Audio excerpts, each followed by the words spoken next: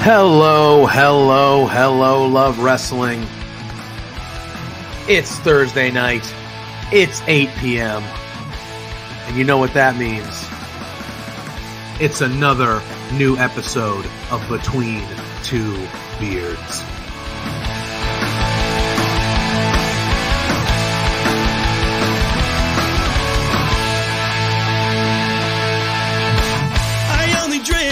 Can we start off with the biggest news of the week? The Rats lost!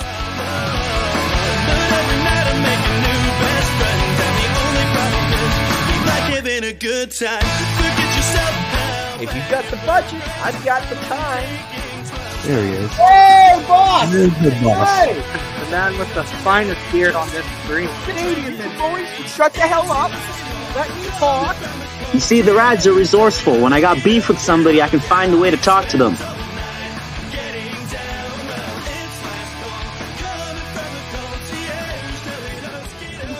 Listen between two beers.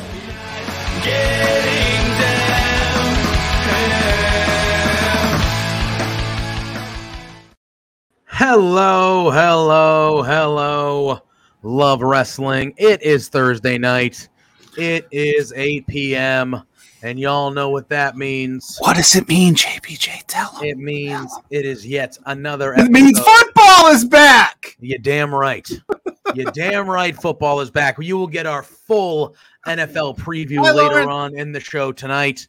I feel you in the chat already saying it's Thursday night. You know what that means. It means Football's it's another back. episode of Between Two Beards. Yeah, there's a lot to do tonight. We got a big guest we're going to be bringing on in just a minute here. We got a good half hour, 45 minutes with this gentleman. Then we have a whole lot of wrestling to talk about. AEW, All Out, Payback. We have ourselves a giant Punk date, as you can imagine. Punk date, we got to dive into all that. And then we have our full NFL preview. Something happened with CM Punk this week? Yeah, a little thing happened. I don't know if you heard about it. No. But we're going to dive in and we're going to talk about it. But first and foremost, as always, Pluggo, how are we doing tonight, my friend? I'm doing well, man. I got the news that Eddie Kingston's going to be wrestling 5 minutes from my house, so I bought my ticket. Me and Eddie Kingston and Bronny are going to be in the same building at once. Watch out. It's going to be crazy. Hell yeah. Other than that, it's been a week. The wrestling was good. Football is back. We're debuting a new segment later on tonight, featuring one of the fan favorites of Between Two Beards. He's going to be making weekly NFL picks for us. Stay tuned. I like it. But that's it. But enough about me. How are you, friend?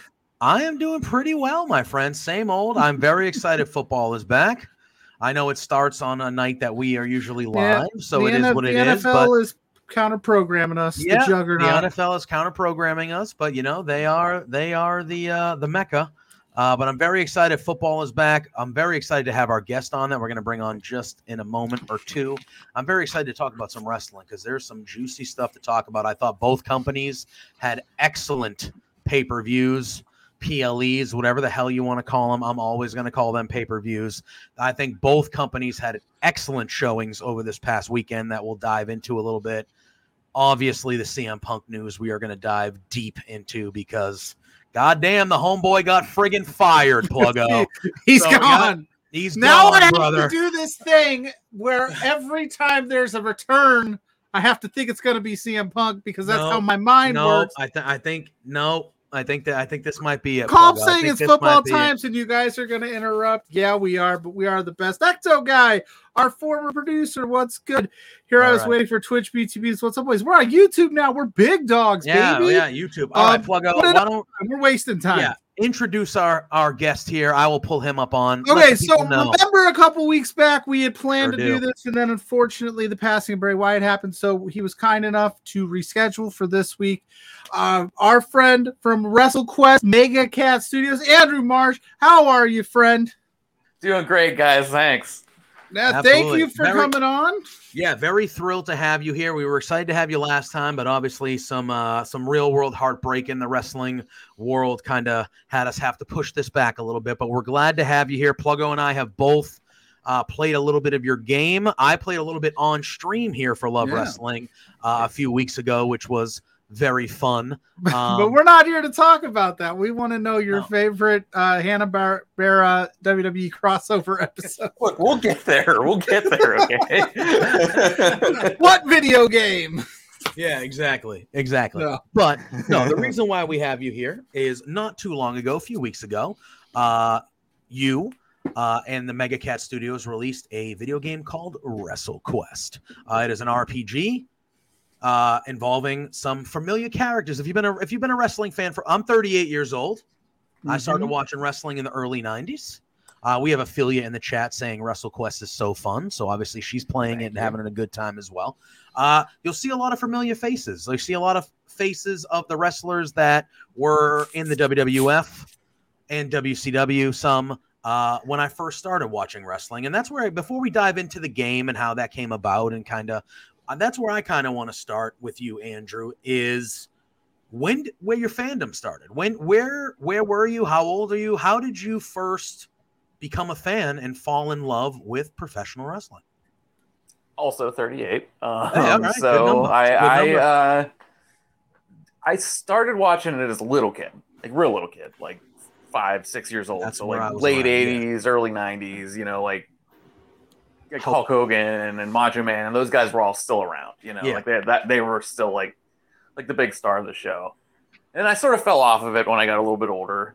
And then late 90s into early 2000s, I got back into it because I got like, you want to know how I became a major wrestling fan? Yes. Yeah. There's an exact moment. So I think it was 1998. WCW did Sold Out, their pay-per-view. Yeah. And the opening match was an 8-man luchador tag team match. And so it's like La Parka, Silver King, El Dandy, like just like the WCW cruiserweight crew, Yeah. And first off, put on an amazing match. Of course. You just got 8 incredible wrestlers in the ring. But the end of it is where I became a pro wrestler. And it's also where I got my favorite wrestler. The end of the match, one of the teams loses. La Parka is on the team that loses. And so he gets into the ring with his folding chair, takes out every guy on the winning team, one by one. El Dandy's on his team. El Dandy gets into the ring, goes to shake his hand. La Parka takes out the rest of his team one by one with a folding chair, like struts around with it and then leaves. That was the moment that I became a major pro wrestling fan, and ever since then, that La Parka's been my favorite wrestler. That's amazing. I love it. The fun little tidbit from that pay-per-view is like when you watch the rise and falls of like WCW and things like that, Kevin Nash goes on record of saying, we bought, that was our pay-per-view. That was the NWO pay-per-view. We bought the officials. We lost all these matches. That was such a huge mistake. He hated that pay-per-view. He's like, how do we pay for the officials and lose matches? None of this makes sense. That's hilarious. Yeah, opened up with probably my favorite wrestling match of all time. Good old Sold Out. Right? That man. awesome. I remember when they first announced that and they were like, hey, NWO is getting their own pay-per-view, and it was like, oh my God, this is incredible.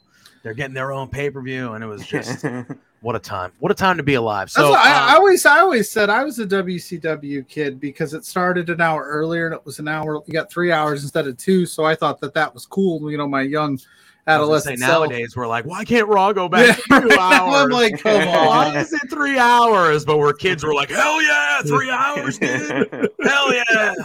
Oh man. All right. So were you mainly a WCW kid, or did you watch a little bit of both? Obviously, down that time, you had the Stone Cold and the Attitude Era was beginning over in WWF to kind of combat the NWO and, stuff like that. Were you mainly a WCW kid growing up, or did you dabble in both?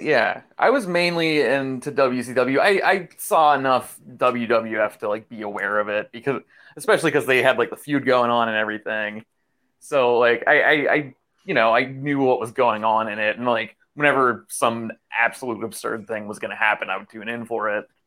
But I was mainly WCW because WCW was absurd things every single week. Oh, 1,000%. We have Ophelia saying, I love Do we that need you a can deep dive? pinpoint- Oh, good. No. Ophelia saying, I love that you can pinpoint the exact match that changed your life. Yeah, that's pretty cool. What were you going to say? I was going to say, do we need to deep dive into the Vince Russo car crash TV era of WC? I don't think we need to. Maybe you want to talk about absurd? We could go down that rabbit hole of absurdity. My goodness. All right. So obviously, that's kind of where your wrestling fandom started. Obviously, you work for a video game studio. You're here to talk about a video game that is based around wrestling. So on the other side of it, what were some of your first favorite video games when you started getting into the gaming side of life as a child or whenever? Like, what was the video game or like the couple video games that made you fall in love with that side of your life? I guess because there was games I liked because we had the NES growing up and there's a lot of games in there that I liked when I was a kid, like Super Mario Brothers 2 and stuff. But I think I would say really when my parents got our first PC in like the mid 90s. And I played like Doom for the first time. Yeah, I was like Doom. I was like, I hope he says Doom. Yeah, that's and all like just tons of those old first person shooters. Yeah, Wolfenstein was another one. I played Wolfenstein. when I was younger. Night Dive just did a re-release of Rise of the Triad, which is like one of my favorites. Those games are really what like really pulled me in, especially because they were on PCs, so you can mod them, you can make your own stuff.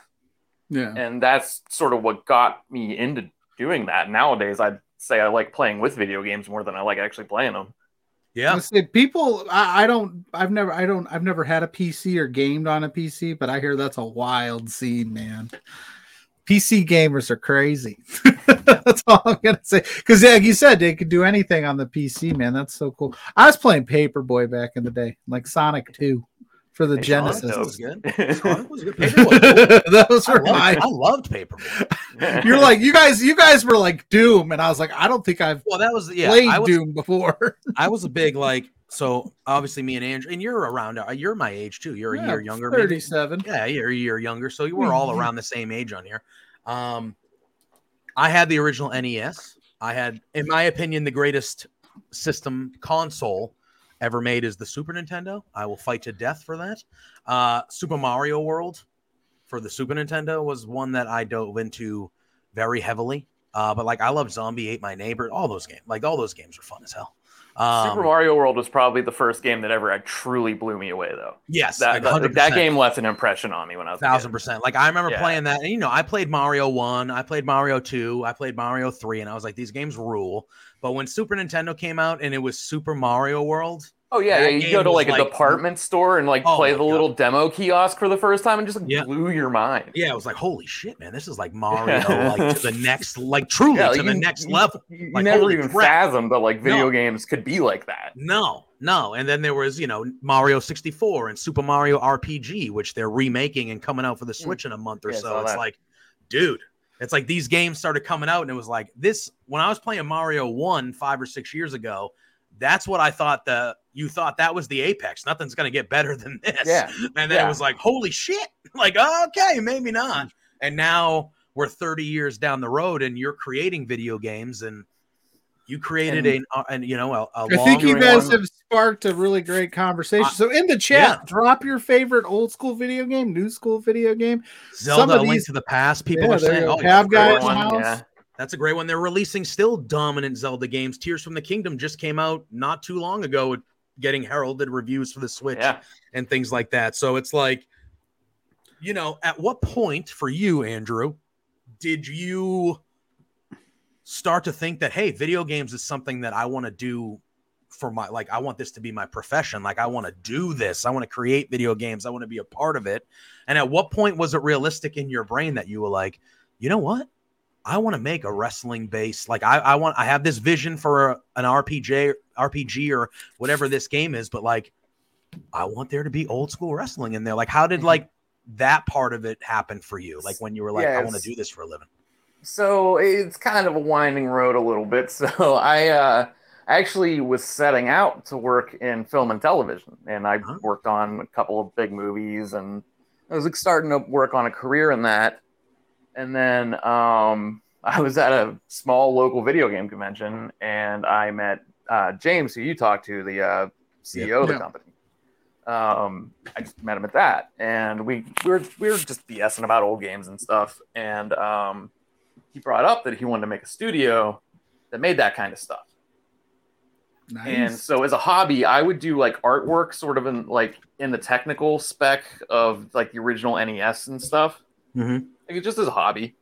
And so I told him like, hey, I know like the technical side of like all the art stuff. Like if you ever, I can give you my number, and if you ever have any questions about that, just hit me up. And he's like, well, why don't you stop down by my office like next week and just hang out? I'm like, yeah, it sounds great. Go hang out, and that's my job interview. Wow.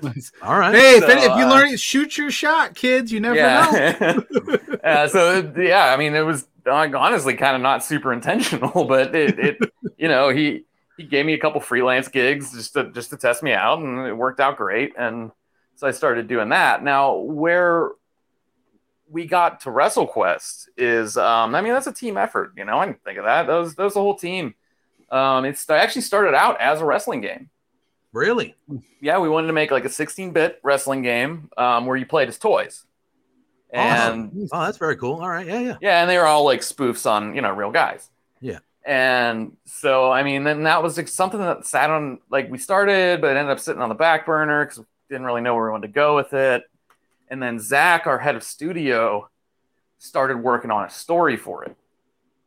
And we realized that the story he was writing is not for a wrestling game. It's for an RPG. Yeah, that's what I was gonna say. Like, it's like one of the first wrestling like RPGs I think we've ever seen. Yeah, and so as the story grew, it just made more sense. And as we started looking at RPG mechanics and pro wrestling, like sort of under the same lens, like that all started coming together and making sense. And so, by the time we were actually making it, there's just, we knew it was like a concept that just clicked. Yeah.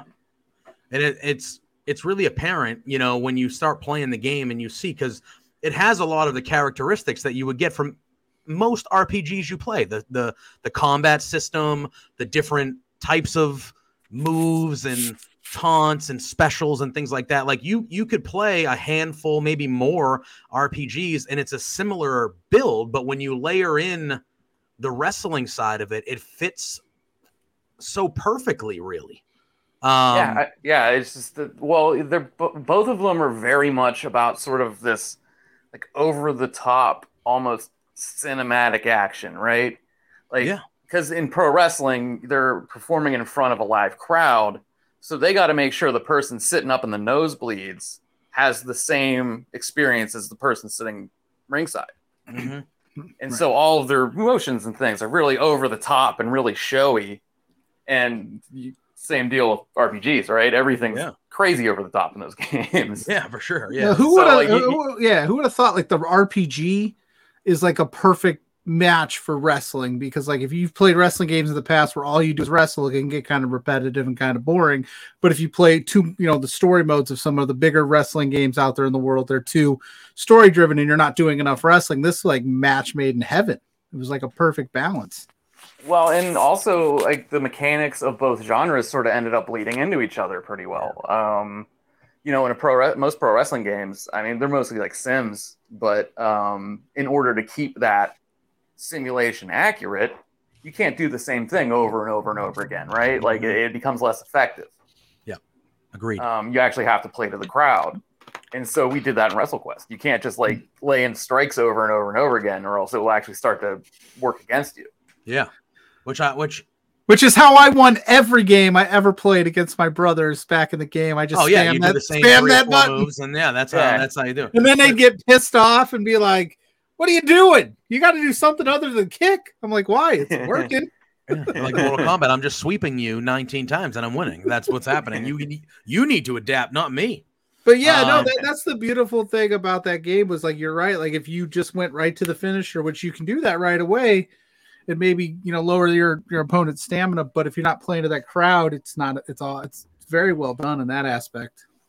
Yeah, and even then, because playing to the crowd is a mechanic in the game, there's like the height meter. For anyone who hasn't seen the game, there's a hype meter during fights, and depending on you can give your characters different sort of archetypes. Like a guy could be like a showboat, so he likes to taunt a lot, or a guy's like a powerhouse, so he does a lot of big moves. If you play into those archetypes when you're fighting people, as well as sort of mixing up what you do the whole time, your hype meter will go up. And as that goes up, you get more and more moves available to you, so that the moves that they get to do get bigger and bigger the more you build hype up during the fights. Yeah. And that's obviously, if you are a wrestling fan, that's what happens during the matches. The matches start off at a certain level, and the more it goes, there's the, if it's a tag team match, there's the hot tags, there's this, there's that, and you build to the signature moves and the finisher moves. It very much feels like, I'm not playing WWE 2K23 here, but this feels like I'm having a wrestling match in this role-playing game that is usually not built for wrestling. And I think that's kind of the beauty in it, is it has those characteristics where it does feel like you're building and you're actually having a full-on wrestling match, even though you're not playing a stereotypical wrestling video game. Yeah, and I don't know how far you guys have made it into the game or not, but eventually you'll start to even flirts around with the idea that match outcomes are kind of scripted, and there's these big moments that are definitely that are pre-planned that are going to happen. We have a system called the dramatic moment system, where in really big matches that you have to wrestle, there'll be certain beats that you have to hit. Yeah. So you have to let a guy kick out after 2, and there's these secondary objectives that you have to do because they're pre-planned. Yeah, and it leads to more dramatic moments, and like you said, more dramatic moments, longer dramatic matches, and it's very clever. And I know you said it's a team effort, and things of that nature. So I'm like I said, we talked about our age at the beginning. All of a sudden, my favorite wrestler of all time is the Macho Man Randy Savage. It's my favorite wrestler of all time. Are you a fan of the game at all? Yeah, I'm not. Yeah. Do you like the cast? Yeah. Do you like the cast of the game? Yeah, I do. That was going to be fitting for someone like me. So that was going to be one of my questions to you was because there's about 40 different wrestlers or so in it. Jake the Snake, he said, Macho Man's in there. Cal Hero, the fanny pack hero backpack. I don't know why I think. Can I tell you real quick? Personally, to me, funny Cal Hero story. Yes, please. So I told you guys a little bit about this before the show. That at PAX East in Boston this past year, I had my debut in a wrestling match. Yeah. And so the gimmick was I was this, asshole manager guy. I was the Nash villain. I had a cowboy hat. Oh, nice. And big FU aviators. And yeah. I come out to the ring with this phony WrestleQuest contract, and I say I'm gonna cancel the game. I have the rights to it, and I'm yelling at the crowd, telling them to shut up. Shane McMahon style. Yeah. And then I stick a goon on my on MegaCat's head of studio, Zach. Zach beats the goon, kicks me in the head, rips the contract up. But was wild. The night before that, they did. It was insane. The night before that, though, we were out to dinner, and Cal was with us. And I think it was James asked him, "Hey, Cal, do you have any advice for Andy for being an asshole manager?" He's like, "He made a good choice." Oh no! He's like, "Keep being a manager." That's hilarious. At your wrestling debut, you had a Cal Hero story. I did a commentary gig, my first ever commentary gig at a wrestling show he wrestled at a few weeks ago, and I met him, and he's a very nice guy. So when I saw him in the game, I was like, super "Holy nice crap, this is dope!" Yeah. Well, that's what I was gonna say with the soup, with the list of characters. Was there somebody that you just you said we have to have them in this game no matter what, or I'm done with the game, I'm not doing it unless we get LA Park, dude. LA Park all day. It's my favorite wrestler. He's in that game because I wanted him in that game. We all got to sort of pick out our favorite guys. How do you limit? How do you cut it off at some point? Because being a huge wrestling fan, and we could go for days just listing just I mean, if it was up to me, there'd be 5,000 characters in this game. Yeah. But there's a lot of factors, right? So we got to do what works for the story of the game, especially with an RPG. It's very story driven. Like we got to do what works for that. We got to work with people who want to work with us. That's also another big part of it. And sometimes they would lead to other people, and we'd look at that and see if we wanted them in. With LA Park, we had to have his sons in. That was the deal. Yeah. He refused to do it if his sons weren't in the game. Fair. And so, that led to a whole side quest involving LA Park and his sons. Nice. But yeah, I mean, some of those guys just led to other people. I mean, because they're friends, Yeah. All these guys know each other. Yeah, for sure. And you even got, like obviously we're on a live stream right here, but we do podcasts and stuff like that. You got Conrad Thompson as well, who's the king of wrestling podcasts. A lot of these older wrestlers, their voices are still heard today because of Conrad and the network he's created. Yeah, I'm pretty sure Jeff Jarrett's the one that hooked us up with Conrad. Okay, so you were working with Jarrett first before Conrad. Okay, yeah, Jarrett came in pretty early in, and he was pretty heavily involved. Okay, cool, very cool. He was our gut check, right? Because none of us are wrestlers. That dude's a legend. Of course, he's been in that business forever, like for a real long time now. He knows it. Still winning championships and everything. Literally still winning championships to this day. And AEW still doing the damn thing. So yeah. So anytime, because I like to say our game's not really a wrestling game. It's a game about wrestling, right? Most of the story has to do with behind the scenes. Mm-hmm. And so he was our guy for that. We'd be like, hey, is this like accurate to how it really is? And he'd be the guy that'd be like, oh yeah, totally. Or no, you guys need to do it this way. When you can think of a handful of names that you would want helping you with that. As I say, what better Jared needs to be at the top. His dad ran a wrestling company. He's been wrestling for 40, 50 years. Like that's the type of guy you want as your main guy, And still got to be one of the busiest guys in the industry. Oh, for sure. We did Starcade. The old pay-per-view. We had a booth at Starcast, and he was at that. He was doing Ric Flair's last match was his thing, but that wasn't all he was doing. He was doing Starcast that weekend, all in Nashville, doing Starcast, Flair's last match, and SummerSlam. Yeah. Just one after another. That's right. Weekend. He was on SummerSlam that weekend. He was like a special ref or something. I forgot because I remember being on this very show going, why is Jeff Jarrett special guest refereeing a Street Profits tag match? Yeah. 100%. Yeah. But just like boom, boom, boom. Hey, we maybe got like 5 minutes, but we're all friends with him. Like when we do shows, we usually go out and have dinner. We made like 5 minutes with him that weekend because he was just so busy. Yeah. That's incredible. I can talk about that guy all day. He's a lot of fun. I am a big fan of Jeff Jarrett. I still am, of the stuff he's doing. That had to be, and for me, right? And I don't know. Obviously, you grew up as a big time wrestling fan. Is there ever? And I'm sure there are 100 of them. But is there ever a point you just take a step back and you just go, "I'm friends with Jeff Jarrett"? The first time we went out with him, I was like, "What the heck? I'm going out. I'm like in an Uber going out to dinner with Jeff Jarrett right now. This is wild." I was like, we did some promotional videos. Jeff's in one of them. Jeff's in a couple of them, and we got a couple other guys that were in the game. So Al Snow's there, and DDP. And DDP was another one of those. I was going to ask about DDP. I've heard he is. What the hell is going on in my life right now? I'm like shooting a scene with DDP. Yeah, right. Insane. Yeah, like we're the same age. Like DDP at one point was the most popular guy in WCW. He's the real people's champion, dude. Yeah, I still do the Cell 5-5, baby. Yeah, that Smells Like Teen Spirit kind of rip-off song. It was like, hell yeah, dude. Like this is my.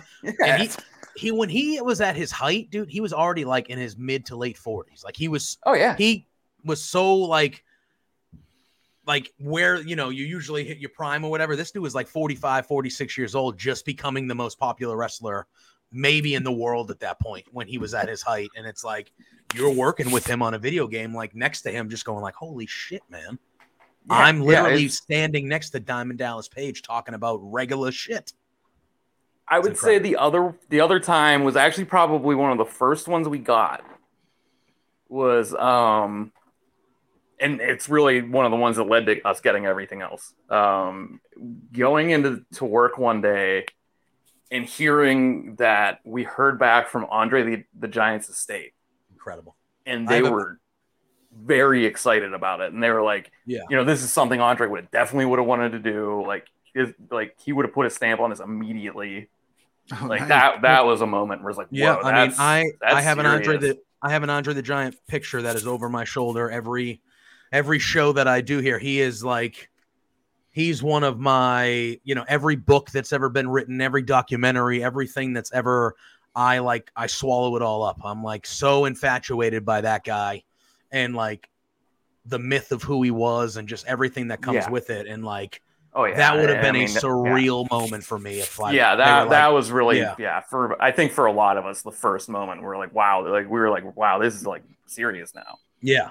I mean, go ahead, Boyle. Oh, I was just you kind of touched on it a little bit with the Andre the Giant. I was going to say, when did you guys realize like you had something here? You caught lightning in a bottle, so to speak? Because one of the things I've noticed, and as being a wrestling fan who's played wrestling video games his whole life, like the review community on it can be very harsh. And you guys have seemed to just getting positive reviews after positive reviews from all over the place. Like, when did you guys like, okay, we got something here. This thing's going to be much bigger than maybe we even anticipated. It wasn't the wrestlers as great as they are. It wasn't really the wrestlers that did it for us. It wasn't anything we did. We make video games. We make them for other people, right? And so the first year at PAX that we showed it off, that was the moment. When we saw people who were either fans of wrestling or fans of RPGs, but not both, sort of kind of convert into fans of both right in front of us. That was like the moment where we're like, okay, we're doing something right now. Like, we're doing something that people are going to enjoy. Like, we're making people fans of things that they weren't fans of before. Like, that's powerful. And so that was really, I think that's for a lot of us the moment where we knew we were kind of onto something with this game. Yeah. That's awesome. And I guess, kind of my next question was going to be, so obviously like Pluggo said, you're getting, good reviews. It's overwhelmingly positive about the game and stuff. Have you heard any, obviously you worked with the wrestlers, so I'm sure you got, I'm sure they played it or most of them played it. Have you gotten any like some cool feedback from wrestlers maybe you weren't expecting, or just the feedback in general you've gotten from everyday people like the three of us and other people like that, but like from the wrestling community, any strong feedback or surprising feedback that you weren't expecting to hear from or something like that? I think most of the things that surprised me were the people who are like either former guys or guys that are doing it now who wanted to be in it. Like Starcast, there was a good amount of that. You can find a lot of We had some people. Well, why am I not in the game? Like, what about me? Well, they're like, oh, how do I get in this? It's like, well, you have to talk to your bosses. Like, some of this is our decision, control, man.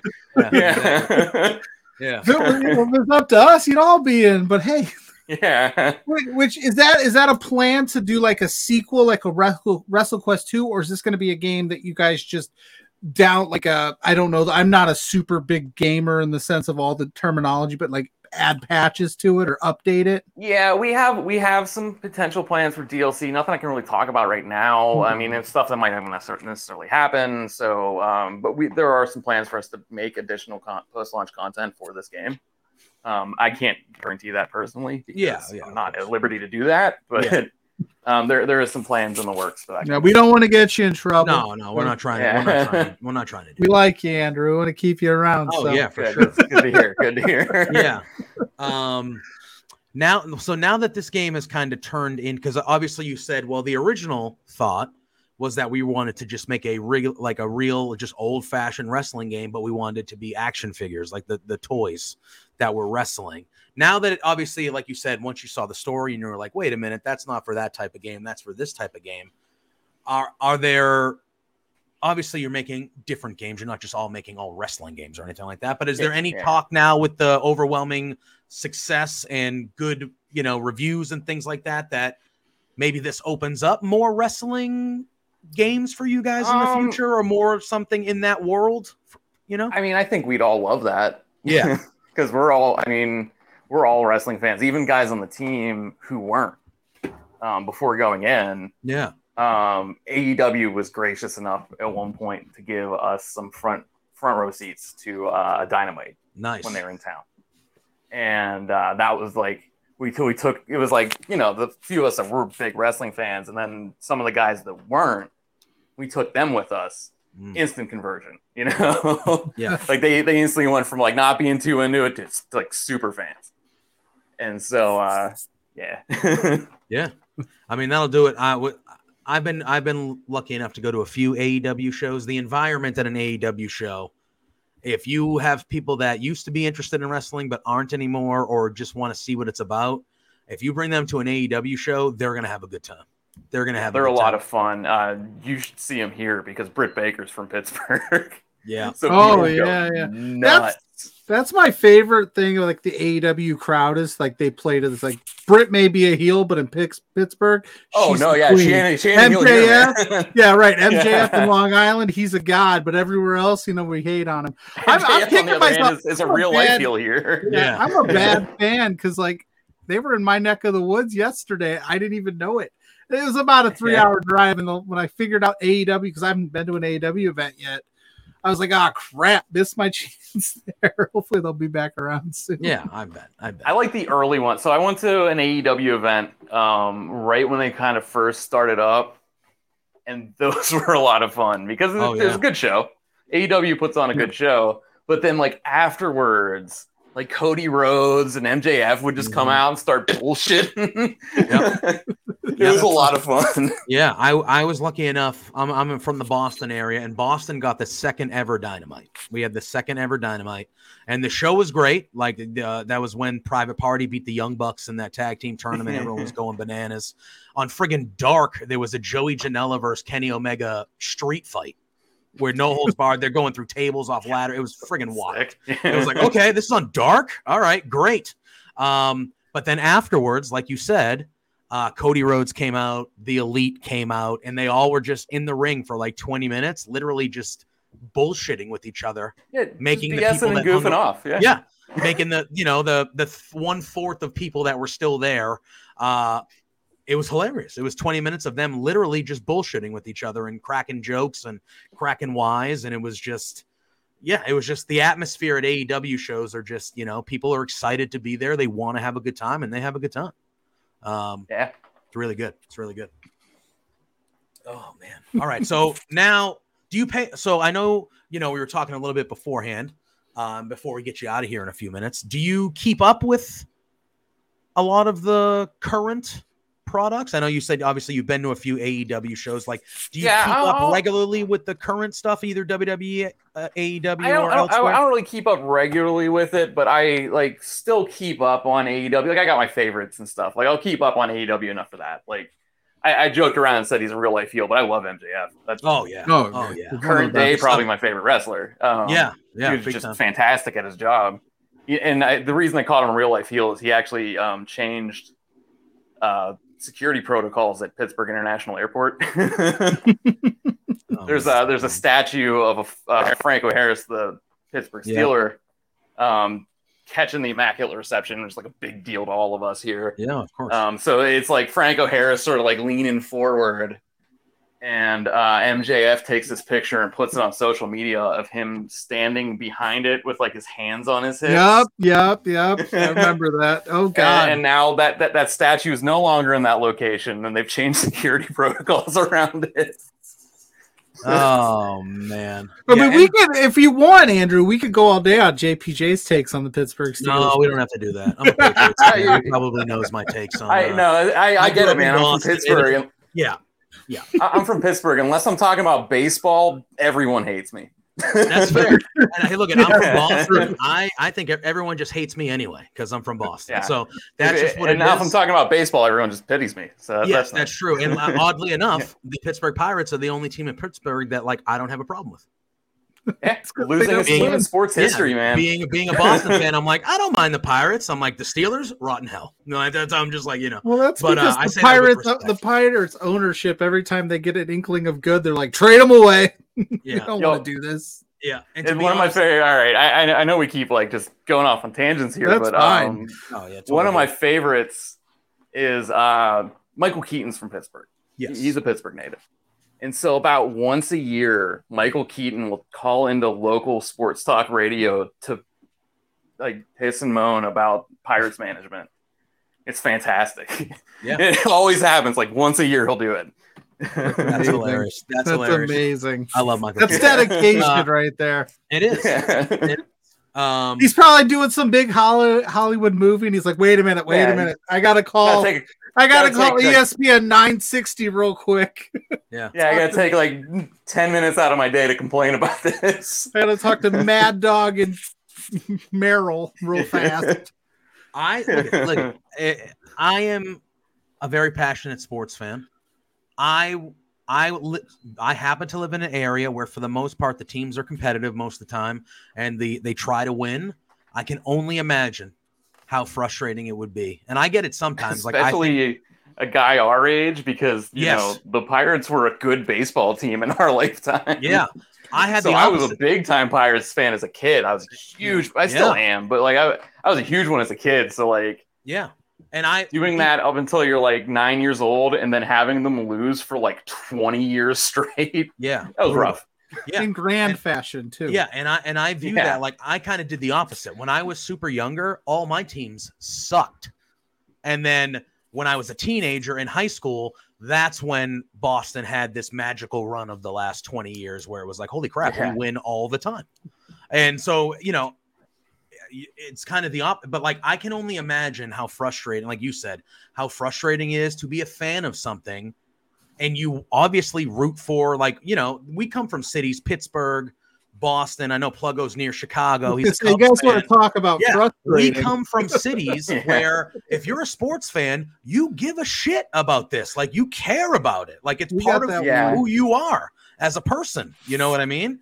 And but here's you know what's great about the Pirates now though? I bet I pay a lot less to go see a baseball game than you. Oh, brother! Let me tell you, I bet you your best seats are probably more least expensive than our worst seats. That's how expensive Red Sox tickets are. It is a joke. It is a joke how expensive they are. I can go to a baseball game for like $20. Yeah, I wish. $20 doesn't even buy me a fucking beer at Fenway Park. So. For the love of God. Anyway, and then the worst part about it is because the Cubs have the same problem. No matter how bad they are now, the tickets are still expensive.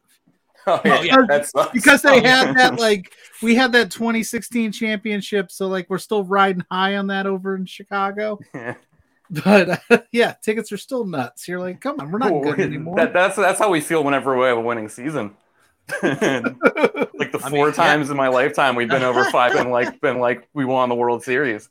Oh, I'd be walking around that seat. I'd have parades for that if it was me. I'd be like, I'm surprised we didn't. Everybody suck it. We're the best. You went 83 and 79, guys. That one year we went to the ALDS, he thought the world was going to end. Yeah. And I feel like 2 out of the last 3 years or something like that, you guys have like started. You've had a decent April, and everyone's like, welcome to the past 20 years of the Pittsburgh Pirates. Yeah, there you go. You guys have a decent April. It's like, oh shit, O'Neal Cruz. You got all these young guys. They're looking good, and then he breaks his fucking ankle. He's out for 6 weeks, and then you guys lose 11 in a row, and it's like, oh no, they're still the Pirates. They're still the Pirates. Yeah. It happens every year. It's been happening since I was a kid. Oh man! Listen, I know I don't ever want them to creep back up in the standings, except for you. But I mean, but the Pirates are absolutely one of those teams that if they made it to the playoffs one year and like the Sox weren't involved, I would be like, I'm should have worn my Pirates t-shirt today. I wasn't thinking. Like I root for the teams depending on who you are, but I root for the teams that haven't won in a while. If they're in it, I'm like, yeah, I'm obviously going to root for them. Yeah. Why the hell wouldn't I want them to win? They haven't won in forever. Dude, even just going to like the World Series would be like one of the greatest sports feel-good stories of all time, I think. Yeah, absolutely. All right, to kind of it could be like Rudy, like we wouldn't even need to win, you know? No, I mean, getting there would be the achievement. Hey, Rudy, they won that game. I watched Rudy yesterday. I'm from South Bend. I thought they lost that one. Sorry. No, they won that bad boy. Pluggo, yeah, Pluggo it's like, was actually it's like fun Rocky. You don't have to watch win. out. I was gonna say, watch out with the Rudy talk. I'll get fired up on that. I watch that every year for football. Did they win in season. Brian's song? Maybe they didn't win in Brian's song. I never seen Brian's song. You haven't seen Brian's song, bro? No.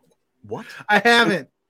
What's wrong with you? Do this like they every other week. Brian's song. What am I saying? That movie's sad as hell. That's what I hear. Maybe I didn't want to feel sad, but no. And Rudy, they were beating him so bad that he was trying to play all the seniors, and the coach didn't want to play Rudy. Right? Yeah. There's everybody cheered. So. The team was like, I'm not going to play. Fun fact: I went down. Montana didn't like Rudy at all. Said that the chanting thing was fake. And they pulled him off. They carried him off the field as more of a rib than anything because they all thought he was a jerk. So the movie pretty much made up at that point. But yeah, I think is his audio sounding cracked to you, Andrew, as well? It's cracking up a little bit. Yeah, your audio something just happened. You you repeated yourself, and now you are cracked every time you're talking, bro. Am I still cracked? Oh yeah, it's bad. Yeah. It's snowy, bro. It's snowy, bro. Snowy, bro. Oh no. Yeah. So I don't know if you want to unplug your whatever and then plug it back in, see what happens there. But all right. So to kind of bring, so obviously you work for this studio. Do you have any upcoming? So again, as someone who's a big gamer, I don't know much about like the process of everything. So obviously, I know it takes a long time to create and finish a video game and get it out and things like that. Do you have other games in the pipeline that you have been working on that are coming out soon that the studio is really looking forward to? Or is this kind of, hey, we just released this, we're kind of enjoying the ride of this release for a little bit before we then work on our next thing or release our next thing? I can't. Well, we're working on other stuff, and I can't speak for anyone else, but I'm always looking forward on that stuff. I'm like thinking about the next project already. Yeah. Awesome. But yeah, we have stuff in the works. I can't say what it is, all of it is, but we actually shortly before WrestleQuest came out, we released on Steam Early Access a tie-in game to that movie Renfield that came out. Oh yeah. Over the summer, like Nicolas Cage as Dracula. Yeah, we did a tie-in for that movie that came out on Steam. It's still on Early Access right now. That's been pretty fun. Nice. Is this better? Oh, yeah, much better. Okay. I wonder if I just had a weird kid. Thank you. I try. I had one question before we get you out of here, and it kind of ties into where you can find the game. So it could be, how did the Netflix thing come to be? That to me was kind of cool because like I saw like, oh, you can download it on Netflix. And so I went on my phone, got on Netflix, and sure enough, like I can have the game. How did that come to be? That seems to be a new thing, at least to a guy like me. Yeah, it's a real new thing, and that was our publisher Skybound helped out a lot getting that to happen. They were kind of the ones running point on getting that deal for us, and that was great, And as far as I'm concerned, any platform I can get, the more people I can get to play the game, the better, right? Of course, because I'm making games for them to play. So I thought that was great. Because I didn't even, somebody had said, hey, it's on Netflix. If you've got a Netflix account, it's included. And I just was like, that's definitely new. So I've got WrestleQuest right here on my phone. Its own little app and everything. That's so dope. As the kids say. For someone like me, look, obviously I've had Netflix for a long time. It was the first time I was like, wait a minute, a video game on Netflix, like that is new. And that could really, if this goes well, and it's like, a lot of people on Netflix are like, we're downloading this, playing it through whatever. That, like you said, could really change the game of, that's just another outlet to release stuff, Yeah, and I'll say, like, it feels good to me to hear there's a couple people that found out about it through WrestleQuest. That's pretty cool. That's crazy when you think about it. Very, very cool. All right, cool. So, why don't you let the people know where they can find some more stuff about MegaCat Studios, some more games that you've released, and where they can find you and your studio on social medias if they want to get more information about other games and just what else you guys do over there at MegaCat. Yeah, sure. You can find us on our website, megacatstudios.com. It has so much stuff on there. Blog posts about making retro video games and like information about games we have out and games we have coming out. That's a great place to look. Social media at MegaCat Studios everywhere. that you can think of. We release our games, Steam, Xbox, PlayStation, Switch, now Netflix. Yeah. Look for MegaCat Studios on any of those platforms. You'll be able to find WrestleQuest and a couple others. Awesome. And I have been playing in it. I assume I am nowhere near done the game, but I have put in a good amount of hours so far. It is a blast. I'm having a great time. I recommend it to anybody. If you like even if you're not a wrestling fan, if you like just RPG video games, you will enjoy this game. And then you might even end up hopefully falling in love with wrestling too, or falling back in love with wrestling. It checks both boxes, whether you're a wrestling fan and you like RPGs or you're just one or the other. I think this is a game that you will love because it is a lot of fun. It is a lot of fun. It's a damn good time. The time flies when you're playing it. When I first got my hands on it, I was like, yeah, I'll dabble for a few hours. I ended up playing for like 5 hours. And I was like, it's late. I need to wake up early tomorrow. But this is so fun. I don't want to stop playing it. This is really a good time. Really good stuff. I assume you guys are super proud of the game. You should be. It is very, very good. So yeah, it was a long road, and we're real happy. Yeah, good.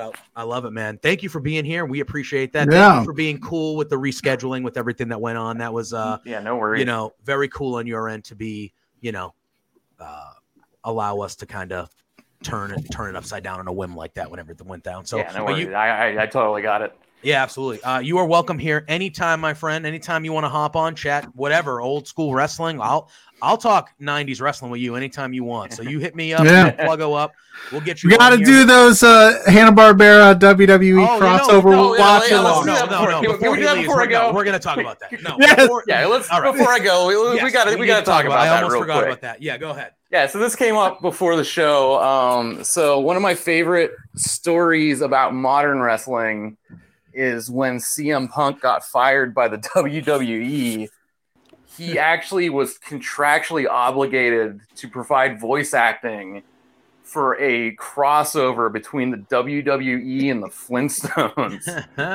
And so after he got fired, they had to fly him out to where they were doing a pay-per-view to record his voice for this Flintstones cartoon where he's like the bad guy in it. And it just... the whole thing is just real fantastic to watch because it's just the cream of the crop when it comes to just silly wrestling stuff. I was telling you guys, the Undertaker's in it. Yeah. And there's a part where like Fred's doing something kind of shitty to Barney and you get the Undertaker in his like gravelly Undertaker voice go, "But Barney's your best friend." I know what I'm doing this weekend. It's a fever dream. Yeah. That is amazing. I saw the Scooby-Doo ones that went straight to video. Those made sense though, right? Like, no. Yeah, okay. Like they run into the Undertaker, No, but I haven't watched that Flintstone one. And now, the Flintstones one's just like so weird. I'm gonna have to find it. They probably were like, let's not push this too hard. We just fired that guy. Yeah, huh? He's playing the bad guy. It's like, and speak of the devil, very topical conversation. He got fired on his Punk wedding. Fired? Who would have thought? Who would have thought back out? That's a funny story. So anybody that's out there, if you like the Flintstones or you just want to see some gold entertainment, go find the WWE crossover with the Flintstones and enjoy that. I know I'm going to once we get off these airwaves. I'm going to try. Andrew has ruined my weekend because that's what I'm like. Leave me alone, honey. I got to watch this. Yeah, I need to watch this. It sounds too good to be true. That's awesome. Andrew, thank you so much for joining us. We appreciate it. And you are, like we said, open door policy, my friend, man. You are welcome back anytime. Just hit us up. We'll have you on. We'll do some old school wrestling retrospectives. We'll do a bunch of stuff. Anytime you want to hop on here, you are more than welcome, my friend. Yeah, great. Thanks, guys. Awesome. Have a good rest of your night. Thank you so much for joining us. All right, take it easy, guys. Thanks for having me. Yeah, absolutely. Thank you. Andrew Marsh, the cinematic director of MegaCat Studios. Go do yourselves a favor. Go check out WrestleQuest. It is, like I said, I'm not just saying that because he was on the show. It's a bunch of fun. You saw me playing it for a few hours on here, too. It is a ton of fun. You will enjoy yourself big time. All right. Fuck. He said, all right, fuck, pluggo. What did I do? Punk Day, baby! God, this guy. Wait, do I got? What did old Philly Phil do this week? Philly Phil got his ass fired this week. That's what he did. That's what he did this week. Let me Punk date, baby. Bro. So let's set the stage. Last week we were on this program with Mike from Indeed. We were talking about the fallout from All In, where he got into a bit of a tiff with Jungle Boy backstage. We were trying to debate, what do you do now with old Philly Phil here? There was, obviously we kind of tossed around like maybe they should let him go. Is the juice worth the squeeze? Yada, yada, yada. The usual stuff with old Philly Phil. That's what he does. He likes to get in these little tussles. So what day was that? It was Saturday, right? It was Saturday. It was hours before Payback. Yeah, it was Saturday afternoon. I'm sitting around the house. I see 4:30 in the afternoon on Saturday. Notre Dame game's well in hand. I'm sitting there. Yeah. AEW releases a statement on Twitter. I have the statement here. I will read it verbatim. Tell them when they're telling lies, Philly Phil. Oh, boy. It says, All Elite Wrestling has terminated the wrestler and employment agreements between Phillip Brooks, CM Punk, and AEW with cause effective immediately. The termination was confirmed today by Tony Khan, CEO, General Manager, and Head of Creative of AEW. The termination follows a week-long internal investigation of an incident occurring backstage at AEW All In London on Sunday, August 27th. Following the investigation, the AEW Discipline Committee met and later convened with outside legal counsel before making a unanimous recommendation to Khan that CM Punk be terminated with cause. Khan offered the following statement. Phil played an important role within AEW, and I thank him for his contributions. The termination of his AEW contracts with cause is ultimately my decision and mine alone. Of course, I wish I didn't have to share this news, which may come as a disappointment to many of our fans. Nevertheless, I am making the decision in the best interests of the many amazing people who make AEW possible every week.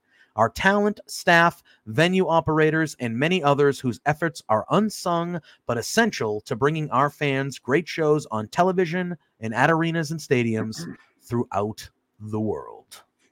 So that, look, yeah.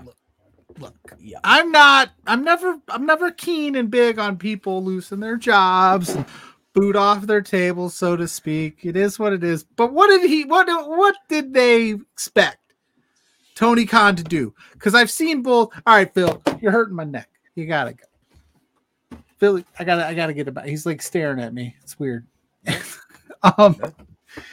No, like, I saw both sides of it. I saw the discourse where there's the super set of fans that are mad about it, that they fired him because he's the biggest star in the company. He's, the AEW haters all of a sudden came out and were like, he's the only reason this show's watchable. And it's like, you're not watching anyway. But, and I'm not excusing Jack Perry here either. I don't know. I will say, I think, he could have handled himself maybe a little different or ran it by, whatever. I think Punk was over the line further than Perry. Mm-hmm. So yes, suspending Jack Perry is the right move, but Punk doesn't want to be there. Clearly he didn't want to be there.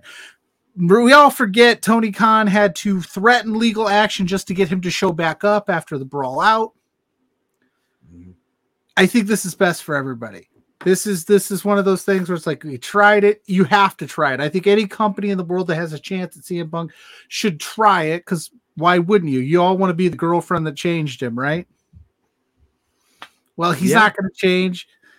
It is what it is. If he's backstage, and if that report, the way Tony Khan had said it, where he was feared for his life and Punk is lunging at Tony Khan, you can't have a talent going after the boss like that and keep him employed. It sets a terrible precedent for the rest of the roster that's okay. Pluggo.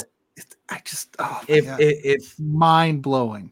If it were you, me, anybody else at our job, and we got physical with a coworker, and then we lunged, and apparently, according to Dave Meltzer, take his word for what you will, he said when he used the term lunge, he was being generous. He was being generous to CM Punk. That's a quote. Yeah. So if you have an employee that gets physical with a coworker, and then on top of that is potentially physically threatening the boss, you're gone, man. I don't care who you are. I don't care what you've done. You could be an A+ worker. You're gone. You are gone. And, you know, I've seen a lot of discourse of like, well, Jungle Boy, then, you know, a lot of people saying, well, Jungle Boy should be fired as well. And Jack Perry shouldn't have a job, and blah, blah. First of all, Jack Perry, for what we know, has no prior, there's no prior incidents with Jack Perry. I mean, we've heard little rumors and rumblings here and there that the Jack Perry you see on screen now is more so who Jack Perry is. Maybe he is. But even if that's the case, if you're just an arrogant, you know, prick for lack of a better word, you can deal with that. Yeah, 100%. But you start going at the CEO of the company and taking swings and swipes, and you gotta go. There was nothing. I don't think there was anything else they could have done. I don't think suspending him would have mattered because it would have just loomed over everybody's head when he's coming back. And it's just, the juice was not worth the squeeze. I truly think that they did more long-term damage to the company than they did gain in the short term with him. I know that the Collision was on his back. Warner Brothers wanted him to be a part of it. Obviously, the viewership went significantly down. I think more that had to do with Payback being at that same time. College football started. College football started. There's a lot of things that factored into it. I know Tony Khan got booed. And again, two of us on this show, we like CM Punk. We're CM Punk fans of. I like how you said two of us on this show. Like there's more than two of us on. No, but you know what I mean. The both of us here, we have openly said. Who else you working with, JPJ? Yeah, who else? Yeah, but we have openly said how much we enjoy CM Punk's work. Openly. Yeah, he's your favorite of all time. Yeah, like it is what it is. But objectively, you have to look at it and you have to say, what was the best thing for the company to do? And this is twice now in a year. No matter who started it, who did what, blah, blah, blah, how'd this start, how, whatever. This is 2 times in a year. Last year at All Out, oh, Big Ben, my man, popping in. Shout out to Big Ben. Shout out to Uproar. Go watch Uproar on YouTube. It's back, baby. Season 2. And our buddy Mike, who he's not in the chat yet, but our buddy Mike, go watch Indeed because Ben gave him an overhand chop. That everyone should see. I'll just leave it at that. I'm glad that when Ben was on interviewing with me, he didn't chop me. He just channeled all his anger towards Zach's Quizplex questions. That's fair. That's fair. Yeah, we love Big Ben. Look, it is what it is. But last year, you had All Out that happened. It was a great event, and the only thing that anybody talked about after All Out was the brawl between CM Punk and the Elite. Last week, you have the biggest show in the history of AEW. They sell out 81,000, whatever it was. They have a really good show. And what is anybody talking about? They're not talking about All In. They're talking about CM Punk and Jack Perry and the bullshit that happened. And has anybody checked in on Spindrift or Mindy's Muffins to make sure they're okay? Because they've just lost their big. He chopped him so hard. Made 2 rock songs out of it. Oh my god! Yeah, it's that just, poor chest. Oh, he showed me the picture. He had a handprint on it 2 days later. 2 days later, he had a handprint. Still incredible. Well, here's the thing. Yeah, that's what you said. It's even like you're as AEW in the grand scheme of things. You're in your infancy. I can't speak. You know, you're young. You're still under 5 years old. Still under 5 years old. You're trying to get all the goodwill you can, and 2 of your biggest events you've had to date were marred by controversy and BS backstage and issues amongst talent and fighting. And both of the times it was CM Punk, and we all know, and you guys, they know too, because they signed the guy. He's gonna derive a lot of the media attention. So if CM Punk gets into a scuffle backstage, it's going to be headline news because it's CM Punk. No disrespect to like Peter Avalon or anything like that, but if he gets into a scuffle backstage, it'll make Fightful, but it's not going to be blown up. You know what I mean? It's this big deal. Guevara and Andrade got into a known scuffle, and people talked about that for a day, and that was it. But when it happens to be CM Punk, it's been over almost 2 weeks, and the dude got fired, and we're still talking about it.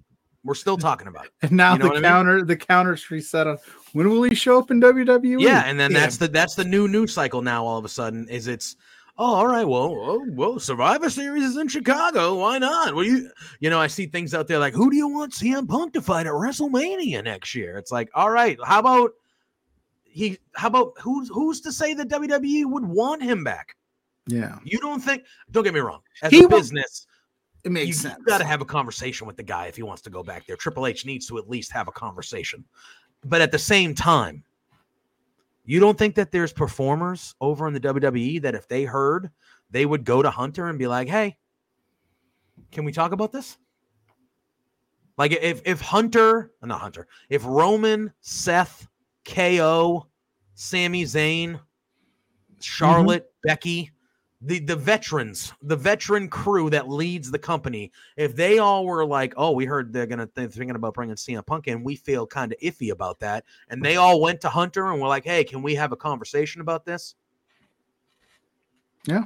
What if they were like, we don't want him here. We don't want him here. Look what he did over there.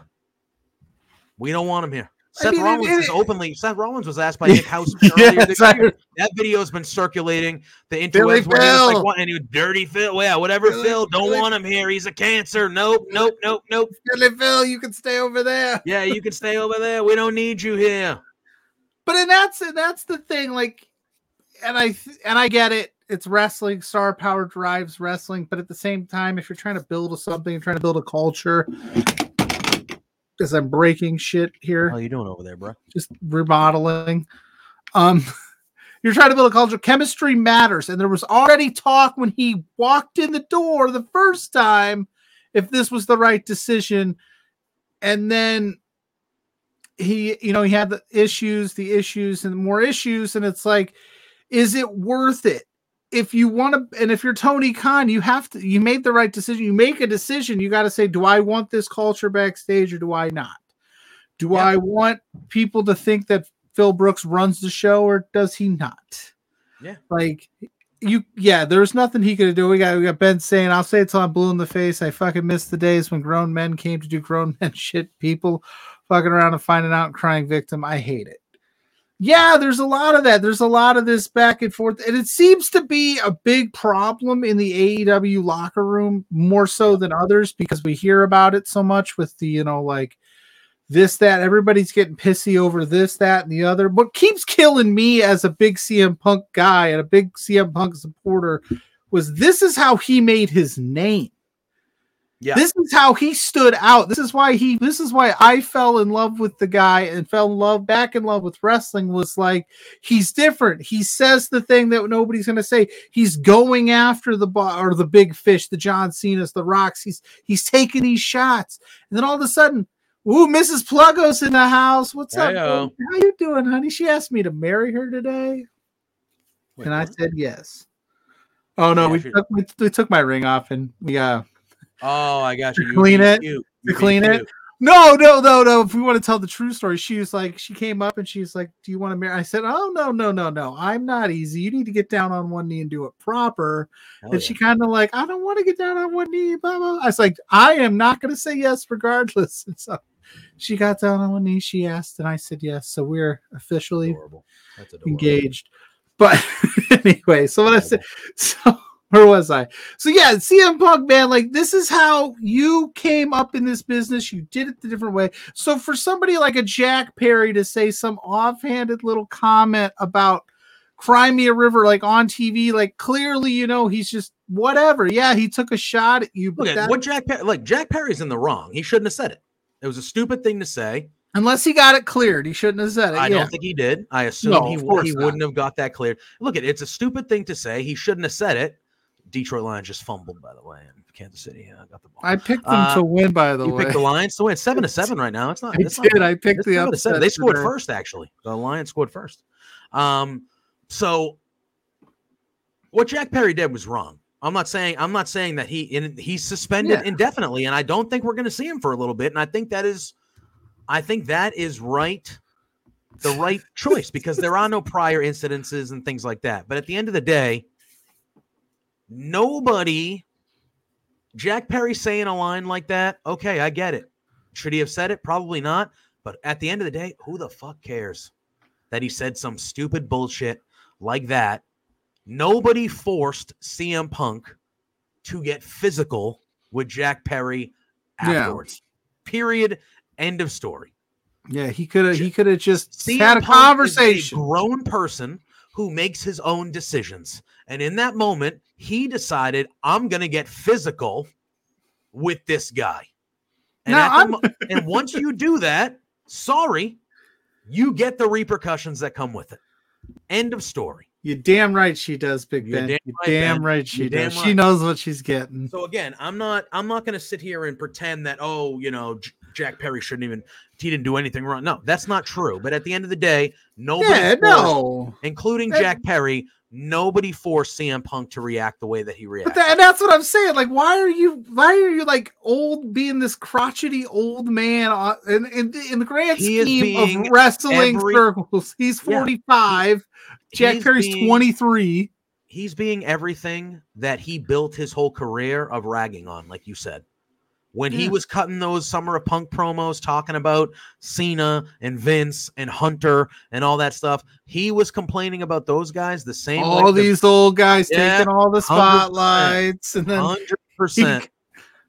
He comes in and he starts hogging the spotlight, and these young guys don't like it. You'd think he'd be sympathetic and understand, like, again, I don't know all the ins and outs of how CM Punk came up in the business. I'm not on the inside, but I have to imagine there was a bunch of old guys that didn't like the way he acted, and he was like, well, I'm going to do it anyway. And I have to imagine, I don't know, maybe the Undertaker didn't like it, came up and beat him up in the locker room. We just didn't hear about it because it's WWE. I don't know, man. I just know that this is like the wildest shit I've ever come across in wrestling, where it's like, and the thing is, we're still like, all of a sudden, like after he got fired, all of a sudden he had issues with William Regal. Like, there was all these weird rumors started flying. Like, all these little stories are coming out about I had issues with this person, who he was going to wrestle if he went back to the WWE, blah, blah, blah. It's like, I think that there's more to this, and I don't know if there's an NDA. If an NDA was signed, there might have. I would imagine that there was. Maybe. But I just want to know who he's gonna, what podcast he's gonna, because he don't have Cole Cabana in his corner anymore, so he can't go do the Cole Cabana show this time. But who knows? But goddamn, here's a perfect segue, and we'll end it here. We'll stop it here. The last time this happened at All Out, the AEW show, the next AEW show was fantastic. This time around, it happened All Out, getting rave reviews because, again, they've reset it. Life after Punk, let's reset it. Let's get back to the basics of what made us popular. What people liked about us was not that we had CM Punk. It's not that we had the biggest stars. It's because we put on great wrestling matches and had compelling stories early on. And they got away from the formula for a while. But did they ever reel it back in? They absolutely did. Brother, what happened on Sunday night in Chicago was AEW All Out. Tremendous show. Exactly what AEW needed with all the news that came on and stuff. Like, it felt to me that roster had something to prove. They had something to prove that night. Yeah, that they're bigger than CM Punk. Correct. And that's what it felt like to me. Like, hey, let's go out there and let's remind people the deal here. This show, in my opinion, was the best AEW show of the calendar year so far. It was spectacular. There was not real, and it was spectacular. It was. There was not one thing that I didn't think was even great. Like, I thought everything was great to perfect. Like, that's how good this show was. And to all the internet haters that were like, this show was severely thrown together. Yes, it sure was. Yeah, and look, would it have been better if it had a 2 or 3 week build as opposed to a 1 week? Absolutely, that would have been great. Would Ricky's arms and Daniel Bryan be amazing? Yeah, Mr. Warren Hayes on his show when he was reviewing it on Tuesday, he said 5 years from now, people aren't going to remember that the build was only a week. People are going to remember, like, holy crap, All Out 2023 is one of the better shows in the history of the company. That's what people will remember. And because that's what they did. That's what they did. Let's talk about it a little bit, Plugga. Because it was a friggin' time, bro. We had 0 Hour. 0 Hour was fine.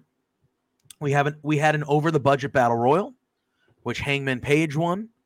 And then he donated $50,000 to, I think it was a school system charity in Chicago, like something for the school system, stuff like that.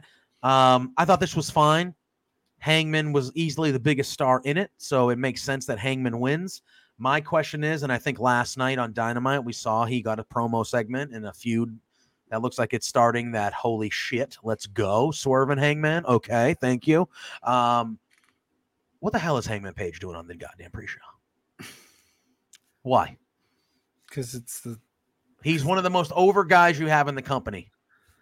He was in Chicago where hey, MJF and Adam Cole did the pre-show for All In. Yeah, but they were also in the main event. I will say this: they should have more for him to do. Don't get me wrong; he is one of the most over, like you said. They should have more for him to do.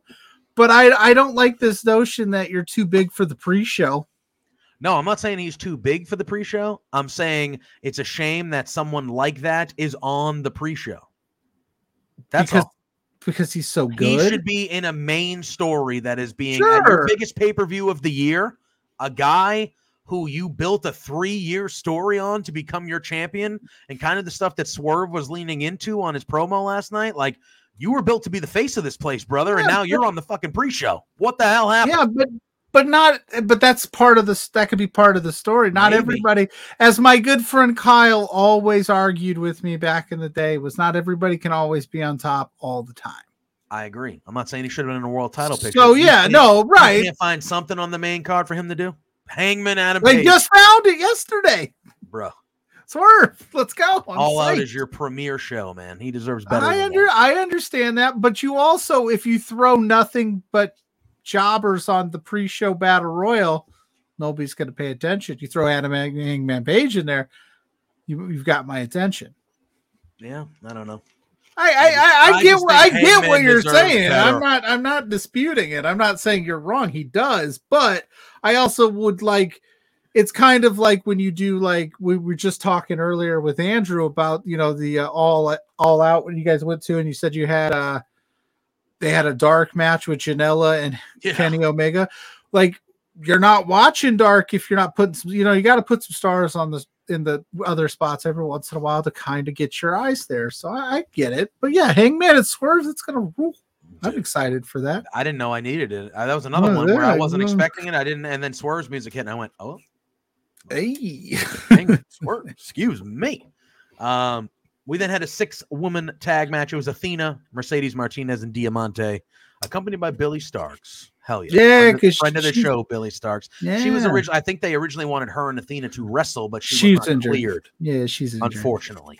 But good on Billy Starks getting, you can tell that they view her in high regard, as they should. She is the future of professional wrestling. And they went up against Hikaru Shida. So are you saying that we have the future of professional wrestling? She was on the show. That's she was right. On the show before she blew up. We were some of the. If you want to blow up, come on, Beards. Hell yeah, Alex Kane, MLW World Heavyweight Champion. That's Billy right. Starks contracted. If she wasn't injured, she would have been going for the Ring of Honor Championship on the pre-show of that show last Sunday. Speaking of Athena, just a side quest really quick. The Warrior Wrestling show I mentioned at the top. She is the women's champion for Warrior Wrestling. She has not defended it, I think, since she won it. And I was there when she won it. That was last year sometime. She needs to vacate. So hopefully they're like, listen, we need you over here in South Bend. Pluggo needs to see you wrestle. Yeah, wrestle. We need somebody to beat you for that, so you can go do your stuff.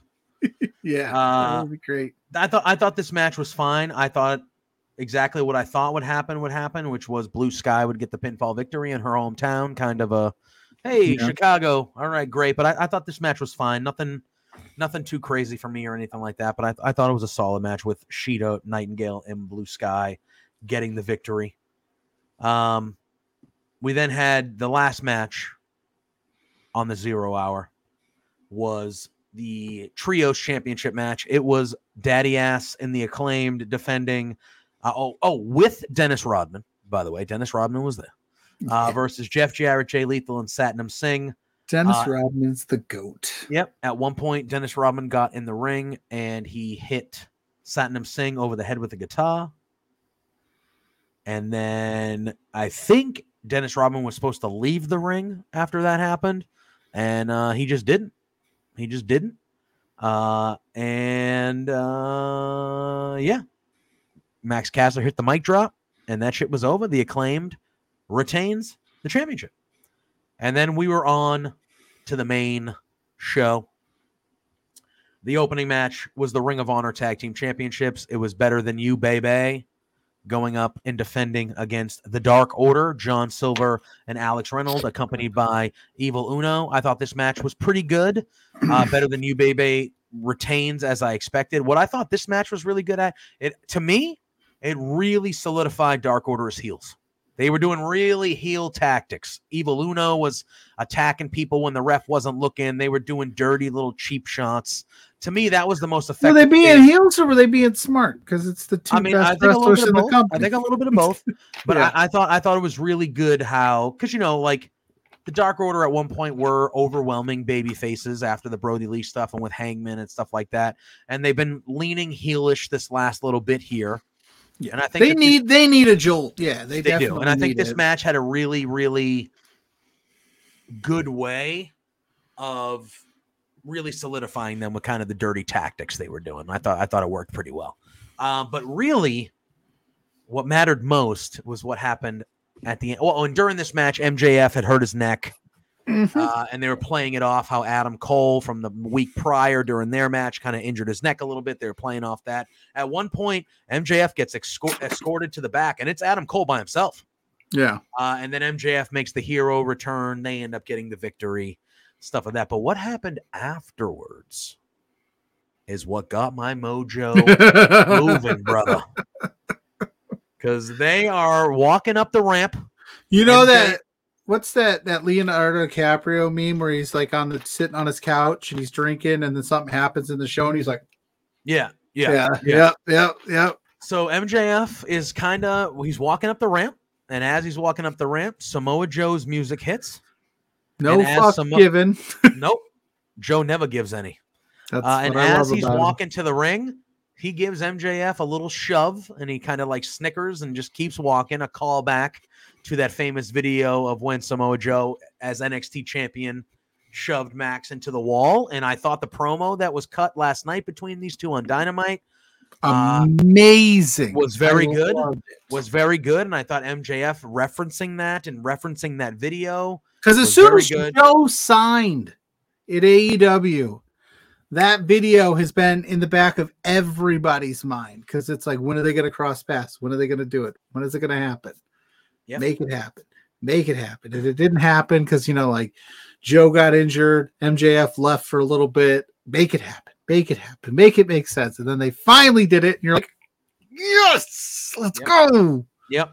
And so I would have liked if Joe last night just didn't beat him up and just, did the thing and walked off. I thought that would have been like, mwah, like, I could kick your ass. I know I can kick your ass. I'm not doing it right now.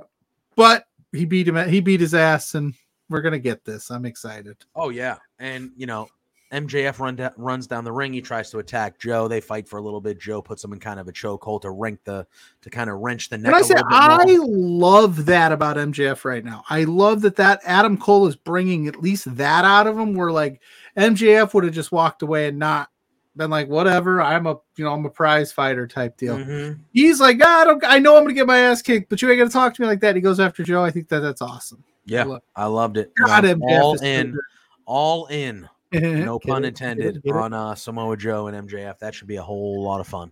And then after all that, Samoa Joe then had a barn burner of a match with Shane Taylor. It was a quicker one, but they were beating the absolute crap out of each other. Shane Taylor's so good. Shane Taylor is great. At one point, man, Taylor hits a jab. Then it was like an atomic drop, big boot senton combo from Joe, which was really good. yeah, it was just back and forth, man. At one point, Taylor hit a hanging stunner on Joe, which looked really, really cool. But it was a lot of lariats, a lot of physicalness. And then at the end, Joe grabbed the coquina clutch for the submission win, and he retains still Ring of Honor champion. What I was kind of hoping for was that MJF came down and cost Joe the Ring of Honor championship and TV championship, and Shane Taylor won it. And then Joe was like, okay. Yeah, I'm going to come take your belt now. That's what I'm going to do. But still, it was a very, very good match. Yeah, because if we're being honest, Joe is bigger than ROH right now. Like, it's nice to have. Yeah. It's a cool callback. But, like, if you're only going to use him as the TV champion, like, put him on Dynamite every week. Get him on Collision every week now. You know, like, let's go. Like, let's really ramp up this Joe narrative because there's a hole to be filled now at the top of the card. And who better than Samoa Joe? Yeah, I fully agree. We then had a TNT championship match. It was Luchasaurus versus Darby Allin. Christian Cage was obviously there, and Nick Wayne was there as well. Jim Ross had joined the team before this. Darby Allin, this guy almost kills himself every match. Yeah. It is insane. Have you ever watched a Darby Allin match? I have. Where he was ahead? Doesn't happen. No. Darby Allin got the shit kicked out of him during this match. Brutal plugger. Yeah, that's what he does. Wow. I've ever since AEW started, like back in my earlier days before you and I were a team, I would always say, I don't know how he does it. I don't know how he keeps it up. I don't know how long he can go with the absolute reckless abandon that he puts his body through, but it's crazy. What do you do? My cat's down here acting a fool right now. Not bad, dude. I will say this. I did slightly, I was like, I am kind of over the whole Darby Christian Luchasaurus. Like, I'm kind of like ready for that to be done. And like, let's see what else they could do. I want to see. You know how I feel about Christian. Yeah, I was gonna say I want Darby versus Christian. That's what I want. I need Luchasaurus to beat Christian's ass. That's where I'm at. Well, I mean, eventually, let it happen. Let it play out. Listen, I ain't got time to be letting stuff play out. I'm getting old. Dustin, what's up, my friend? Yo, Dustin, that absolute stud. After the match, Christian Cage he was trying to give Darby Allin a concerto, and we saw a whole bunch of the roster come down and kind of chase Christian off, which was something new. But Luchasaurus remains the TNT championship. Or is it Christian? No, I'm just kidding. No, it's Luchasaurus. Are you sure? Yeah. I am loving Christian. Just the way I know, last night on Dynamite when he was out back talking to Nick Wayne, and he goes, "Oh man," he goes, I want to apologize to you about what I said about your father last week. He's actually way worse than I thought he was. And then keep seeing that meme floating around where it's like, say Cody hi to your mom for me. As he's walking away, say hi to your mom for me. It's like, you fucking savage, bro. One where it's like, Cody could never come back to AEW now. No. Oh, it's hilarious. How's everyone's dad doing at the presser when he was like, how's everyone's dad's doing? Damn, dude, it's so good. He's unreal. He's unreal. Hey, listen, I just, how we all know how I feel about Christian on this program, but he is, in terms of a vacuum, he's very good at what he does. I'm ready for, I don't know. I just get your ass kicked already. I want it. Oh my God. I'll be so happy. I might Shannon Sharp light up a cigar on air that night, the night after he gets his ass kicked by Luchasaurus. Yeah? Yeah, dude. Be ready. Be on standby. Is that what you're going to do? I'm just going to victory cigar, just be like, yeah, Skip. He came to his house. He is who we thought he was. Anyway. All right. We then had this match. Let me tell you guys. Christian needs to come out with the Luchasaurus mask on and long hair. Can't wait for Edge to come in. And, I mean, that is the big rumor. I was wondering if there's. I said it on Firmly AEW with everything that went on with Punk. And I know, obviously, I'm not alone in saying this. But if I was Tony Khan, Edge would be the first guy I'm calling. Dude, what is my cat? Edge would be the first guy I'm calling. I got a King Lou situation going on. Really? Is he taking over? I would be calling Edge, and I would say, hello, sir. I have a Saturday night show that needs a new anchor on it. What do you need? How much will it cost to get you to lead this show for me? I think that would be. Isn't he? He did leave the show, or maybe they would want to sign him, right? WWE wants to re-sign him. He's deciding what he wants to do. If that's yes, but if I'm Tony correct. Khan, I'm calling him now, going, "Hi, struck. I had this whole show built upon this guy who I had to let go. Can you come do this for me? I'll give you whatever you want. Pluggo, we then had the crowd was in it. The crowd was ruled during this match. Meat. Slap that meat, Pluggo. Slap that meat. Like I said, do you think Tony Khan had to pay by the pound for all that big meaty meat? Oh, it's wonderful. It was Powerhouse Hobbs versus Miro. God damn. What a match this was. These two guys brawling on the outside. The crowd was so good for this match. They were eating it meat up. Forever. Meat forever. I feel you. Yep, there was meat. There were meat chants. There were meat forever chants. There were slap that meat chants. It was just a thing of beauty. Good for these two guys. And we got Lana back. Yeah. Well, first of all, her name is CJ Perry, bro. No, her name was Hot Flexible. Hot and Flexible is what the name was. Yeah. But yeah, she'll always be Lana to me, bro. Yeah, 100%. What a match, Pluggo. These guys were beating the crap out of each other. They were spine busters, just physical. Oh my God, it was so good. But Hobbs ends up tapping out at the end of this match to the game over, and Miro gets the win. Pretty quick too. It felt quick to me. It was like I would have maybe preferred. That was the only thing I would have maybe preferred Hobbs to just pass out, and the ref called it. In a way of like, I thought that's where they were. Yeah. But if you look at what happened a little bit later with somebody passing out and stuff, you don't want to have too much of that, I guess. In the same whatever. Fair. But Hobbs tapping out was a little bit of a shock for me. But like you said, after the match, Hobbs and Miro shake hands, and the crowd is going nuts. And it's a pretty decent moment. But Hobbs attacks Miro from behind, and he's choking out Miro. And then all of a sudden, we hear some music. And you look on the screen, and it says Hot and Flexible, and CJ Perry, formerly known as Lana, comes down. She swings a chair and hits Hobbs, but there is no reaction. Hobbs just stands up and just goes, "The hell?" He's like, "What are you doing?"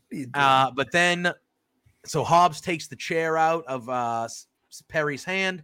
Miro gets the chair. Miro then hits Hobbs with the chair, and Hobbs feels that one. And then that's it. And then Miro and CJ Perry have a stare down, and Miro just starts screaming, "You're not real." That's so weird. So did he explain that yesterday? No, but he's openly said in promos that he's given up on he's forsaken. I get that. His wife, his everybody in that arena knows who she is. Yeah. We all on TV know who she is. Yeah. That doesn't make sense. Yeah. Yeah, that's going to be a hard story to, come back and be like, you got to make that make sense. I don't know how you spin it, but if anybody could figure out a way to spin it, it's going to be Miro. But I'm just like, I'm sitting there like, bro, we all know who that is. You know who that is. Yep. 100%. Yeah. Calm down, dude. She's real. She's right there. Yep. We then had a TBS championship match. It was Chris Statlander versus Ruby Soho. Again, another good match, I thought. I thought the match was awesome. And then Statlander coming out in the Zoolander get up. Yes. That was very, very cool. I didn't like Ruby losing because I think I heard taking L's, but she always loses. Her damn title matches. But at least they did it this way where Tony Storm kind of cost her. So they're kind of continuing That I believe Ruby So had spray paint at one point, and Tony Storm kind of took it from her. You want to talk about best chance? What did she tell Renee last night? Oh, here we go. You ready?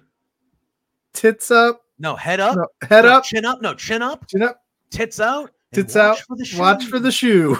What does that mean? If that ain't a t-shirt, I don't know what AEW is doing. Chin up, tits but until out, then, watch for the shoe. That's the world I live in. Until then, dear, you know what they say? Chin up, tits out, and watch for the shoe. And she just kind of leaves. Oh my god, it was incredible. Who throws the shoe? What is with shoes getting thrown a lot in wrestling all of a sudden? I don't know. It's like a thing. We don't have enough time to talk about it. We still have to do our NFL preview plug. And we have like 5 more matches we got to talk about in this freaking card. We haven't even talked about Payback. Well, I don't know what we're supposed to do here. Party. You have to run overtime. We're gonna have to have overtime today. Well, luckily for the fans of you on Sunday mornings at 10 a.m. with Big Money Drew, you talk all AEW. So it's true, but I felt like All Out was good. I felt like we probably should have addressed it. Super good. Was Bryan Danielson versus Ricky Starks the best strap match of all time? Oh, that's kind of recency bias. I don't know I don't know all of the strap matches in the history of strap matches, but yeah, I think of the one in AEW, the ones they've had in AEW. Yeah, some they had a couple.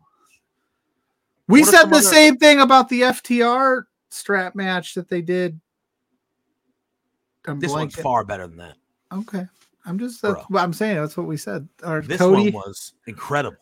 This was incredible to me. I personally like strap matches of all time. I lean towards Drew McIntyre carrying Cross. I'm just joking. I was always a big fan of Savio Vega and that was so bad. Did Eddie Guerrero and JBL? They had a good one. Oh, dude! I'm gonna JBL had a good one. Deep dive into strap matches. I would say this was cool. This was awesome. This match was brutal. Yeah. Yikes. Yeah, some of those whips with the strap that Daniel Bryan was doing to Ricky Starks. Holy shit, man! If I'm Brie Bella, I'm sorry, Brie Garcia. They changed it. I'm not even watching Danielson. Like, I understand it. She knows it's a business, and he knows it's a business. But even so, I'd be like, bro, real bad, dude. Real bad. But good on them with short notice being able to pull off something like that. And then Danielson later on saying how he was not fully able to go. Like, I got something about he didn't even use his right arm for most of the match. Like, he didn't throw one strike with his right arm. And Starks carried it the whole time. Yeah. So like, good Ricky on those two to put that on. And that's with a one arm Bryan Danielson. I can't imagine what he would do at full strength. I do it every time. That's part of the shtick now. But yeah, good on them. Dope ass match, man. It was great. We then had Eddie Kingston and Shibata going against the Blackpool Combat Club, Claudio and Wheeler Yuta. We finally saw Eddie Kingston get his hands on Claudio in this match. However, at the end of the match, Claudio had the last laugh as he pinned Eddie Kingston after a European uppercut. There's one European uppercut. There's a good one. And Eddie Kingston got pinned while Shibata had a choke on Yuta. And everybody thought that Yuta was going to tap. Claudio just hit a real powerful European uppercut on Eddie Kingston. And for the victory, and BCC wins this one as well. This was a good little back and forth tag team match, I thought.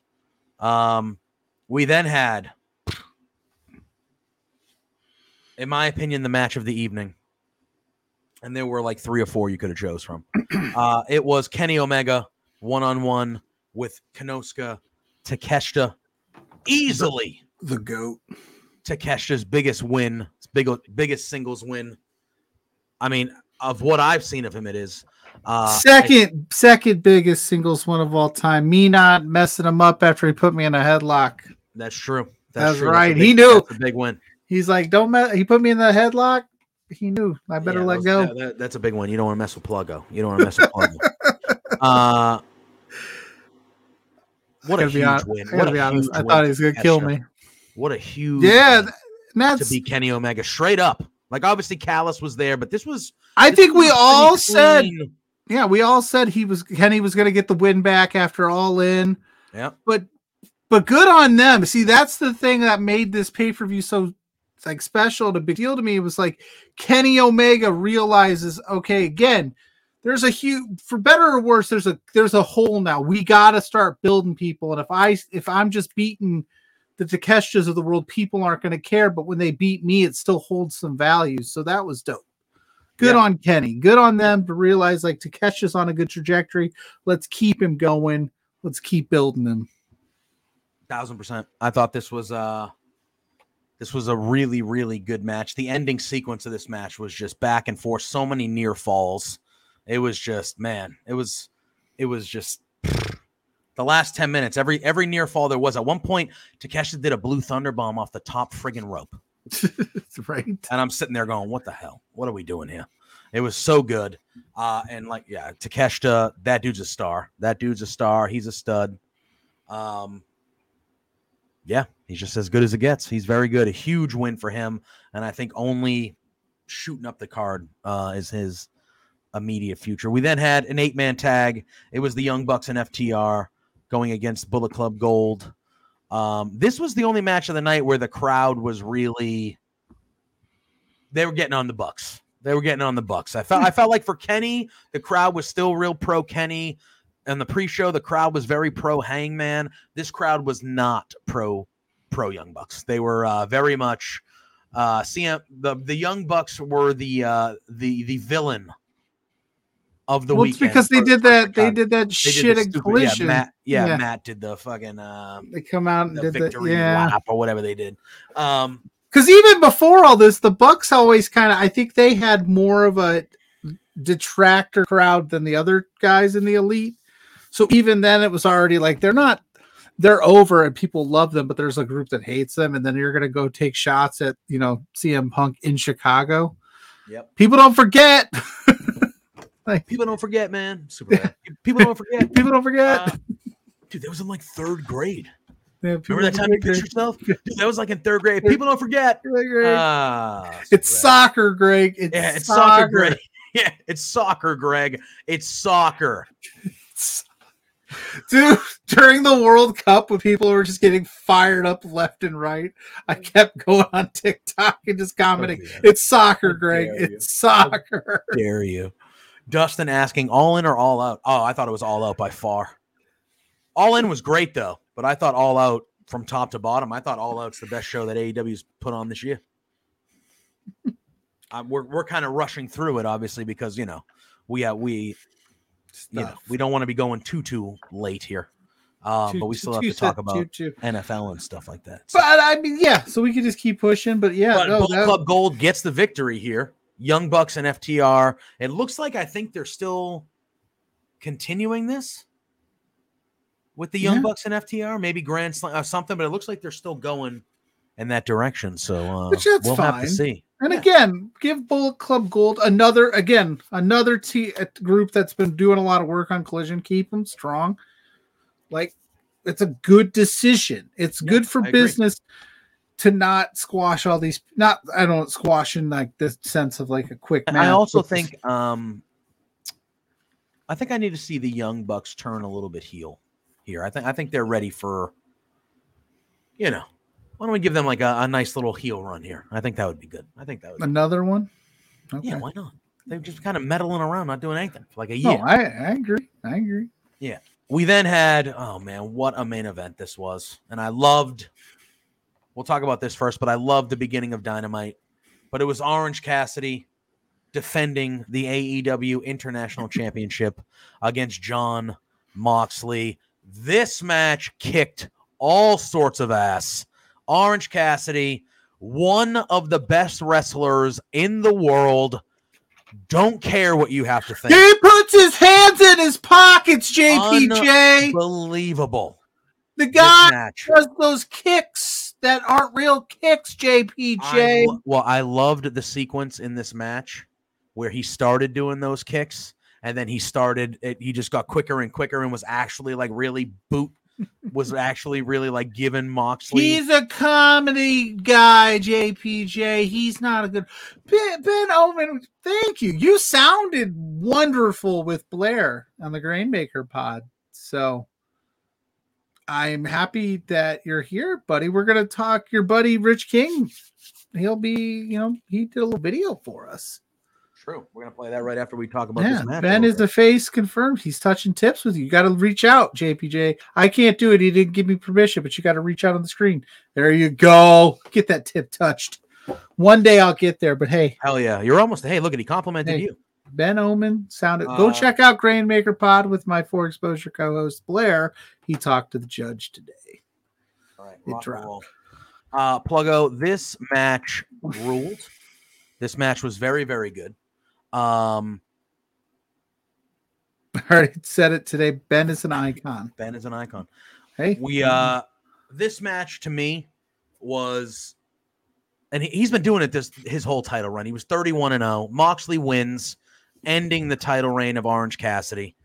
But Orange Cassidy, we talked about it last week. Good to great matches every week, defending this belt every single week. He has a killer match with Jon Moxley. But he puts his hands in his pockets. he loses, but he loses in grand fashion. And I think that this match, and then it carried over to the beginning of Dynamite when he walked out. And before he even said a word, he got close to 5 minutes of a standing ovation. There were thank you, Orange Cassidy chants. He got his flowers. And I think that he deserved his flowers because people shit on that guy. How is he going to hold him with his hands in his pockets? Shut up. Run.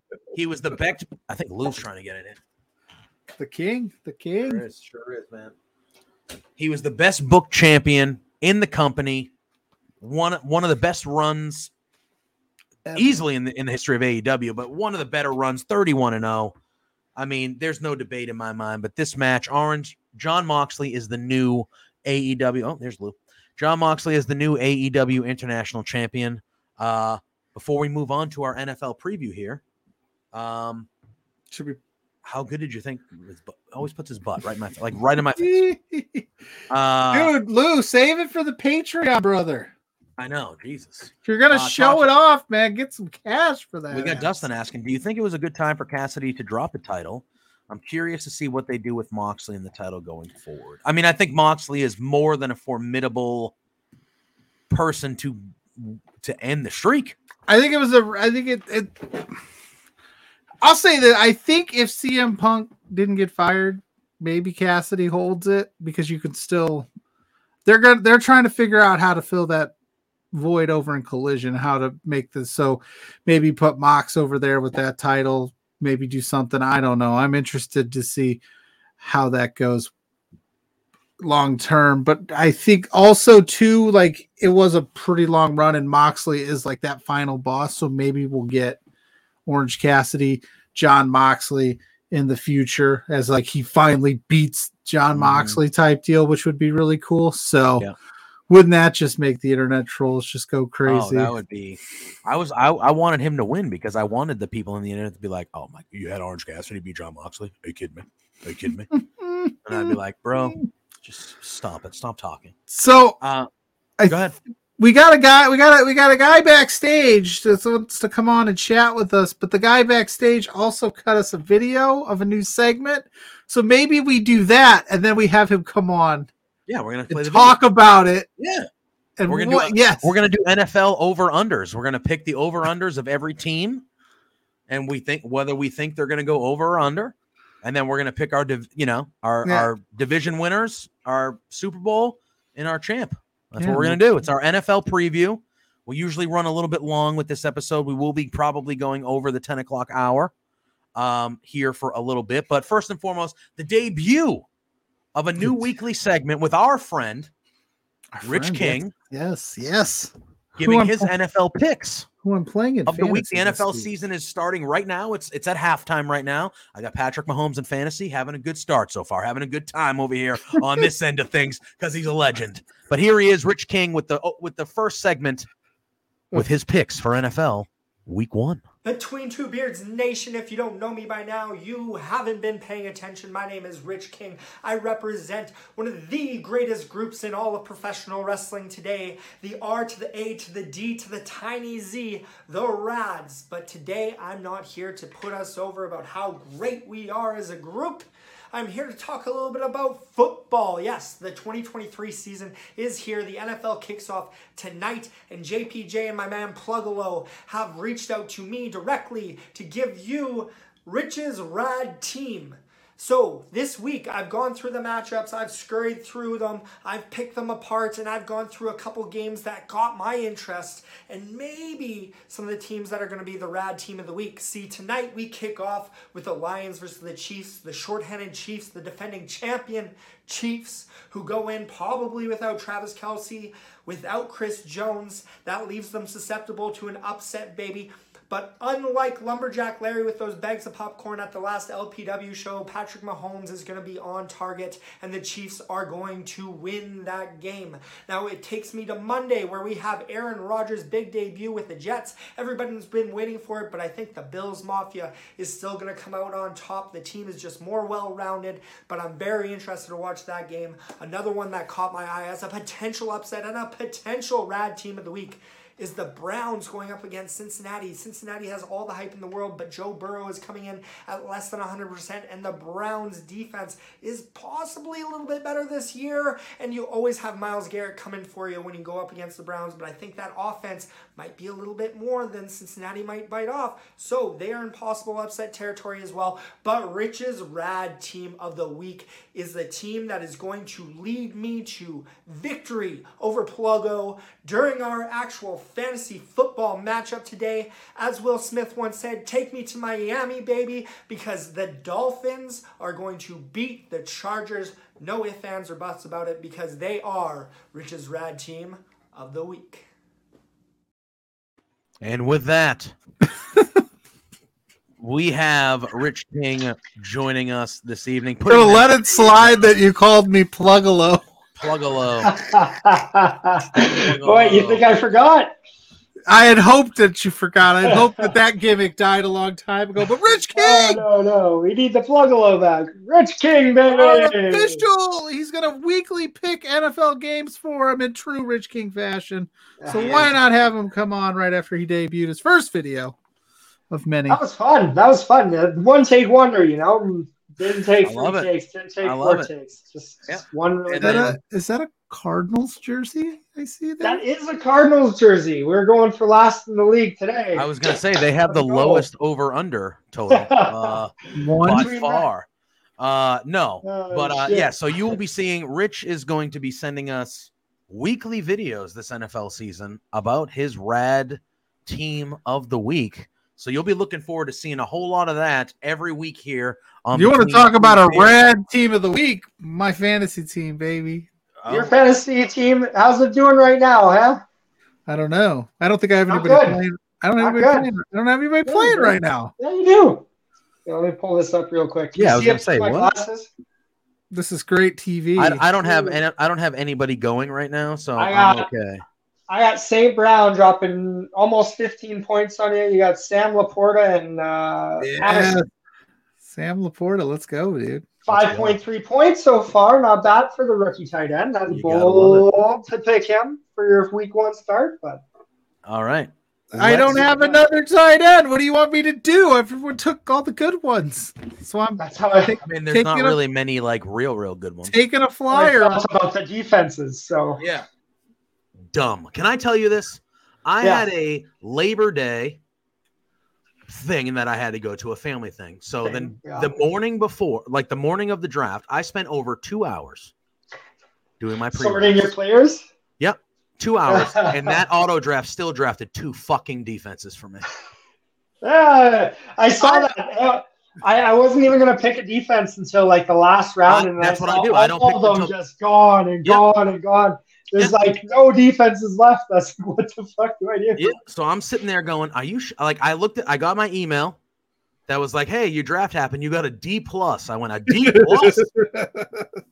The hell? I look at it. I almost moved it because I didn't realize it was Labor Day weekend and all out when I said it, and I was like, if I move it, it could. So it might as well just stick. That's so funny that it's an auto draft and I got a D+ because it's like Yahoo admitting it's like hey, that you drafted that team for me. Don't give me a D+. Congratulations on your awful team that we drafted. that we drafted for you. Yeah. Congrats. Like, bro, that's you. You get a D+. I don't get a D+. You probably got like 6 tight ends, fucking 3 quarterbacks, hell, man. 12 defenses, and 2 kickers. Why did I spend so much time? I don't actually dislike my team at all. The only thing I'm kind of worried about is my quarterback. I'm surprised they didn't draft Tom Brady for you. I saw on an awful TikTok, there's a league out there that had like 4 starting quarterbacks, 5 starting tight ends, 3 starting kickers, and 2 defenses. I saw that, yes. That's gross. That's disgusting. No wide receivers, no running back. Two defensive players, but they have to be like defensive ends or something. How can you even have that many quarterbacks in the league that would even get you points to do that? You just got to grab some backups that you're grabbing a third stringer and hoping that somebody gets. You got Taylor Heineke. That is so bizarre. Have you guys heard about this? I think they call it a vampire league. That's kind of the new trend. Have you heard about this? Yes. I'm so interested in this. Yeah.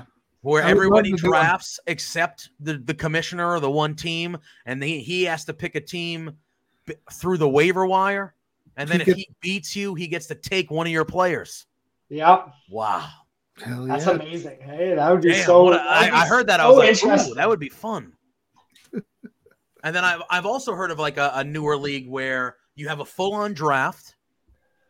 Oh, is that Ben? That was for Ben. That was Ben. Sorry. That was Ben. Sorry. I thought you were doing that to us. I got it. It's Rich King. Touch tip. I just put him over on another podcast I just did. Coming up. Well, there you go.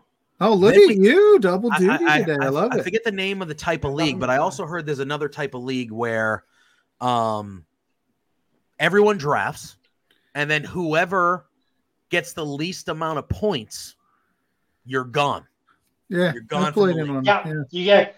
So and all your players go to the waiver wire, and then they get shuffled, and then it just keeps on going. And every lowest score every week, you're out the league. You're out. I've also heard of a league where at the initial draft, so everybody goes to this draft, right? Like it's wherever it might be. It might be Vegas. It might be down in Mexico, whatever it might be. But the winner of the last year has to kick out one person from the league.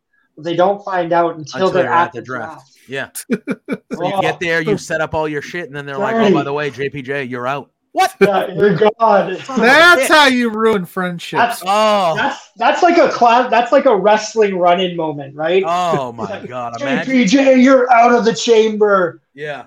Vince Russo's in. It's like, no, I would be like, are you kidding me? I got my laptop out, you son of a bitch. I'd be so upset. Pay for this plane ticket and everything. All right.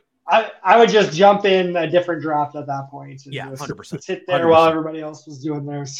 All right. Well, speak of the devil, Pluggo, do we know is the Ring of Honor show happening this evening? Yes. It is happening. So for any fans that are here that are Ring of Honor fans, if you head on over to twitch.tv/LoveWrestlingCA, you can watch Kyle Sparks and Dude Felice, Robert D. Felice, deep dive into tonight's episode of Ring of Honor television. We are going to stay here with Rich King for the next little bit, and we are going to do over-unders for all the NFL season of where we think these teams will land, and then we'll give you our picks, and then we will get out of here for the evening. So I have all the over-unders up. They are by division. The over for everybody. Everybody's a winner. Everyone's a winner this year. I am just going to go. They have the AFC East first, so that's where we're going to start. And it goes from the highest over-under to the least. So for the AFC East? AFC East. A lot of people think you would start there. That's just where it is. I didn't. That's just where it is. Why? My team's in dead last here of all these teams, so the over-under wins. So, all right. Talking football, we have the Buffalo Bills. Their over-under is 10.5. There we go. We will let Rich King start.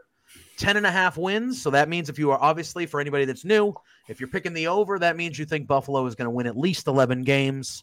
If you are picking the under, you are obviously picking 10 wins or under. Over under 10.5, Rich King. Where do you think? Well, actually, no. Over under with the Buffalo Bills, 10.5. Unless it's a monumental collapse, it's an over. Like, just the team itself is just so good. Yeah, I would fully agree. Is that your cat, Pluggo, making noise? Yeah, no, that's mine. No, I was going to say, all right, this hat's hurting my head today, but I put on the Bengals cap. Rich's cat is very vocal. I'll take the over as well. I don't think that there's any, like 11-6. Yeah, because I still get confused on the whole 17 games thing. Yeah, 11-6 sounds about right. Tough. I am. It throws me every time I type out my prediction. I'm like, God, that's right. Yeah. There's 17 100%. Games now, so stupid. But yeah, I think if the Bills win 10 games, it'd be a shocker. Yeah, although the division's better. The division is better. Much better now. The division is better. I agree. I think we're all in agreement here. I do believe the Buffalo. I still, a lot of people are high on the Jets. The Dolphins were good last year. To me, it is still the Buffalo Bills division to lose by far. I think they're the clear favorite. We got Sully popping in. Sully wasn't here for Beards because he was having his in-person fantasy football draft tonight. And Rich King is surprising us with a visit, and we're happy about it this time around. Ryan, honest to God, we literally just started our NFL preview. We are doing overs and unders. We just started with the Buffalo Bills, and all three of us have them over the 10.5. Yes, I have the Bills projected. I think they're going to unless the Madden curse comes around. I think they're going 12-5. The Madden curse is a real thing, and Josh Allen is on the cover, so you'll never know. All right, we then have the Miami Dolphins coming in at 9.5 as the number of over and under. Pluggo, I will let you start this time, my friend. Okay. Where do you have the Miami Dolphins? Are they over this is bad TV because I don't remember. I have it all written down. Son of a here we go. What is it? You said 9.5? 9.5. I got them under. You have to write this down. I'm doing this off cuff. I did all my. No, I appreciate it. Okay. Pluggo, you are going the under. Yeah, I have them at 9 wins. Okay. Ooh. I am actually agreeing with you. I think the Dolphins are the team in the division that will fall back a little bit. I don't believe. Here's my problem. I can't believe that Tua is going to get through the season healthy, and I think that's an issue for me. If he's healthy, I think they could go over. I just can't bank on him being healthy. So I'm picking the under. I have them going 9-8, 8-9. That's where I got them around. Well, here we are disagreeing once again, boys. Because I have them over. I'm a big Dolphins believer this year. I think that they're going to be huge. Again, you can say the health side of things for almost any quarterback in the league. True. It's a very easy way to go about it. But, for the time being, you just got to assume everyone's going to be healthy. Yes, Tua had concussions. But, Josh Allen's had injuries before. Aaron Rodgers is ancient. So, injuries can pop up anywhere, anytime. Doesn't matter. Yeah, but Aaron Rodgers is on that special psychedelic diet. That's true. His brain is already messed up. Yeah, he's fine. We have Sully is saying he thinks 7 wins for the Dolphins. So he's going even. I think they're 8-9. The vape guy, McDaniel. I got all right, and we have Drew Nicholas now saying you're still live. Yes, we finished our wrestling chatter, and now we have a professional wrestler joining us to talk about NFL football, baby, because that's what we're doing right now. We're having our NFL preview here on Between Two Beards. All right, we have the New York Jets. A lot of people. Ooh, Jets are the sexy pick. They were on Hard Knocks. Aaron Rodgers looks like he's not a piece of shit on Hard Knocks, even though I kind of think he's still a piece of shit. So it's all right. He's like, hey, everyone's all, ooh, they're going to be good. Hey. Under for the New York Jets. Damn. Under 9.5. That's because you don't like them. I hate the New York Jets. However, there's a team I hate more than the New York Jets that I'm probably going to go over with a little later. But the New York Jets, 9.5. I am going under for the New York Football Jets. I'll go next here, but I'm going to say just under. I think they're going to be a 9-win team this year. You think they're 9? I got them over, baby. You're nice. Drinking the Kool-Aid. You're drinking the green Kool-Aid, Pluggo. That's all you're doing. That's all The you're big doing. thing holding me wins. back for them is their offensive line, because like their defense last year looked really good. Their offense looked good despite quarterback play. They made Mike White look like almost a Pro Bowler.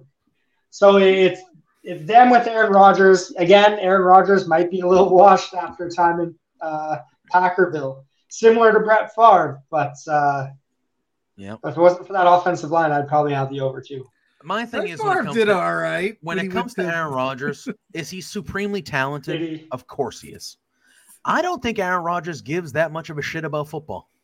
I really don't. That's fair. And I think that if he seemed, again, new city, new team, maybe that's what he needed. And if he is Aaron Rodgers, we could potentially be talking way over 9.5. With, they got Dalvin Cook and Breece Hall coming back. You got Wilson.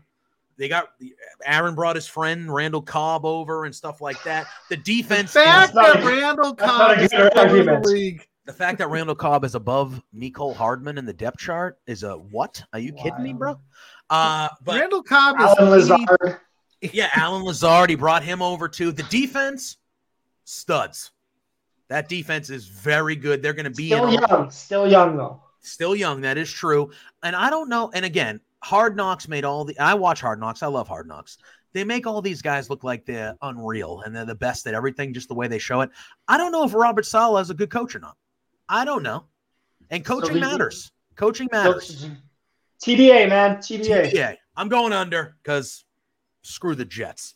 Anyway, all right. Now, Jesus.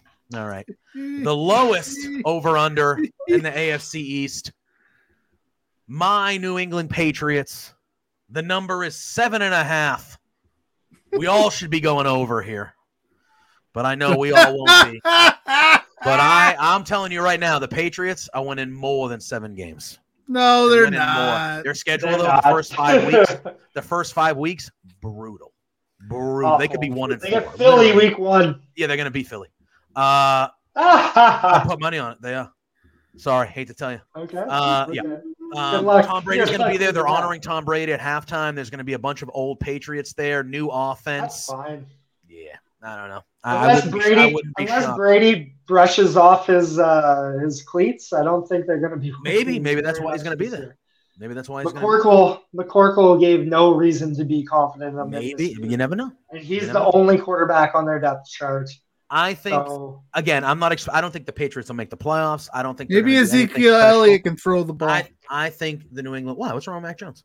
I think the New England Patriots are going to be better than people think, and that is strictly because last year we won 8 games. So we were 7-10 or 8-9 last year, and we had a defensive guy coaching offense. We had an imbecile as our offensive coordinator. Now we have Bill O'Brien, who can actually run a real offense, familiar with the New England Patriots, familiar with Alabama and Mac Jones. I think they're going to cater the offense to Mac Jones' strengths, and I think the Patriots can go 8-9. We still have a good defense. Who is Mac Jones throwing the ball to? They don't have a number 1 star, but if everyone stays healthy, we have Mario Douglas. Let's go. Hey, he's going to be good. I picked him up in my dynasty. I think he's going to be all right. He's okay. What's wrong with him? Look, here's the thing. Devontae Parker, is he a number 1 receiver? No. If he stays healthy, though, if you look at the full arsenal, if you stay healthy is always the worst take. Well, I know, we just talked about it. We just talked about it with Tua, though, and you were like, "Hey, you have to." We're doing this like everyone's healthy. Assume he's healthy. So if everyone is healthy, and our receiving core, while not having a clear number 1, if you have a healthy Juju, a healthy Devontae Parker, you have a healthy Hunter Henry. I know, but you have a healthy Hunter Henry, a healthy Blake Gesicki. Ramondre Stevenson is a great running back. Yes. As a new friend of the show, Rich King, you have to understand you're not gonna convince JP. I'm not expecting to convince. I'm just playing. Last year I didn't pick the Patriots to make the. I'm a very realistic Patriot fan. Last year they stunk, but last year they had 2 defensive coaches coaching offense. Mac Jones was not bought in. If you've heard the interviews, Mac Jones was on the bench. Yeah, and that guy got his ass cut. They brought him back, but he got his ass cut a week ago because they're like, he outperformed the guy that's supposed to be your quarterback. So yeah, well, because again, when you have a bare bones, simple as ass offense, you know, Parcells, bro. Oh, gross. Are we getting to the Cowboys yet? Or? Speaking of Patriots, tell me you're both taking the under. Go ahead. It's fine. I got the under for sure. I couldn't be more under for. I got the under, and I only took 7 games because I like you, JBJ. That's fine. I will gladly be happy when we prove you when they're 6-11 or 5-12. No. They overperformed last year. You know why they overperformed? Because they got the best coach ever on the sidelines. He's worth 4 or 5 games by himself. But like you said, Absolutely. Think about it. Like you said, the first 5 weeks are brutal for them. If they come out of the gate, they're going to be. They stumble. It's tough. They might be like. If they stumble. Belichick might be like, "Hey, that Caleb Williams guy from USC. Hey, look at hey. I am not. I'm okay with that. You want to fucking tank, and I mean, again, I don't think Belichick has it in him to have a 2-15, 3-4. Like, it's not in the nature. I think worst case scenario, you're talking 7-10. Worst case, just based on. Let's be honest. Why when you tell me Belichick is proving that he needs Tom Brady. Well, you never know. He needs some wide receiver help. That's what it is. They should have signed DeAndre Hopkins. They can't pick them. They can't sign them. They should have signed DeAndre Hopkins. That was a problem. They didn't. Everyone around here hated the Ezekiel Elliott signing. I like it. I don't mind it at all. I don't mind it at all. I think he's very complimentary to Ramondre. I think Ramondre has we don't usually talk about betting here, but Ramondre Stevenson's odds to be the leading rusher in the AFC, good odds. Like I'm talking like I have it on a dynasty team, so yeah, he's a very good player, Ramondre Stevenson. The only thing that worries me the most about this team is our offensive line is already in shambles. Already in shambles. We don't even know who's starting at fucking right guard, so I don't even know what's happening. So don't worry, the season just starts in 3 days, so. Brutal. All right. But he's Bill Belichick. He'll figure it out. But it's Bill fucking Belichick. He'll get it done. You guys mock that. Tell me, is that not true? Most of the time, he figures it out. Most of the time, he's had Tom Brady as well. That is true. Hey, look, I'm not going to badmouth Tom Brady at all. Tom Brady's a god. But you know, it is what it is. You guys, Rich needs to acknowledge the real kings of the NFC. The real kings of the NFC West, the Seahawks. Ooh, Bryce coming in hot. Then we got Sullivan. We haven't talked about the NFC yet. No, we're gonna get. That's probably gonna be the last division we do because I bet you it's all in chronological, whatever. Geographical. Geographical. That's right. And then Sullivan says, "And you think they can handle the Eagle D line?" I don't think they can handle the D line. I just think they're gonna play them tough. I'm betting them to win, but I think they'll stay within the points. They'll stay within the points this Sunday. That's bold. That's a bold. Like I said, they're at home. They're gonna be better offensively. They got. I wish I had that kind of faith in my team. But they're at home. I think the fact that Brady's gonna be there with the old Patriots and a lot of I just think there's gonna be mojo in the building. I forgot to pick a team. Shit. All right, we're gonna move to the AFC North. Time to spin the wheel. This is the team with the highest over/under number. The Cincinnati Bengals coming in at 11.5 over/under. That is a high number. That is 12-5 if you're picking the over. At worst, 12-5. Joe Burrow is playing week 1. He's basically been out the last 6 or 7 weeks with a strained calf. I just knocked something over. Don't mind me. But he is held, according to Cincinnati, he is playing. He's okay. How much he will stay healthy with that O-line, because their O-line is not strong as well, I don't know, but 11.5 is the over/under. Rich, where you got him?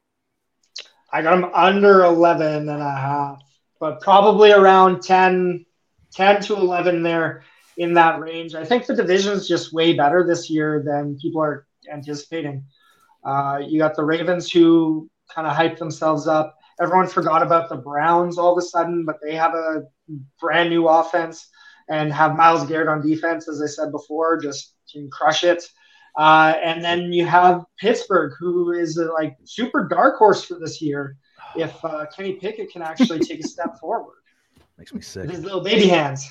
It makes me sick to my stomach. That's what I'm going to have to say about the Pittsburgh Steelers and a couple teams that makes me sick to my stomach. I got the over, really man. Does. You got the over.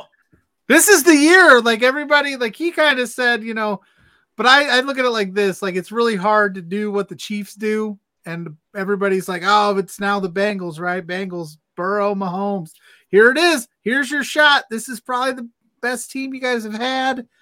You guys, like, here you go. 12 wins. It's doable.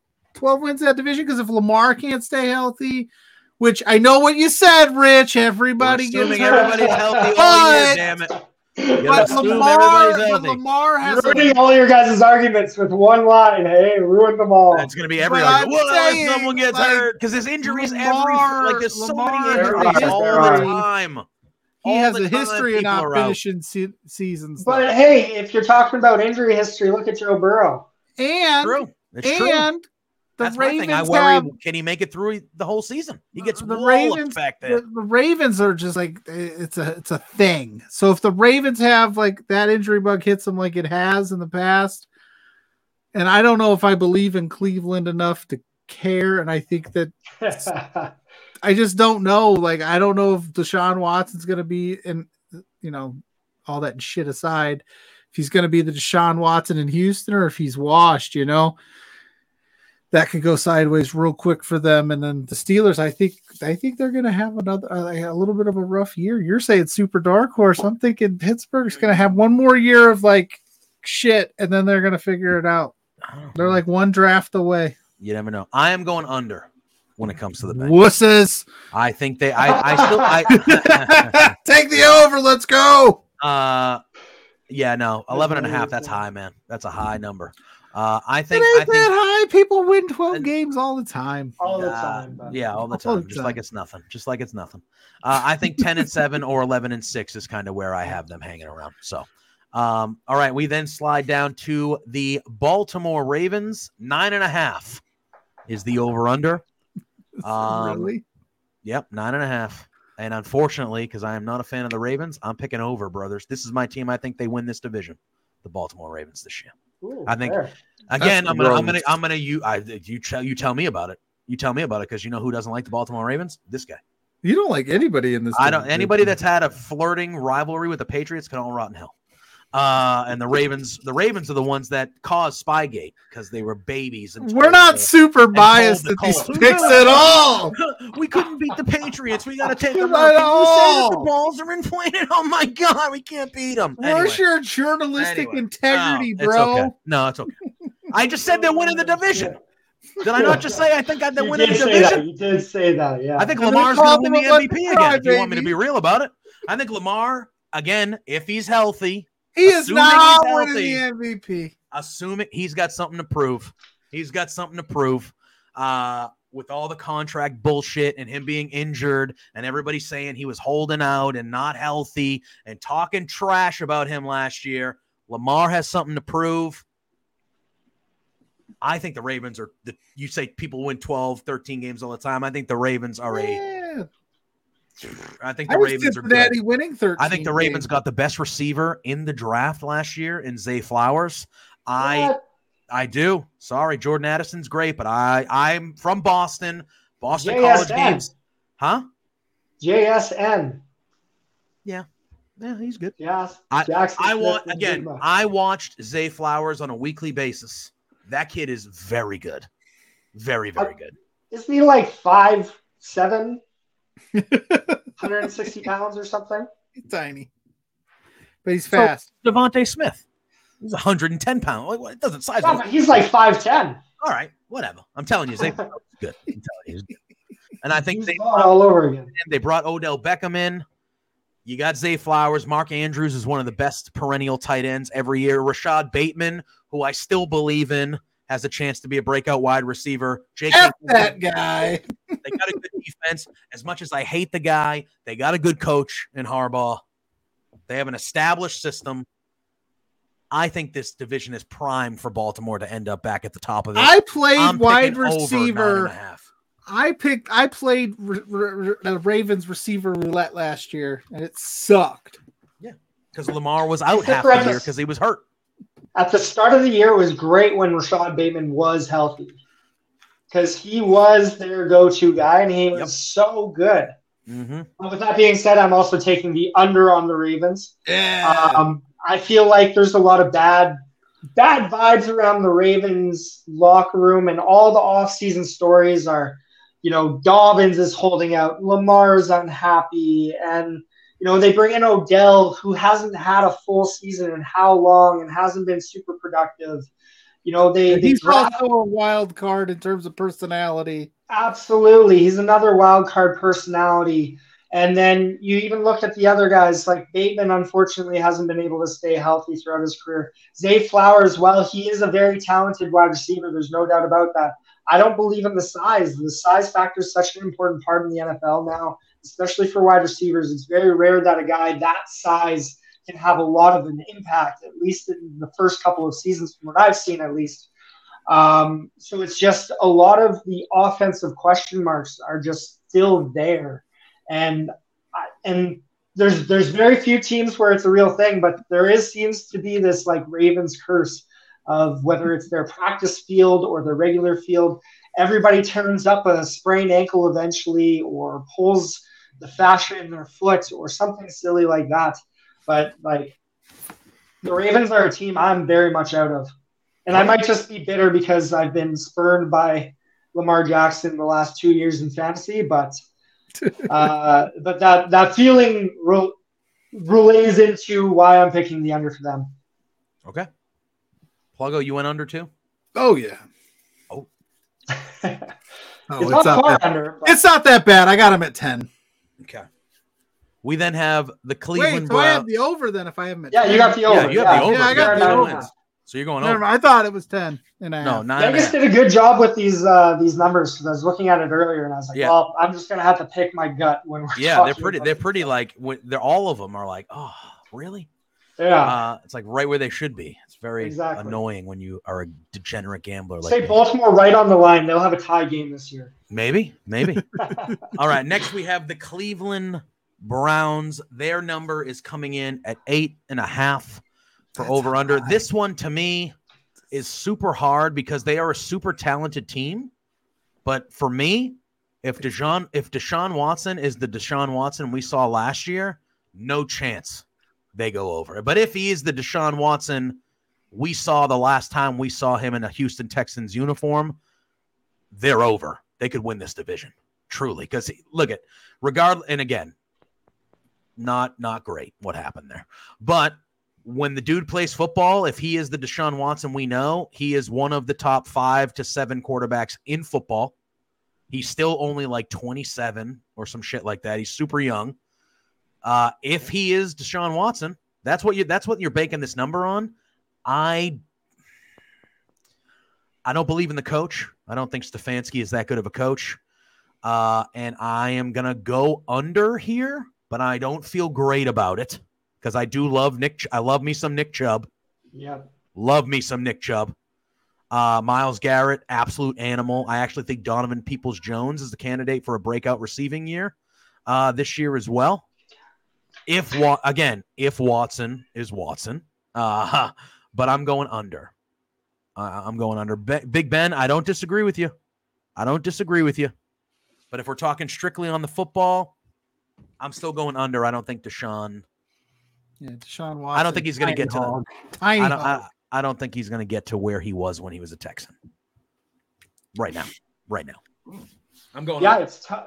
It's tough because that is the big question mark. Because he looked real bad last year. It was very bad. Real bad. Like they needed a good backup quarterback, and they have a rookie as the backup quarterback this year. But I for one am actually on the over for the Browns. I do have faith that talent didn't just crumple up and disappear. Like it's still in there somewhere. You take that much time off professional football. I know that there's going to be a lot of rust there, but I feel, again, as a Texans fan, I do feel Deshaun Watson will kind of return to form a bit more this year. The offense is much improved, even with just Elijah Mitchell there. And, who's their other receiver that they have? Not Elijah Mitchell, Elijah Moore. Yeah. Who's the other guy that they have? Amari Cooper.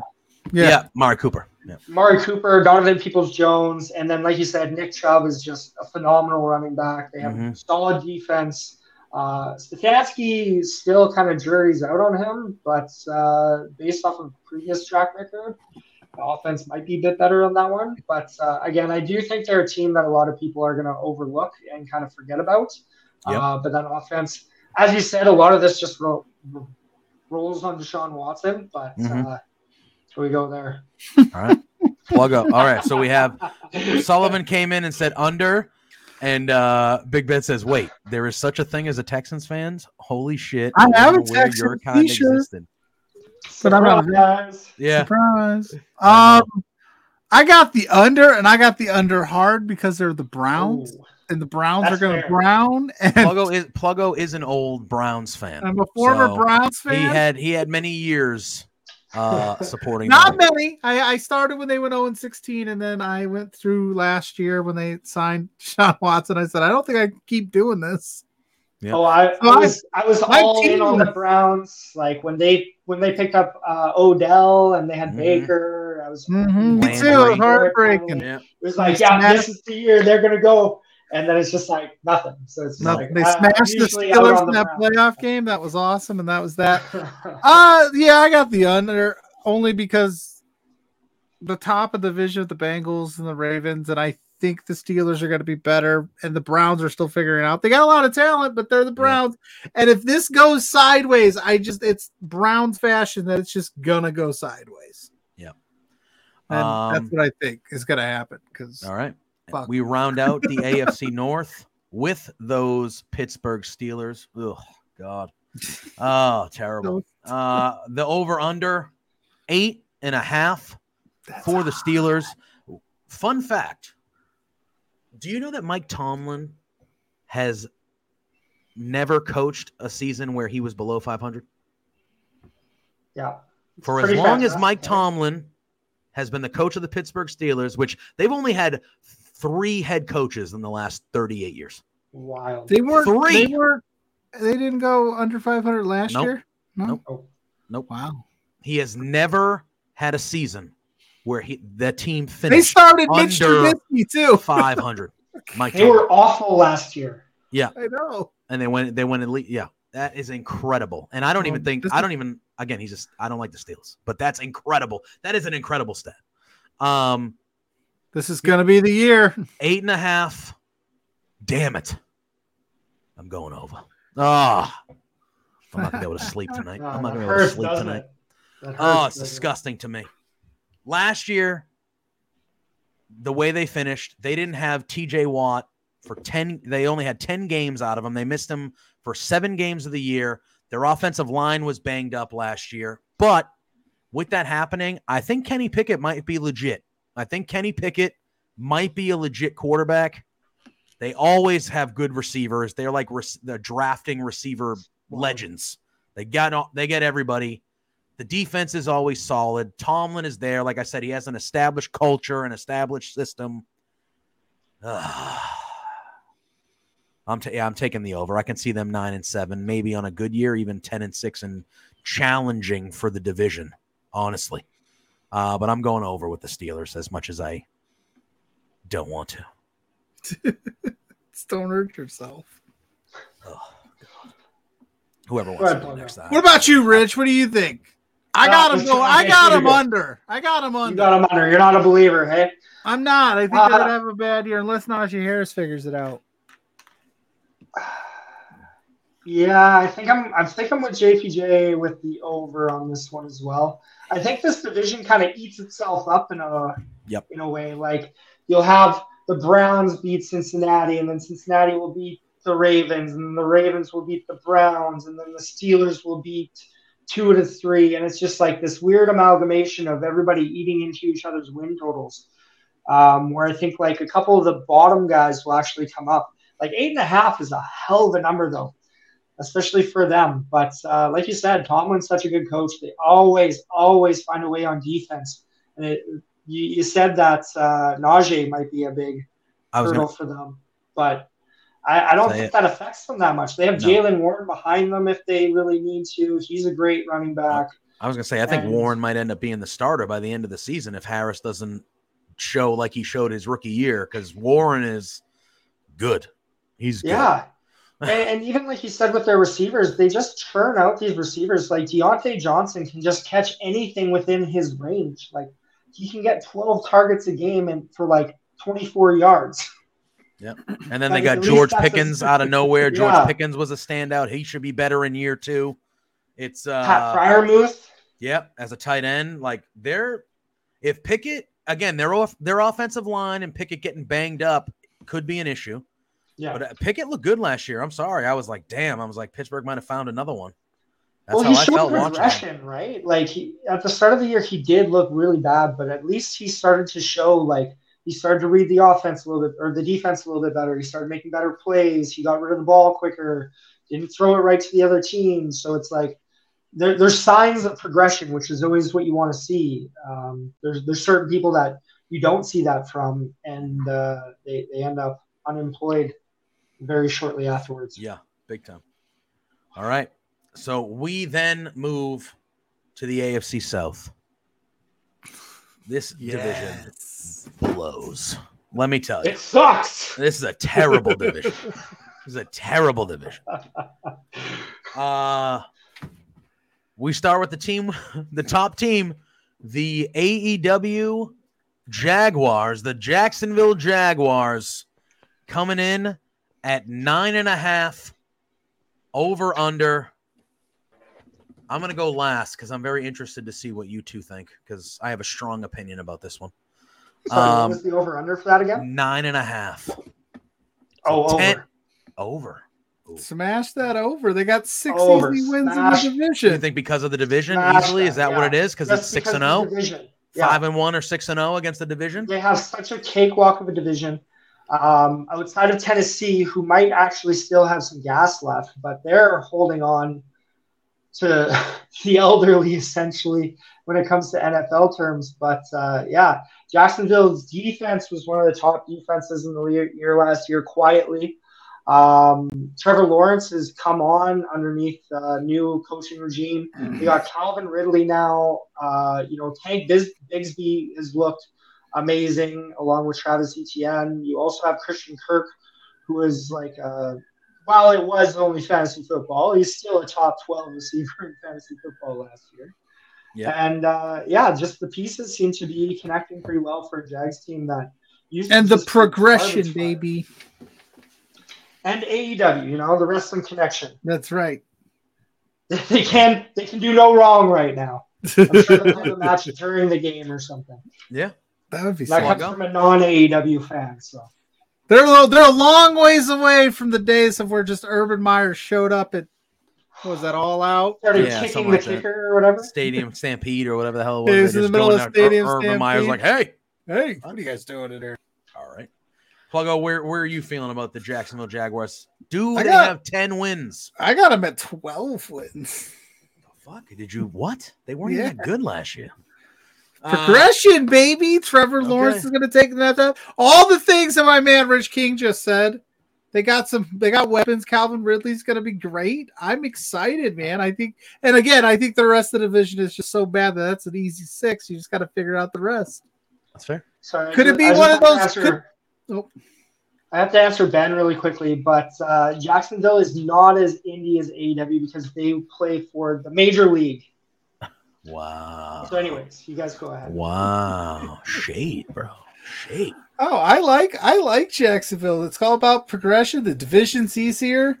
Okay. I love it. And I would say, let's go. Let's go AEW Jags, baby. I'm all in because also too, we have I know what we said earlier, 12 wins is not easy. People do it all the time, yada, yada, yada. But you always do. You have that one team that like wins more games than they should. And you're like, how do they get up there?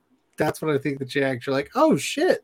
Are they really that good or is the division really that bad? It's going to be that kind of year. All right. That's fair. I'm taking the under. Trevor Lawrence is just a handsome man.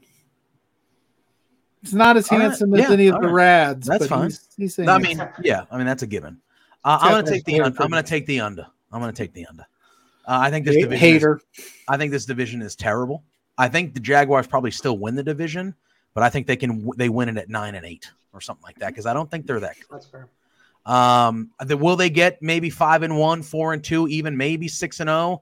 Yeah, against the division, maybe. I do think a couple of the teams in the division are going to be a little bit better than they were last year. Not great, but a little bit better. And I get it. Like you said, Trevor Lawrence should get better every year. Calvin Ridley is a big get for them. I think they're a little too overhyped. I think they're getting a little bit of too overhyped. So I'm gonna they're go a Super Bowl team by any means, but I think they're gonna dominate this division. Yeah, that's fair. But I think 9-8 is kind of a perfect spot for them. So I'm gonna take the under. All right, we then have the Tennessee Titans. I believe this was Pluggo. Was it last year that you said they were going to be the number 1 seed in the AFC? Yeah, dude, I had them winning. I had them at number 1. You did. And then they decided that just wasn't part of their plan. No, the pieces were there, man. Yeah, the over under for the 2023 Tennessee Titans is 7.5. Pluggo. I'd smash that over. All right. Yeah, well, I would Rich take said that. over. All right. If I was betting, I would take the over just because that seems like a really, really low number. They still got good pieces. They're not terrible, and they got DeAndre Hopkins now. Yeah, they added DeAndre Hopkins. I like Vrabel. I think Vrabel's a good coach. Yeah. Defense really shows up for he comes up. He's from that Belichick tree of we're not going to give up. Yeah, they have a solid defense. I think Treylon Burks is pretty decent. The question with them is who's the quarterback and who's it going to be? Is it going to be Tannehill? You're going to roll with Levis? Tannehill has flashes of goodness, but he's not consistent. They just drafted Levis, but a lot of people aren't high on him at all. It really depends. With Tannehill there, again, when they had success, they had somebody that they could throw to deep, especially with A.J. Brown, who could just go and get the ball. Yeah. So I think having that play action threat now of having both Burks and DeAndre Hopkins on the outside are going to be huge for them, especially when you have Chig as their tight end. I can't pronounce his full name, and I apologize for that. No, yeah. But Chig, their tight end. You still have Derrick Henry. Derrick Henry. At some point, I know everyone's like, well, his legs got to fall off at some point. They run him to the ground. You still got Derrick Henry. They drafted Tyjae Spears, who I think is going to be gigantic for them as a backup and to give Henry some rest. I still think the Titans are pretty good. I have them way over 7.5. I was going to say they're going to challenge Jacksonville at least. I don't think they'll get as high, but I have them way over 7.5. I think that is. I think they're again like the Jaguars. I think they're a 9-win team or so, maybe 10 if everyone's healthy and all that stuff. It kind of reminds me of that weird year where they came in first. Yeah. When everyone had them just written off completely, and they're like Tennessee is nothing. They're not going to make any, and then somehow they ended up first in the AFC. Yeah, and then that's why I was like, they're going to keep it up, and then, but we'll see. There we go. If you can see Lou's eyes right there, he's got a bug. He's got a bug in his sights. Oh, perfect. He's trying to figure it out. He's like, how do I kill this bug? Get it, boy. Yeah. All right. We then go to the Indianapolis Colts.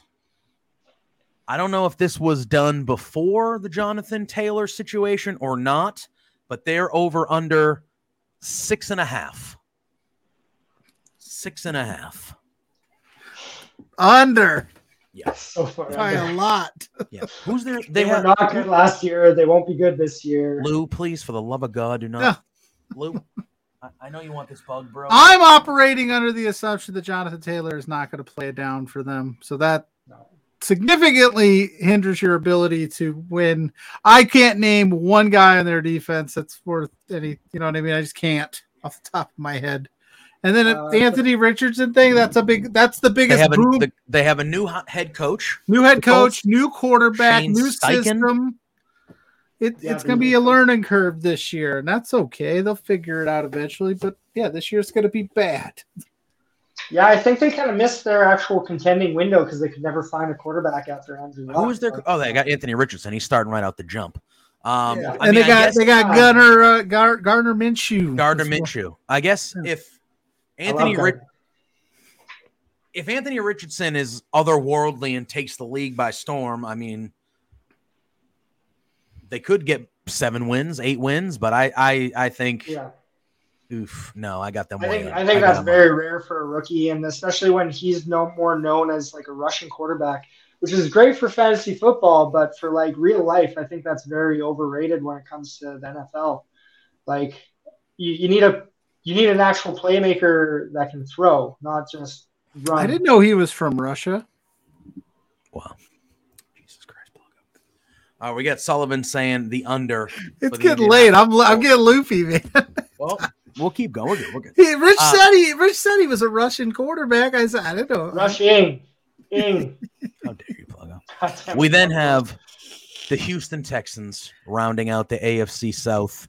They're over under 5.5 wins. Guys, I'm picking the over. Me too. I'm picking like the over. 6 wins. Yep. Like 6 wins. I'm taking the under. Okay, fair. Probably a good bet.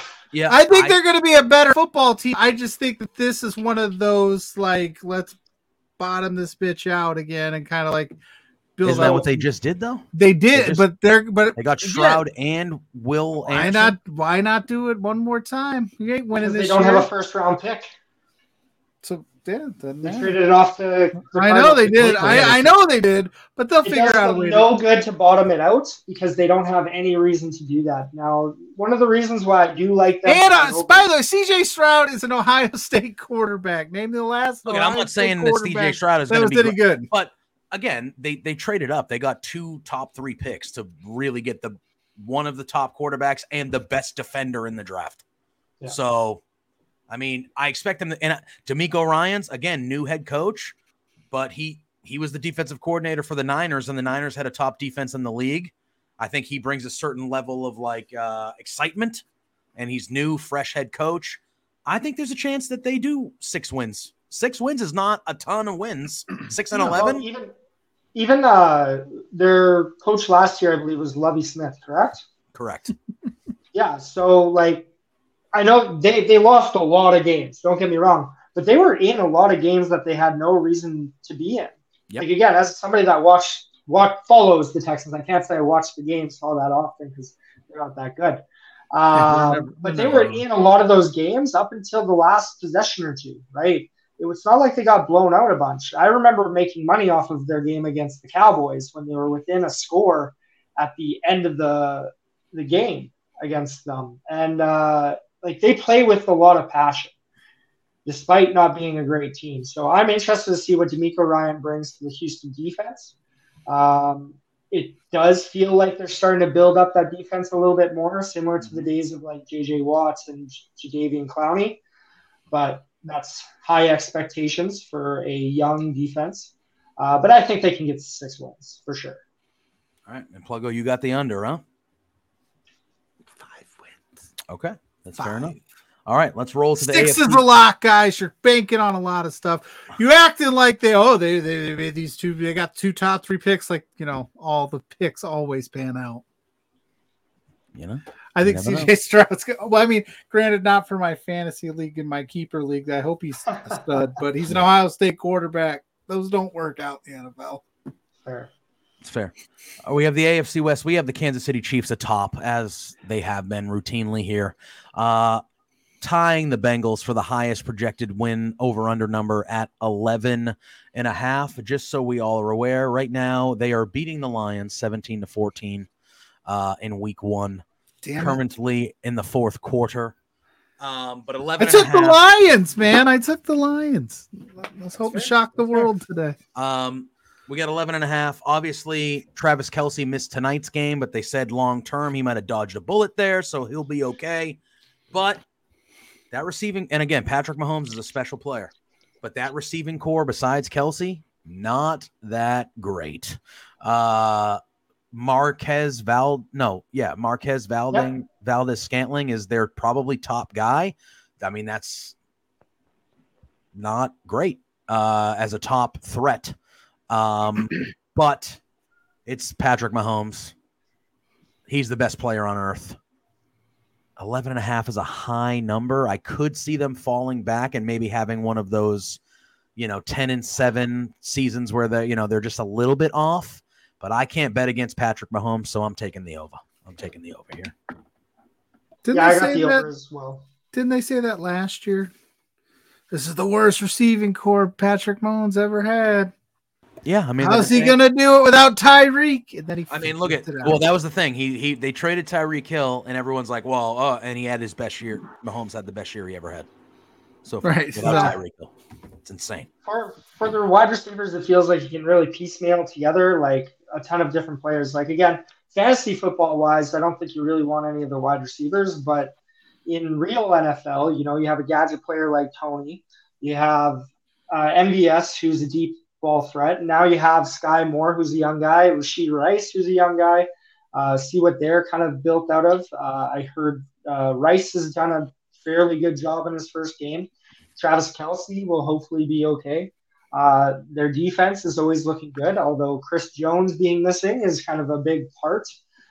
He's a big player in that quarterback pressure. So I think when you see them face maybe a little bit of a better offensive line than what Detroit has, although improved, you might see some more gaps coming up in the defense. But Kansas City is just the class of the NFL, man. It's hard to bet against them at this point.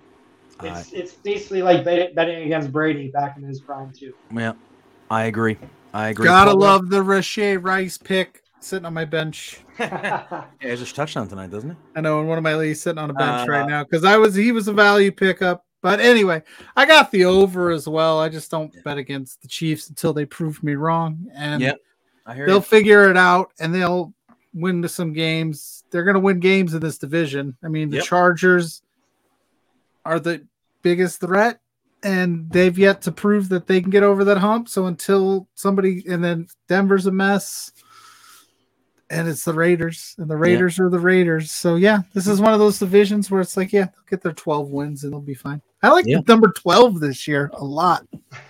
Apparently. 12 we is do the have number, the Los man. Angeles Chargers coming in next. They're over under 9.5.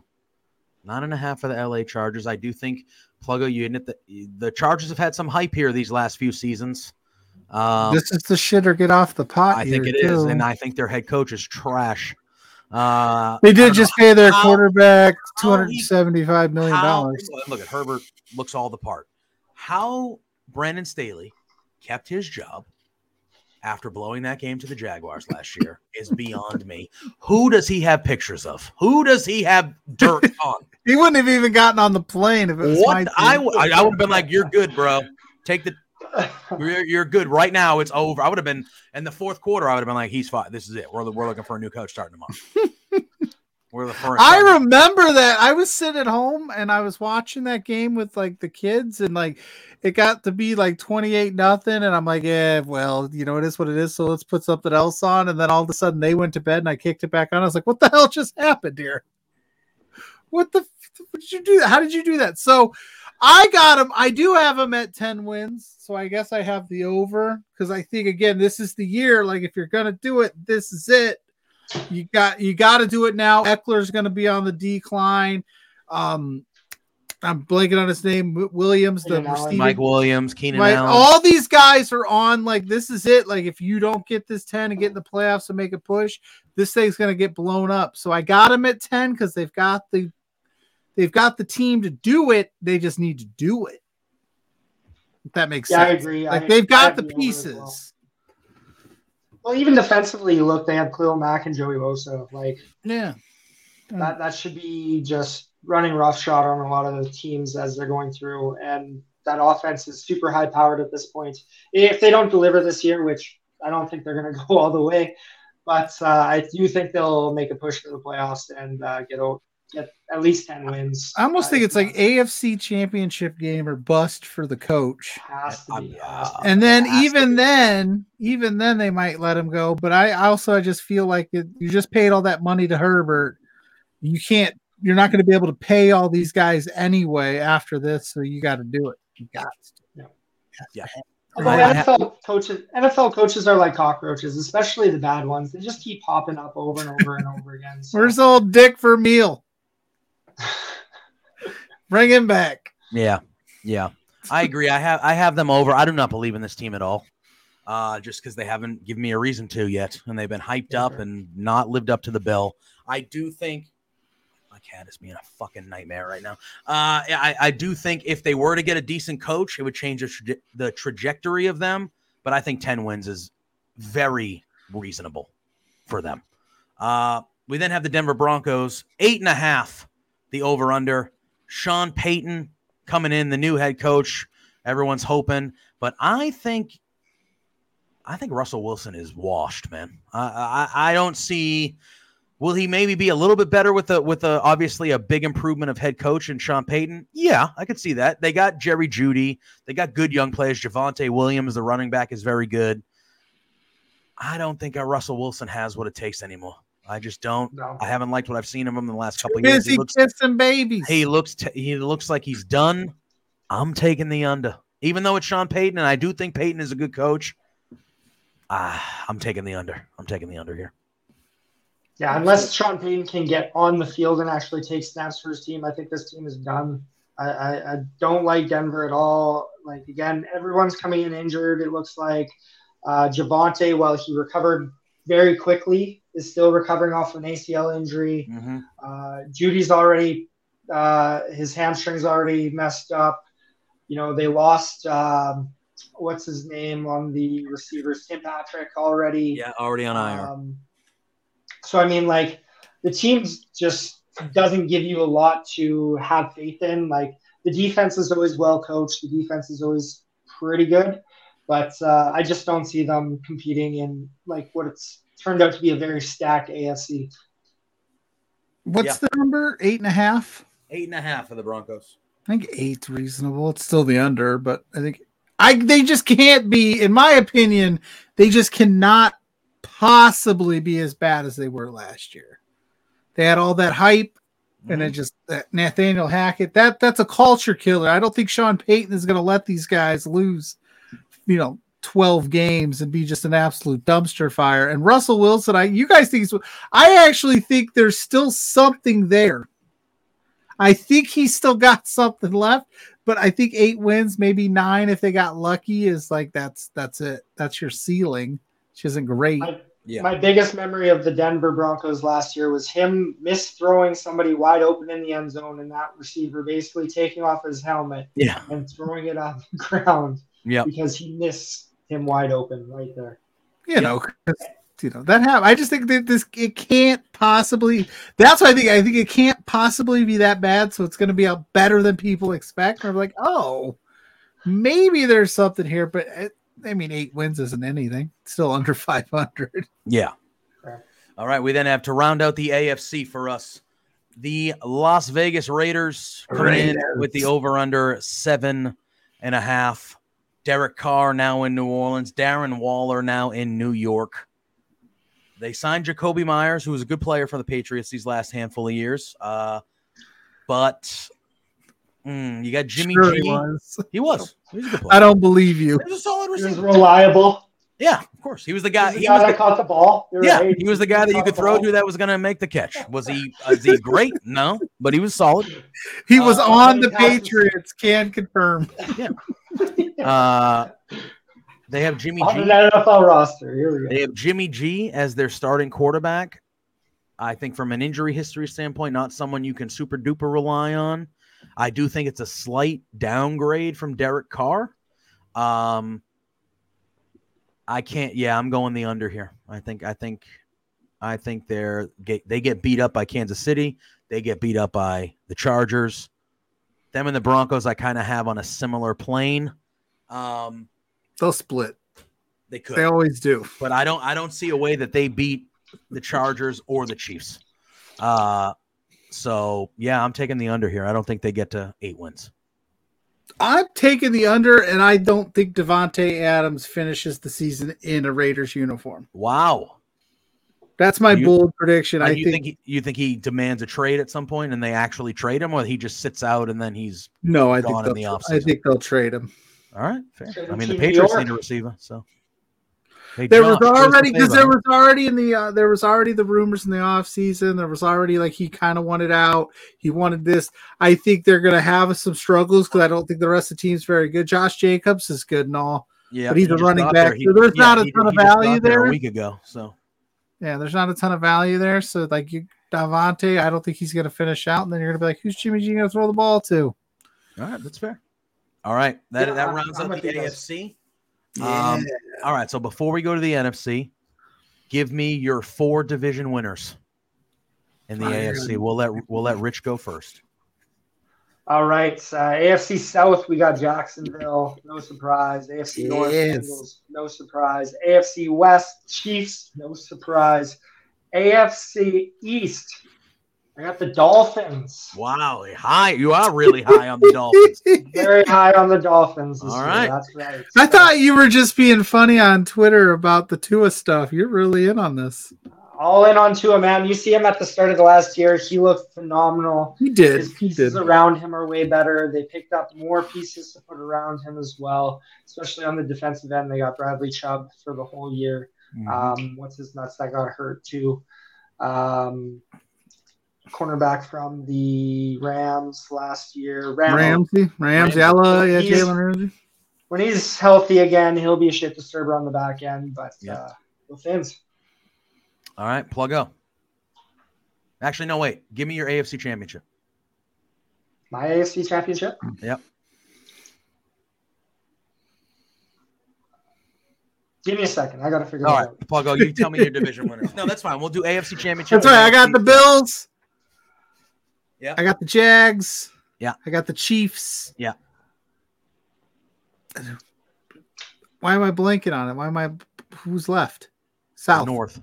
North, that's right. AFC North. I got the Bengals. Nothing too crazy there. All right. I have the Bills winning the AFC East. I have the Tennessee Titans winning the AFC South. I like that pick. I have the Baltimore Ravens. That's a gross winning the AFC North. Hey, how do you think I feel about it? And then I have the Kansas City Chiefs winning the AFC West. And I have my AFC championship game is the Kansas City Chiefs versus the Baltimore Ravens. That is my AFC championship. I like it. Wow. Okay. We can go in reverse. Yeah, Rich, if you're ready. Whatever. I thought about it long and hard. I've come down to a decision. It's going to be the Chiefs and the Bills in the AFC. That's been the dream matchup these last couple of years. The games they've had have just been incredible football games to watch, those two teams. All right, Pluggo, your AFC championship game before we move to the NFC. I feel like I should be different here because that's nothing wrong. No, I mean, the Bills are good. I like the Bills. Yeah. And then I'll go Bills Bengals. All right, rock and roll. I don't That's love it. Last year I had the Chargers in there. You know? I did too, man. I did too. I had the Eagles in the NFC side of it last year too. I didn't get any credit for that. That's fair. Well, we're going to start the NFC with the NFC East, and the top team is the Philadelphia Eagles. They're over under 10.5. Last year, they were in the Super Bowl representative of the NFC. Jalen Hurts had a fantastic Super Bowl in a losing effort. 10.5 is the over-under. They didn't have the right cleats, man. They should have had the right cleats. Sullivan coming in hard. He is an Eagle supporter, so I got him over. I mean, I think 10.5 is actually low. I would have put them in the 11.5 range. I think I had them winning 13. Yeah, so I'm going to pick over just because I think 10.5 is low. If you would have told me 11.5, I might have been like, I got to think about it. But I think they're an over a 10-win team. 10-7. I don't think low there's for them. any way that they're under 10.5. Even if Jalen Hurts goes down, they're still winning at least 11 games. Yeah, I agree. They're just loaded everywhere, and that defense is wild. You look at that roster, and you're like, how did this actually happen? Yep, 100%. Very good roster. The Lions about to take the lead on Kansas City. Let's go. We then have the Dallas Cowboys over under 9.5 victories. I'm going over. Onward to victory. I think the Cowboys have a chance to challenge the Eagles for the NFC East here, but I'm going over.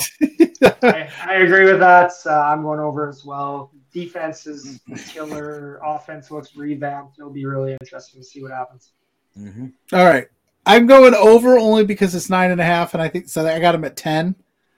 But over under how many games Trey Lance plays in is a when you say plays in, do you mean plays in? Just I think they're gonna if create I set the bar at 4. He's not gonna start. I don't think he's gonna start any. Over under 4 that he plays in, over. So I'm saying I think they're gonna make packages for him to go in there and like rush or do an option. Like I think he's gonna be involved. That's what I'd say under. Yeah. All right. He's not going to start a quarterback or play quarterback at all. No. But like maybe near the end of the season, he might get a couple of snaps here and there. But like, I don't see. I was just curious. Under all the other NFC teams are garbage. I have no bias here. Well, we have the New York Football Giants, made the playoffs last year, had an upset victory in round 1 as well. Yeah, they did. Brian Daboll, coach of the year last year. Danny Dimes got that contract in the offseason because of the year he had. Saquon is there, but he's not exactly thrilled to be there. But 8.5 is the number for the Giants. How do we feel about 8.5? Over. Oh. All right. So we right now, Pluggo, that is 3 over 500 teams in the NFC East right now, currently. I know. I think they're good. Fair. That's fair. I think they're a good division. I think it's a good division. It's a good division. That's the thing. I think they're really good. Yeah. I have the Giants over as well. I have them over. I think 9 wins is right about right. And if Waller's good, it's just another Danny. And I think Darren Waller is going to be electric. Again, if he stays healthy, because he's hurt all the fucking time. But if we're to assume that Darren Waller is healthy, he's going to be the top receiving option on that team. This just in, guys. Hey, listen up. If everyone in the NFL stays healthy, yeah, it's a good thing. Yeah, but I'm picking over. I think Waller has a chance. If people get hurt, that's when games start to get lost. Yeah. I know. Only because I've said it too. I can't help it either. It's so cliche to say. It's something. I'm taking the under for the Giants. I like the Giants as a team. I do think that they're a good team. I just think there's just better teams than NFC. And I do think that the Giants punched above their height last year. I think they're a little overrated on that side of things. I think they will come back down to earth right now.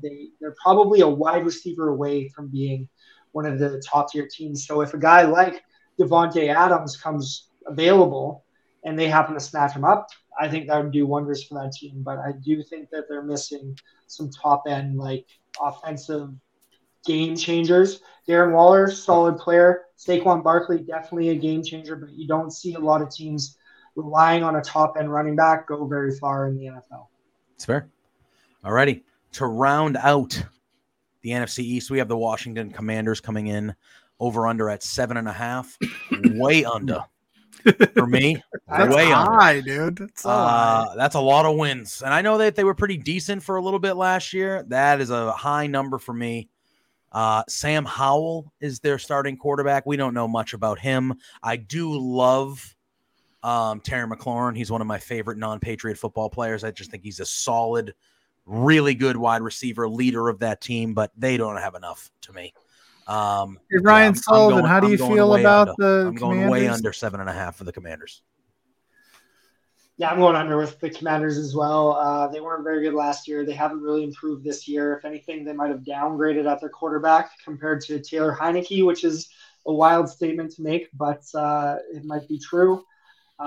Is he still there as their backup? No, Heineke's with the Falcons. Okay. Atlanta now, I couldn't remember. I think he might actually be the starter for the Falcons, I think. Is he not? No, I think not. They're going with Ritter? They're going Ritter, yeah. They're going Ritter to start, and then they'll see how he does. But you go Ritter or get off the shitter.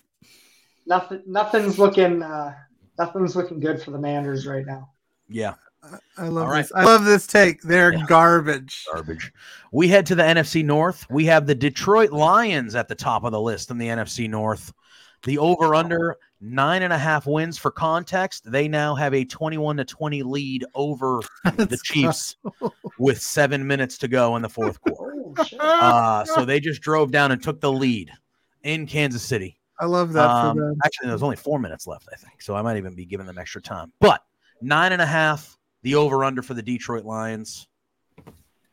Do we feel like the Detroit Lions are going to be 10-7 or better? I know they finished strong last year, but I have a Jared Goff, man. What are we doing? I do think they go over here. Okay. Just thinking about it, like again, they were a solid team last year. Dan Campbell is an interesting dude, but he despite all the biting knees things, like he got his players to play, and that was what really showed up last year. Yeah. Again, speak of a team punching above their weight class, but I think the Lions with another year, again, they're a young team, so another year to kind of build this all up. Once Jameson Williams comes back, I think you see that offense really snap into a new gear, especially with Tamir Gibbs, with David Montgomery. You got Amon-Ra there. Sam Laporta is only going to get better each and every game. Their offensive line looks good. Their defense is getting better. I do think Kansas City is probably going to score on their next drive just because it's Patrick Mahomes. And they didn't. They're punting. They're punting right now. Oh, they're punting. Okay, so the last back to Detroit. They'll end up getting the score on the last play of the game or whatever. Yeah, you know how, I hope so. You know how this script as he dives behind his play. It was 3rd and 1, and they had the tight end under center, and he did a reverse to that Rice guy for a 4-yard loss on 3rd and 1. And the crowd is booing the shit out of him right now. Well, hey, Mike from Indy. Welcome in, friend. They're treating it like a... Hey, fell asleep, just woke up. He's also in our fantasy football He is in our fantasy football league. Up, Mike?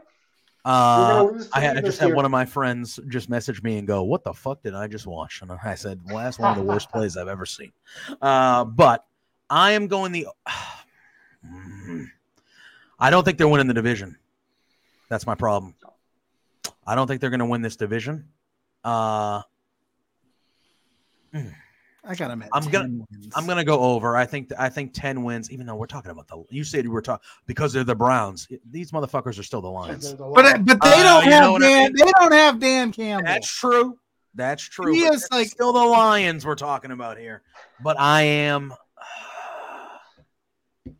This is a hard one for me. Just go under. I'm going under. I'm going to do it. I'm going under. Fuck it. I'm doing it. See how easy that was? Yeah, I know. Well, I want to be JPJ's over here like, if I screw this up. Yeah, my house is on the line. Yeah. Barry Sanders himself is going to. We then have the Minnesota Vikings coming in at 8.5 for the Minnesota Vikings. They drafted Jordan Addison, another weapon for Kirk Cousins. The Vikings were good last year. Yes, we did, Mike. It was very polarizing. I have them in my AFC. I have them in my AFC Championship, Mike. Just so you know. I don't, Mike. Yeah, Mike. Sorry, buddy. I have the Vikings. when it comes to 8.5, when it comes to the Vikings, I have them over. I have them just over. Yeah. I think they're good enough to get to like 9, maybe 10-ish wins. But that defense looked so bad last year and just let people into games. And then you got Kirk Cousins who just doesn't show up in big games. It's true. That's the unfortunate thing is he's a good quarterback. Yeah, I didn't. Hey, Mike, I didn't want to do it. I don't like the Ravens, but yeah, they're in the AFC Championship. They're in the AFC Championship for me. Yeah, it is what it's called. Growth. It's called growth. Pluggo, 8.5 Vikings. You over on? I got them over. I got them winning the division, and I got them. You got them winning the division. I got them winning that thing. I think my division wins. I got them I think Minnesota and Detroit are going to fight it out all year. Okay. I think this whole division actually is like better. I think it's better. Well, I think it's definitely more. It's definitely competitive. I think it's definitely more balanced. I think Jordan Love. We'll talk about him in a minute. I think we will. Trust me. He's better than he's going to get credit for. I think the Bears have improved. I think this division is going to be sneaky good. All right. Well, we have the Chicago Bears coming in next. They're over under 7.5. 7.5 Chicago Bears. I got them under. I got them at 7. Okay. But I think it's going to be one of those, like, you know how we talked about the Texans earlier, Rich, and you're like, they were in the close game. It was like they were right there. I think you're going to see that with this team, and I can't imagine Justin Fields is going to have a terrible year. He's got too many weapons now. They gave him so much help. He's got to do it. Damn Ohio State quarterbacks. But do we think Justin Fields? I don't know. Well, here's the thing. I think thrower of the football. As somebody who lives near Chicago and gets plenty of Chicago sports talk in his life. Oh shit! What a run by Gibbs. Anyway, I'm sorry. I think that it's another one of these situations where it's like, just let Justin Fields be Justin Fields. Why are we trying to turn him into a prototypical quarterback? Fair. Like, he's not gonna. I don't think he's ever gonna be Peyton Manning with the ball. But that's okay. But Lamar Jackson isn't either. Now again, it might be a closer comparison with the scrambling. Just let him be him. Let him figure it out. He's got plenty of weapons now. We're gonna find out if he can throw the ball, and I think he can throw the ball better than he's given credit for. Okay. So I don't know, man. He's either gonna be really good or he's gonna be god awful. There's no in between with him. I don't think he's going to be that's just how I feel. It's bad. That's the thing with a lot of rushing quarterbacks, though, right? They're either going to be really good or they're just going to be mediocre. You don't have like an average rushing quarterback. I agree. Yeah. So I'm going under. I'm going quite under for the Bears. I don't think their defense is up to snuff. I'm not a big believer in DJ Moore. I think he'll be good for Justin Fields, but I don't think he's going to be that game changer that they need. But he's better than they had last year. That's the thing. Better than they had. Everything they did this offseason is a significant upgrade than what they had last year. So that's why it's like he can't be as bad as he was last year. There's not a chance.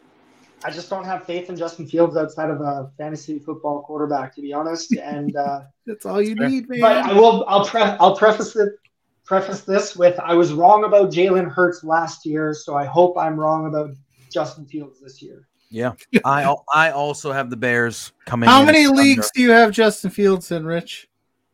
I have them in two, sadly. You're a big believer. In our league. I have them in our league. You just said you're a big believer in him as a fantasy quarterback, and you got none. Well, that's because he's not going to throw. You can rush for he'll get 100 yards. He'll be fine. That's what it is. Daniel Jones was a good competent quarterback in fantasy last year. Correct. Oh, it is 4th and 2 right now in the Lions. He was. Oh man, this game is was getting nifty here. It's 4th and 2, 2.5 minutes left. The Lions might be. Fun fact: they're going in my deep keeper league, I took Daniel Jones' rookie year. I always take one of the rookie quarterbacks just in case they hit.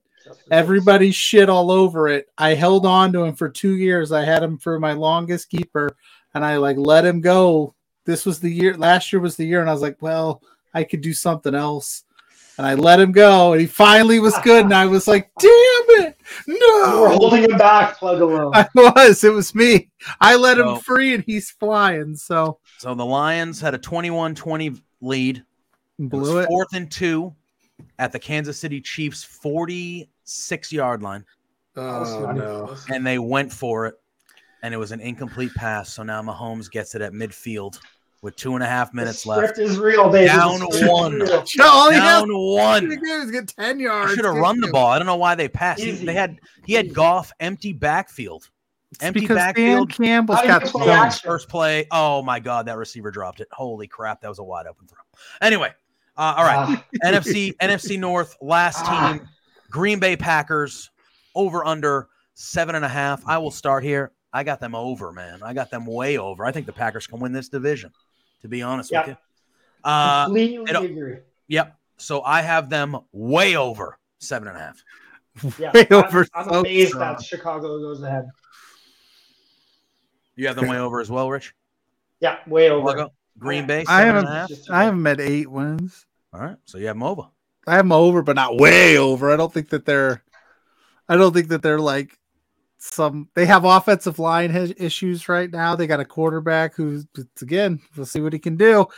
I don't love their receivers. Their defense is always good. It's Green Bay. So, I mean, it's culture. They got it. They got a good team. We'll see. If Jordan Love is good, if he's as good as Aaron Rodgers was, hell yeah. But we'll see.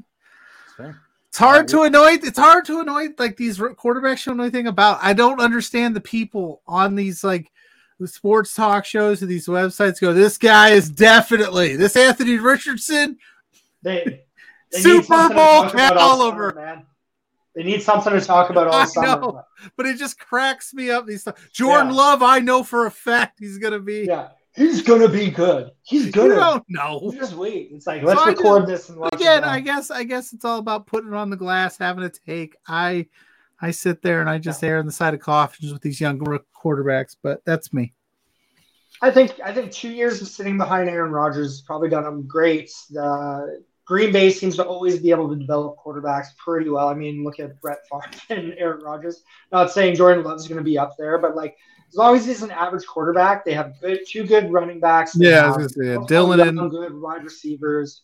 They always have a good defense. So I think that's going to be, again, a lot of these teams are missing like the defensive aspect of this. And that's where I think Green Bay can really sneak up to the top of the division versus like Minnesota. It's like, yes, they can get in a firefight, but do you believe in Kirk Cousins when it comes down to crunch time? Detroit, yes, they can get in a firefight, but can you rely on Jared Goff come crunch time? Jared Goff played the Super Bowl. For the Rams. Come on, bro. For the Rams, sir. Yeah, he was carried there. Yes, he was. All right, let's move to the NFC. Put some respect on Goff's name, baby. Get out the fuck out of here. Although they're about to be Kansas City, so maybe we should. NFC. I thought they gave the ball to Mahomes. They didn't. It's 4th and 20, and they're punting again. Oh, is it? Okay, wow. Yeah. Dan Campbell's like, I got them onions, baby. I got them grapefruits. The ball's the size of grapefruits. You know who's really going to be the big winner of this game? Chris Jones, who's going to get a massive contract on Monday morning. Yeah. $9 million doesn't seem so bad now, does it? Because that's all they're going to the office and go, can you get me a fucking receiver? Thank you.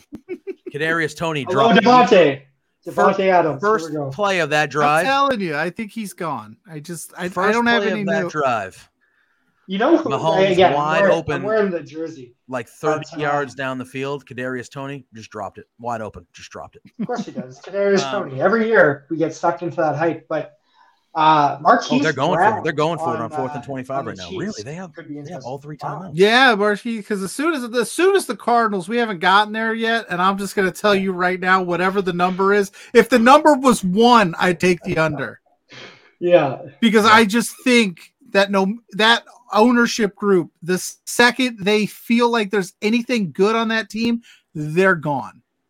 They're going to sell my jersey. That's how bad they are. They're going to sell my jersey. There's scorched earth in that motherfucker. But anyway, let's move on. NFC North. The New Orleans Saints coming up at the top of the You mean NFC South? North. I mean NFC South. Sorry. Again, another South division that sucks.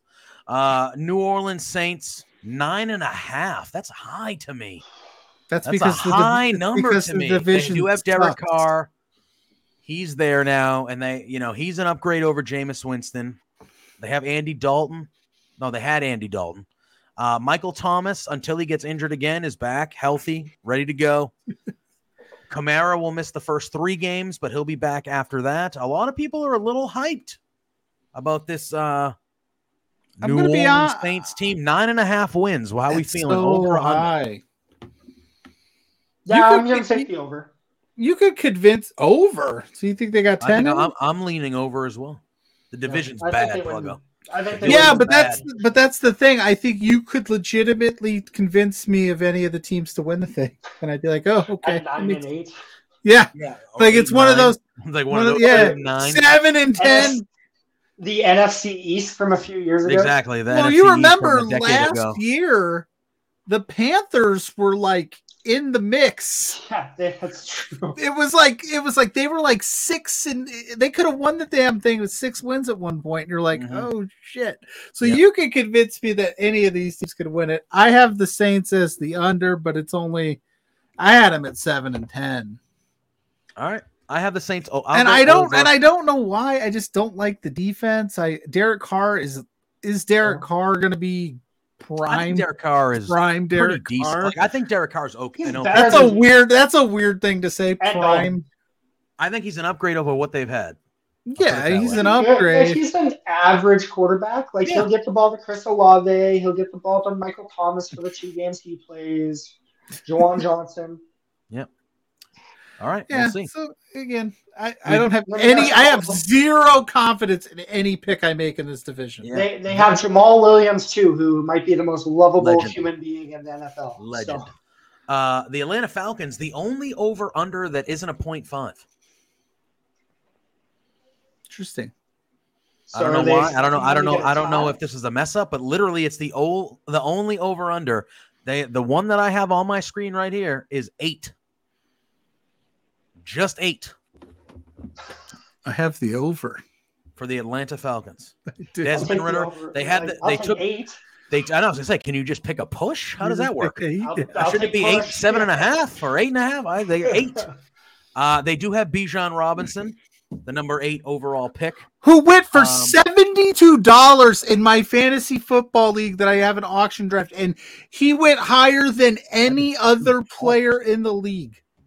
Is this a keeper or dynasty league? The budget is $200. It's a keeper league. Oh, you could keep him like you keep anybody. There's no limits. No, you get 3 keepers, and that would be one of them. But $72 for a rookie running back, that's insane. Insane, but people are hyping that man up like crazy.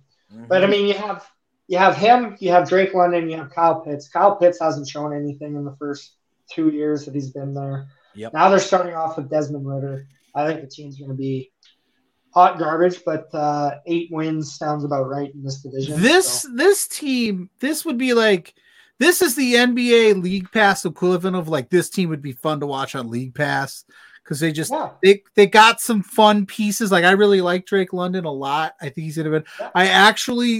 I'm higher on Kyle Pitts than some. I think this year we'll see some more out of him, but it's not like he's not gonna become Travis Kelce. I don't think, but you're like, oh, he's not a complete bust. And I don't know. This division again, they could finish at the top of this thing. They could finish at the bottom of this thing, and I wouldn't be surprised either way. Yeah, Taylor Heineke can get them a few wins. So hell yeah, put him in. Honestly, I would feel a lot better about them if Heineke was the starter. I don't know how much. I don't know how much he get out of Heineke. I don't know how much Ritter played last year. If he played a lot or not, I can't remember. But you gotta at least kick the tires on the guy. If you gotta see what it is. Second round pick, Howell, right? So and then you go, okay, we don't have a quarterback here. That's what I'm thinking. They realized. Let's go. Yeah, let's go all in for Williams. Caleb Williams with Drake London, Kyle Pitts, and Bijan. Be nice, wouldn't it? I like Cordell Patterson. Don't sleep on my guy. Yeah, he's getting older, but he's still productive. He is getting older, but Carolina Panthers in the number 1 overall pick, Bryce Young coming in over under 7.5 victories. Frank Reich, the new head coach down there as well. High. That's too high. That seems so high. Well, you said they were flirting around last year. You did just say like they were flirting with the division last year with the chance of only winning 6 games. It wasn't now again, we don't know about Bryce Young, but Detroit won that game, by the way. Detroit won. Let's go. The Detroit Lions 21-20. Frank fucking Dan Campbell's doing chest bumps. Let me go get my Lions t-shirt. He's bench pressing 1-0 Detroit Lions. Again, shit. Quick sidebar. I live central to Chicago, Detroit, Cincinnati. Like, it's going to be insufferable around here. The Lions, baby. We're going to win it all. Lions fever. Lions fever. Woo! It's going to get on it, Pluggo. I picked the under. All right. Anyway. I took the over. I'm going to go under with the Carolina Panthers. I do think they're going to be I think Bryce Young's going to be okay. I do. But yeah. And I like Frank Reich. I think Frank Reich's a pretty good coach too. But I don't think they have enough. I don't think they have enough to do anything. Well, they traded. So I think 7-10, 6. I think 7-10 is kind of perfect for them, to be honest with you. They traded out of that number 1. Wait, yeah, they traded. They got some. They went down to they to the number 1 pick, so they lost some pieces. I'm sorry, I'm like losing it. I was gonna say this screams a year of like they're a good football team, but they're willing to take. They'll throw Bryce Young out there for better or worse, and be like, you know what, that's all right. We could reload up again next year. Like, let's see what we got. Like, there's no expectations with them, which is always nice. Yeah, this is almost like a bye year for them. Like, we'll see what we got and we'll retool. But again, 7 is so high for like just the way the team played. They didn't win 7 games last year. Bryce Young, I don't think, is the guy that's going to elevate you to all of a sudden relevancy in year 1. You never know. But yeah, no, I don't think. I think 7 and 10. I think they'll be like a 6-win team or something like that. Yeah. Like there will be improvement, but it definitely won't be this division. As people think. This division. division. I think next year you'll see a big bump from Carolina. Yeah, that's where I was at. I think this division, though, these games are just going to be fun because nobody plays defense. Well, I don't think anyone's really going to watch them too much. So no, I'm just saying you're going to go. Is that 52-50? Carolina over Atlanta? It's gonna be like 17-12 and some weird scores like that. Yeah. We then have rounding out the NFC South, sorry. The Tampa Bay Buccaneers, the Tom Brady-less Tampa Bay Buccaneers, Baker Mayfield, the starting Baker quarterback. We trust, baby. And the over-under is 6.5 for the Tampa Bay Buccaneers. I'm going under. They're fucking awful. They're going to be very bad. Very bad. You think that they're going to be I think they're going to be one of the worst teams in the league. I like Baker Mayfield, not a starting quarterback in the NFL. Sorry. And I like Baker, like as a person. Like I like him. He seems to be all right. That team is old. Mike Evans doesn't want to be there. He wants to be traded. I wouldn't be shocked how you said about Devontae Adams. I wouldn't be shocked if Mike Evans is dealt. At some point, he does not want to be there. Chris Godwin is good, but he's been banged up the last few years. I think this is a 4-13, 5-12 written all over it. All over it. Yeah. Baker Mayfield's got playoff success. Okay. Because he had Nick I got the under for this one too. Yeah. As long as Baker's throwing to Godwin and Evans, and then they also have, the potential of White and Tucker behind them. They just don't have enough, and they're just going to be they're the bottom of a bad division. So they're. You think they're worse than Carolina? Oh, easily. I think they're worse. I don't even think it's close. Absolutely. Wow. I don't even think. I don't think they're that bad. I think that they're old. They're over the cap. They don't have anything. Their offensive line was terrible last year. It's going to be even worse this year. The Baker resurgence is real, fam. We'll see. So you're taking the over then? I guess? I had him at like 8. I had him at like 8 wins. They couldn't even get 8 wins last year with the best quarterback ever. You just said the same shit about the Panthers. I was like, they're 7 wins. That's what I had in my head. Literally, they barely got to 8 wins last year with Tom Brady. It's not like you think Baker Mayfield's going to go in there with the same old shitty team and get 8 wins? Yeah. Are you kidding me? No, maybe. No, bro, come on. Ever, there's always one, man. There's always one team. You picked about 9 always ones tonight. Why don't you start Baker in our line? No wonder he has a hat of every fucking team that exists. Because I don't have him. He can't pick You can anyone. pick them up. Bad. Here, I'll find them for you. He's like, I'm taking the over on every team we talk about tonight. Anyway, I did not take the over on every team. But you haven't said one team. We'll see. I don't know. Tampa's trash, man. No, I just spoiler alerted it. I just there he is. The card. Baker Mayfield on waivers. He's back in the league. Not even. Not even making this week. Literally. Start him this week, baby. That means if the Buccaneers won 7 games, I wouldn't be shocked. 8 would be like, okay, they got. It's not like that far fetched. This division is weird, man. I don't know. I think they're very bad. Very bad. We'll see. All right, NFC West. San Francisco 49ers, the class of the NFC, a lot of people would say. 11.5 is the number. So they are with the Chiefs and the Bengals as the highest over-under, 11.5. As much as and we'll see where I have the 49ers because I have them going deep. I'm going under. I got them 11-6. That's what I had. Now it's now it sounds so even though it's 11-5, I think they're the best team in the NFC by far. Sorry, Eagles fans. I think the Niners are. Don't piss off our legal team, bro. No, it's okay. I'm going under because I think they're 11-6. I think that's where they are. So I'm taking the under. I'm gonna take the over, but like not very far over that, like the 12. to be exact. How dare you? What are you? They're garbage. Just kidding. Yeah, I'm just not convinced with Brock Purdy. I think there's a lot of hype around the guy, but it seems like Shanahan kind of molds his offense around the you don't need a quarterback. good. You don't need a great quarterback in Could that. you talk about you just need a basic one? They gave up 3 first-round picks for Trey Lance and traded him away for a 4th. Yeah, you know. It doesn't matter at this point. It doesn't really when you think about it. No, And even, it doesn't. Like but the it's GM, so John Lynch, he said, "Hey, sometimes you take a chance and you miss." It's a sunk cost, man. Some people make bad investments. And you miss. Sometimes you take a chance on the Tampa Bay Buccaneers, and sometimes it. So a lot of teams that will do that will trade up for this quarterback, and the quarterback doesn't work out. Their team is still garbage, but the 49ers still have wiggle room. Yeah, they got lucky. He's built such a good team already. Yep. And then they got who was their backup? Sam Darnold. That's right. That's right. A lot listen, draft pedigree, baby. Listen, I like Purdy. There are actual people that cover this team that think there's a chance that Darnold. Don't fall for it, bro. I'm not either. Don't do it. Hey! I will say he looked good in the first 3 weeks with Carolina until he got hurt. He did. And there are people that think if Purdy slips or he gets hurt or something, that Darnold legitimately could be good.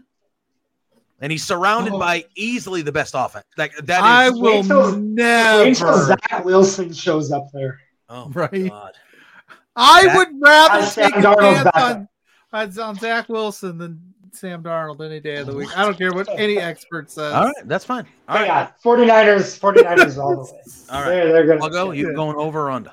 I am at 11-6, just like you, so that would be under slightly. But yeah, I think it's because they're the class of this division. It's not like they can lose a game or two that you wouldn't expect them to, because if Brock Purdy stumbles, whatever. All right. They're loaded. We have the Seattle Seahawks coming in at 8.5, the over-under. I have them over. I think the Seahawks are actually good. They were good last year. I think Geno Smith is good. Yeah. I got them over. Remember when they were supposed to be an absolute dumpster fire and ended up being pretty good last year? Yeah, they're not the Tampa Bay Bucks. I'm just saying. They have young receivers not the same type and a of good team. coach. Yeah. Got a really good coach, actual receiving core, actually good at defense, guy that can actually throw the football. You know, when we're here in January talking about, damn, those Buccaneers, man, how do they keep on going? We'll go all in on the Bucks this year. Listen, no, that's it. I'm not. That's what we just. I'm not doing. I do not believe it. I got the over. Get the Bucks hat. Yeah, I'm going the over on the Seahawks. I think 9 or 10 wins is where they are. Yeah, I got the over too. I think they have an underrated defense, and their offense is just stacked. You look at that, you have DK, you have Tyler Lockett, who's Mr. Consistency. You have JSN, who I think is the best rookie wide receiver of this year. And from all reports, in a class with Jamar Chase and Justin Jefferson, he was outplaying them in college. Mm-hmm. So that's pretty phenomenal to hear. So I'm really excited for their future. You add in Kenneth Walker and Zach Charbonnet. Zach Charbonnet would have been hype beyond belief if he went to any other team outside of Seattle, or that didn't have a running back behind him. So I'm all in on the Seattle offense.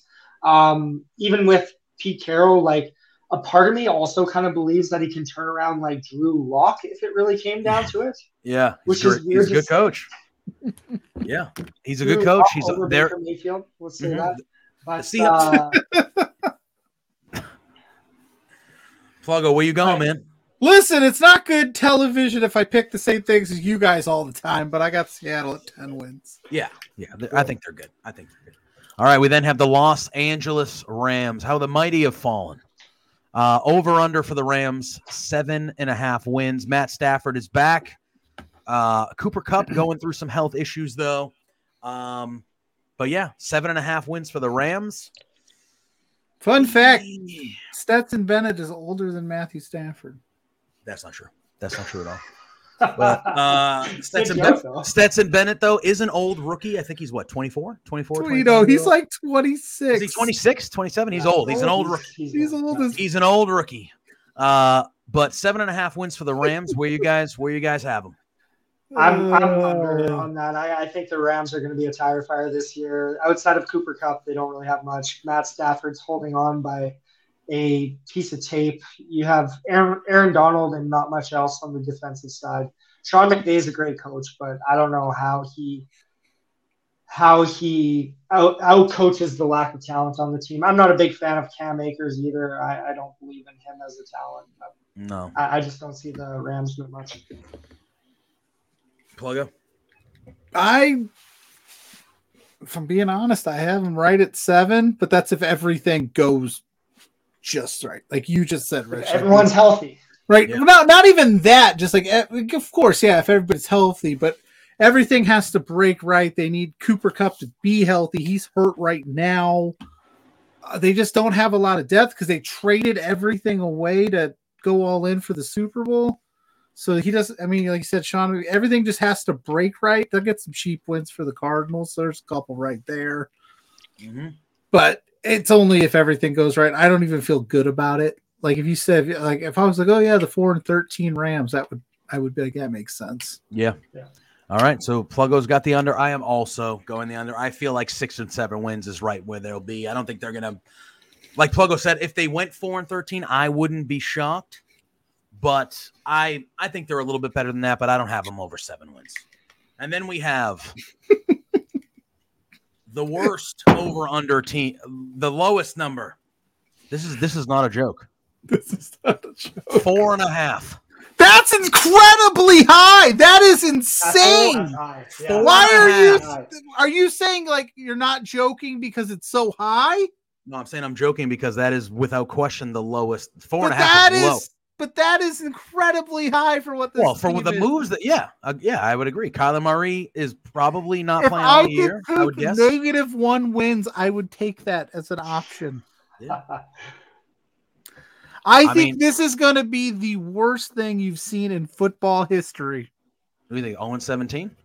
It's incredibly possible. I think they're just going to absolutely demolish all of this.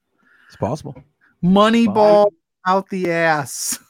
Yeah, I'm looking at the only chance they have at a win, I think, is against the Texans, maybe the Falcons or Rams. No, they're going to make the Falcons and Rams look like Super Bowl contenders. I'm going under as well. I think if they got to 4 wins, that would be a success. Even if they didn't start just cutting anyone with talent and making these decisions, the team was led by Kyler Murray to begin with. They weren't going to win the division. They weren't going to win the division. He's not playing this year, most likely. Who's the quarterback? Braden Toon or Josh Dobbs? But he just got traded over there. He's a rookie, right? Yeah, they released Colt McCoy. Yeah, that you released. He just got traded over there, and then they have Calvin Toon or something like that. Dobbs played a playoff game for Tennessee last year, so don't forget about that. Yeah, that's true. He led them, Yeah, if Kyler was there, I would say like maybe 4 wins, but 4.5 is just ridiculous. And I just think that they're gonna score shit. They want that number 1 overall pick. Why even mess around with it? Mike is saying that Braden Toon is a wrestler. Braden Toon is a wrestler. They got a guy named Braden Toon. He's a good wrestler. That's maybe why I'm thinking about it. If Braden Toon was at quarterback, maybe they win 3 or 4 games. Maybe they win 1. But he ain't walking through that door. No, he ain't. All right. All right. That rounds out the NFC. So now let's pick our division winners for the NFC. We went with Rich first last time. So Pluggo, give me your 4 division winners for the NFC. I got the Eagles and I got the Falcons, according to what I wrote down. Okay. Not great. I got the Vikings and then I got the Niners. Okay. Lou's trying to knock my microphone over. Rich, we'll slide it over to you. Take the Cardinals, right. Rich. Do it. Take the Cardinals. Do it. You're going to spicy take, NFC West then, okay? It is going to be the 49ers. Not a chance it's going to be the Cardinals. NFC South, Saints. The NFC East, I think the Cowboys are going to take it. Oh, We're gonna agree on that. I have the Cowboys too. So a little like the tiniest of hangovers from the Super Bowl from the Eagles, but I don't think it's going to be too bad. It's that light hangover that you can still kind of work through. Not that exactly. I gotta lay on the couch one, you know. And then the NFC North is going to be the Packers. Okay. Wow, me and Rich are gonna. Damn it! All right, I have the Cowboys as well in the NFC East. I have the Packers as well in the NFC North. My guy. NFC South though. Did you guys plan this? No. NFC South, I'm going Saints, and NFC West. I have the same as Rich. NFC South West, I'm going 49ers. My NFC Championship game, before I bring it back to you guys, though, as I do, even though I have the Cowboys winning the NFC East, I think it's the Niners and the Eagles in the NFC Championship game. And then I'll pass it over to you. Then we'll pick our Super Bowl and our Super Bowl winners, and we'll get out of here. Buccaneers, baby. I swear to God, I will end this fucking stream. Anyway, I will end this fucking stream. Oh, that's so good. Buccaneers sneak into the playoffs with 7 wins. I'll go. I don't even own this house, but I would sell you this fucking house if the Buccaneers made it to the NFC Championship. Noted. I'll become a real estate mogul. There you go. Because of this damn decision. All right, Rich. NFC Championship game. NFC Championship game, you're going to see the Cowboys versus the 49ers. Ooh, an old school rivalry there. Bringing it back to the 90s. That's when I was the first getting into football. It was the Niners and Cowboys all the time. Pluggo, NFC Championship. God, it's not very limb-y of me, but I'll take the Niners. Look, sometimes you got to go chalk. If the chalk is there, you got to go somewhere. I think the Niners Eagles. Niners Eagles. All right, cool. All right. I don't think the Eagles are going to have. I think they were going to make a point to not have that Super Bowl hangover. That's why they're fair. Loaded. They're loaded. That's why they made decisions in the draft to stay younger, faster. Yeah. You just keep putting Georgia Bulldogs out there, you'll be fine. Yep. Jalen Carter just going to eat. Jalen Carter, literally. To get him at 9 is a fucking joke. You're in the Super Bowl, and the best defensive player in the draft falls to you at 9. Are you shitting me? Like, you want to talk about the Bears and malpractice for them to leave him on the board there to trade down again. Unbelievable how that fell into the Eagles' fucking lap like that. All right, so we have our AFC. We have our NFC picks. We will go with Rich. He is the guest. You will see him here with his at least weekly segment every week. Yes. Give me your Super Bowl matchup and your Super Bowl champion. First and foremost, I want to say, I just hope I haven't discredited all of the rest of this season's worth of picks based off today, because that would be an awful start. Only slightly. It doesn't look good today, but my Super Bowl looks like the Chiefs versus the Cowboys. Ooh. Well, I was going to say, are you officially now 0-1? No, because my team of the week is the Dolphins. Okay. That is true. His team of the week was the Dolphins. He did like the Chiefs. I mean, like the Chiefs. I think we all did until I picked the Niners or the Lions. If you go on to Pluggo's Facebook page. I said I did say at the top of that without Kelsey and without Chris Jones, they're in upset territory. So it's not my fault that Patrick Mahomes was taking throwing lessons from Lumberjack Larry. Okay? Lumberjack Larry's bald spot blinded him. I think if Travis Kelce plays in that game tonight, it's probably a different story. That's what I would say. Pluggo, give me your Super Bowl matchup and your Super. Wait, you have Chiefs and Cowboys. Who's winning?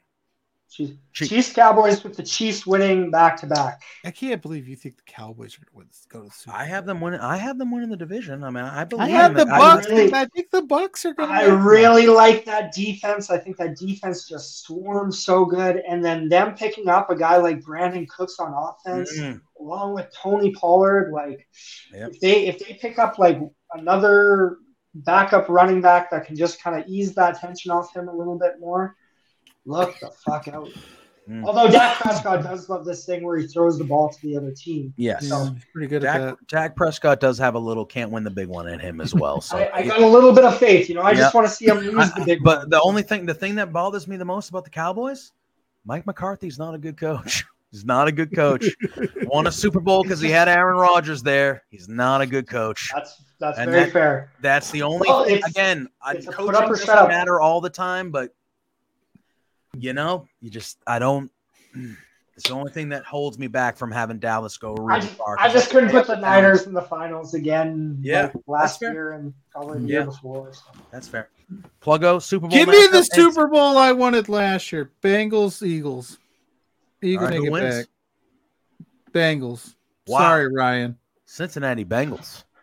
Two straight Super Bowl championship. Two straight Super Bowl visits for the Eagles, and you have them losing again. It's like the Bills. Yep, fair enough. I don't know, but I wouldn't be mad either way. I'm gonna be boring as hell.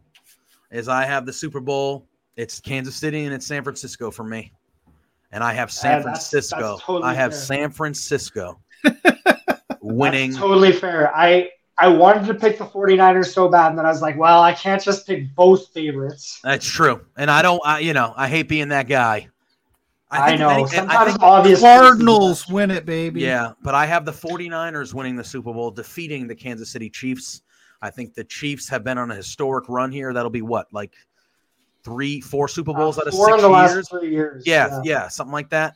And again, there's a lot riding on someone like Brock Purdy. They shouldn't have made it there last year. The Chiefs? Yeah, they should have lost that game. Maybe.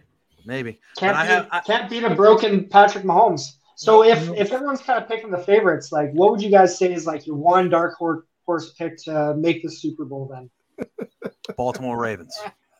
Outside of the Bucs, obviously, you have to have them actually in the playoffs. What do you consider dark horse? Like somebody that's not like everyone's picking basically Chiefs, 49ers, Eagles, Bengals kind of idea, right? Those are kind of the easy picks for a lot of people. So yeah, the Ravens would fit that. I think the Ravens have a chance in the AFC. I'm going to say something here. I think the Packers could be a team. Wow. Okay. And I get it. Aaron Rodgers. Okay. Aaron Rodgers to Jordan Love, we don't know. But last time I checked, with the exception of last year, the Packers were routinely 14-2, 13-3. Easily. All this shit. And I get it. They had Aaron Rodgers, and that's a big, you got to see what Jordan Love is made of. But if Jordan Love is good, I mean, it's not like the Packers lost all their talent. They lost, absolutely. They lost Aaron Rodgers. Devontae Adams left a couple years ago. That's a big one, obviously. But, they didn't lose anybody else. They just lost Aaron Rodgers. So if Love is – and the Aaron Rodgers we saw last year wasn't that fucking good. No. So if you can get a better – Jordan Love than what we saw last year of Aaron Rodgers, I mean, they're my pick to win that division anyway. I mean, that to me is like a super dark horse in the NFC. Yeah. But I would say the Ravens would be. I like that. Yeah, I would say the Ravens would be my dark horse pick in the AFC if I had to pick one. But I think Green Bay could sneak on some people. I mean, the Lions, right? The Lions just beat the Chiefs. So who knows? Are we allowed to say that? Like, hey, they're yeah, of course. The best team in football right now. Yeah, recency bias. Yeah. I mean, honestly, I would say it's crazy, and you just said it, but the Jets, if that experiment works, it's not a super dark horse because they got a lot of hype. But if that experiment works and Aaron Rodgers stays upright, he's old man Rodgers, we'll see. JPJ with the Ravens pick is a pure fan. It's not fan service for me because I would hate it. Let me tell you, I would hate it. But I just, for me, and I don't necessarily. I think Lamar. I don't have faith in running quarterbacks in general for the reasons we talked about throughout this show. But I think Lamar. I don't think Lamar gets enough credit for how good he can throw in the pocket. He can throw pretty decent in the pocket. He's not great. He's not going to be, Mr. Accurate back there, but he's good enough. And I just think he has something to prove because there were a lot of people talking shit. Not just about how he plays, but about his character and about whether he was actually hurt and questioning whether he was faking it. And I think he's got shit to prove. And if we were picking our NFL MVPs for the year, I'm picking him. I am.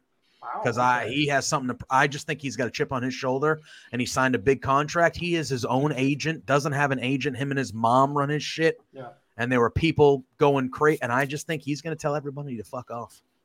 I really do. I think he's going to try to.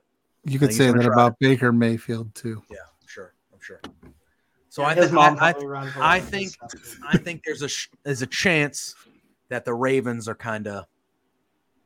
No, I can appreciate that pick. Yeah. My dark horses would be like the Seahawks. Yep.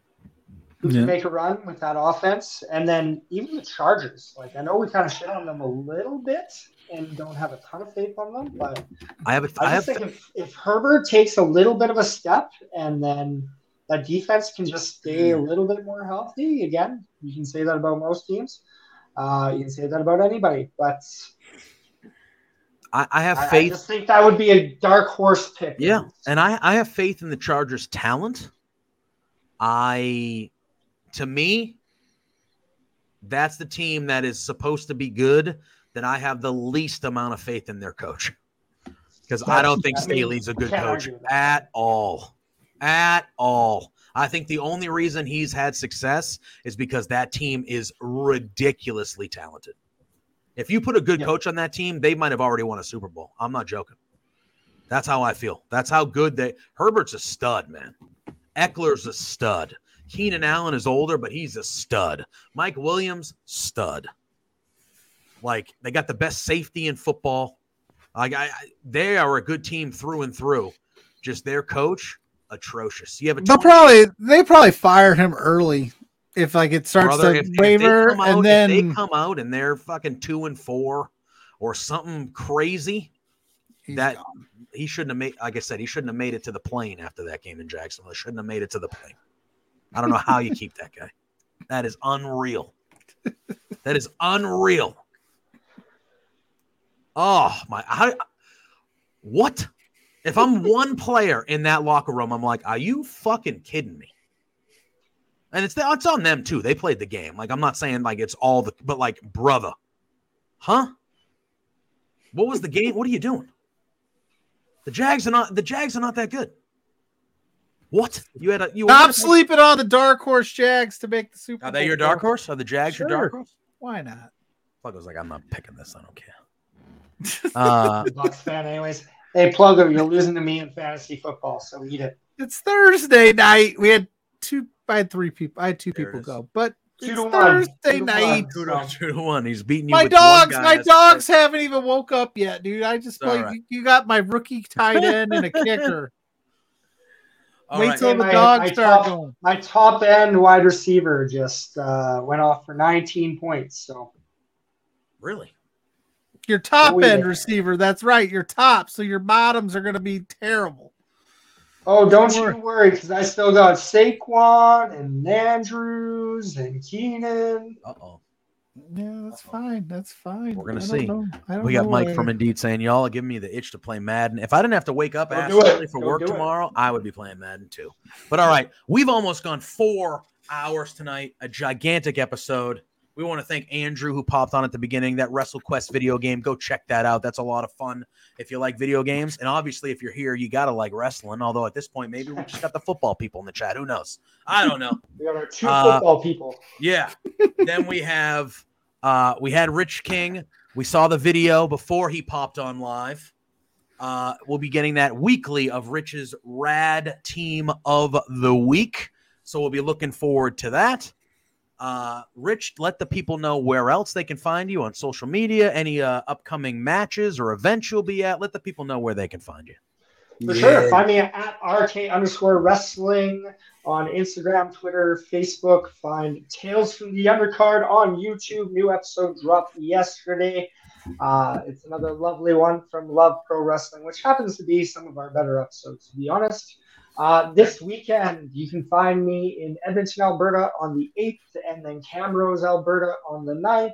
You can find me back in Edmonton again on the 23rd for RCW at the Norwood Legion, and then live at the Rec Room once again to wrap up the month on the 29th for Love Pro Wrestling. Check out the Twitch stream. If you are not in Edmonton, it's going to be a banger of a show. We got Mike Speedball Bailey on there against Michael Richard Blaze. We got Zoe Stagger defending her title and a whole lot more. Our match hasn't been announced yet, but you better believe we're going to be touching tits and taking hits and making our way back to the championships that we rightfully deserve.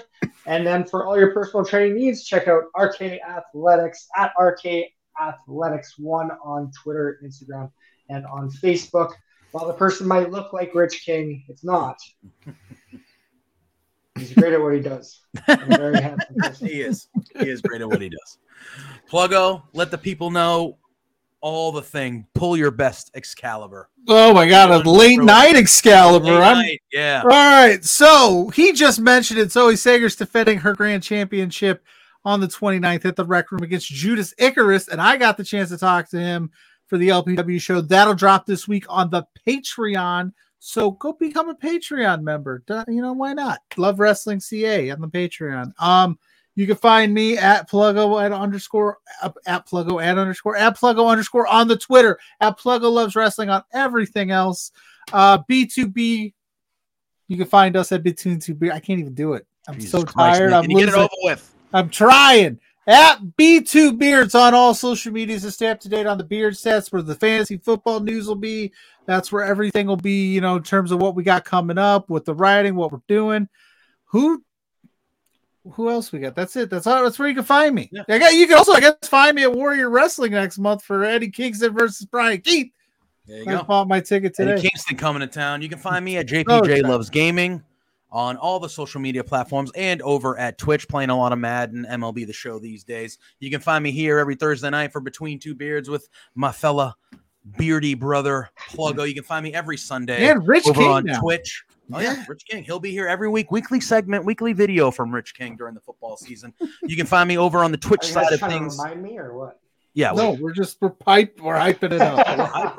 we're pumped. Oh, wrap up. Let's go to bed. But yeah, no, don't right? forget. You can find me Sunday mornings, 10 a.m. over on the Twitch side of things at twitch.tv/LoveWrestlingCA, where me and Big Money Drew talk all things AEW on Firmly AEW. But that'll do it for us. I did it again. Saturday mornings, 10 o'clock for Exposure with Blair. Unbelievable. Completely forgets a show he's even on. It's fucking unbelievable. Amateur hours, boys. Amateur hours. I know. It's amateur hour. Rich is out of here. He's going to bed. Pluggo, appreciate you, buddy. Love you. We will see you, everybody in the chat. Thanks for hanging in for this marathon episode. We'll be back to normal time next week. You guys know the drill. Until next time, let's say hi to Sue. Peace out. Peace. Hey there, Plugo and JPJ. It's Trent's mom, Sue, and I have a bone to pick with you. So, I understand that you guys are being real idiots and spending your entire monthly budget. You've got to be kidding me. This is not the way to be when you're trying to run a business. Your boss, Spencer, is really pissed off at you. I'm pissed off at you. You have some nerve. You know, get a grip. You have to control yourself. You can't just go out and spend all the money that you're making, you two beards guys. Oh no, this is coming out so stupid. Anyway, behave yourselves, or I'm going to cut you off from watching AEW. You're no longer going to get to know, be able to meet my son. What? Or me. I'm sorry, this is like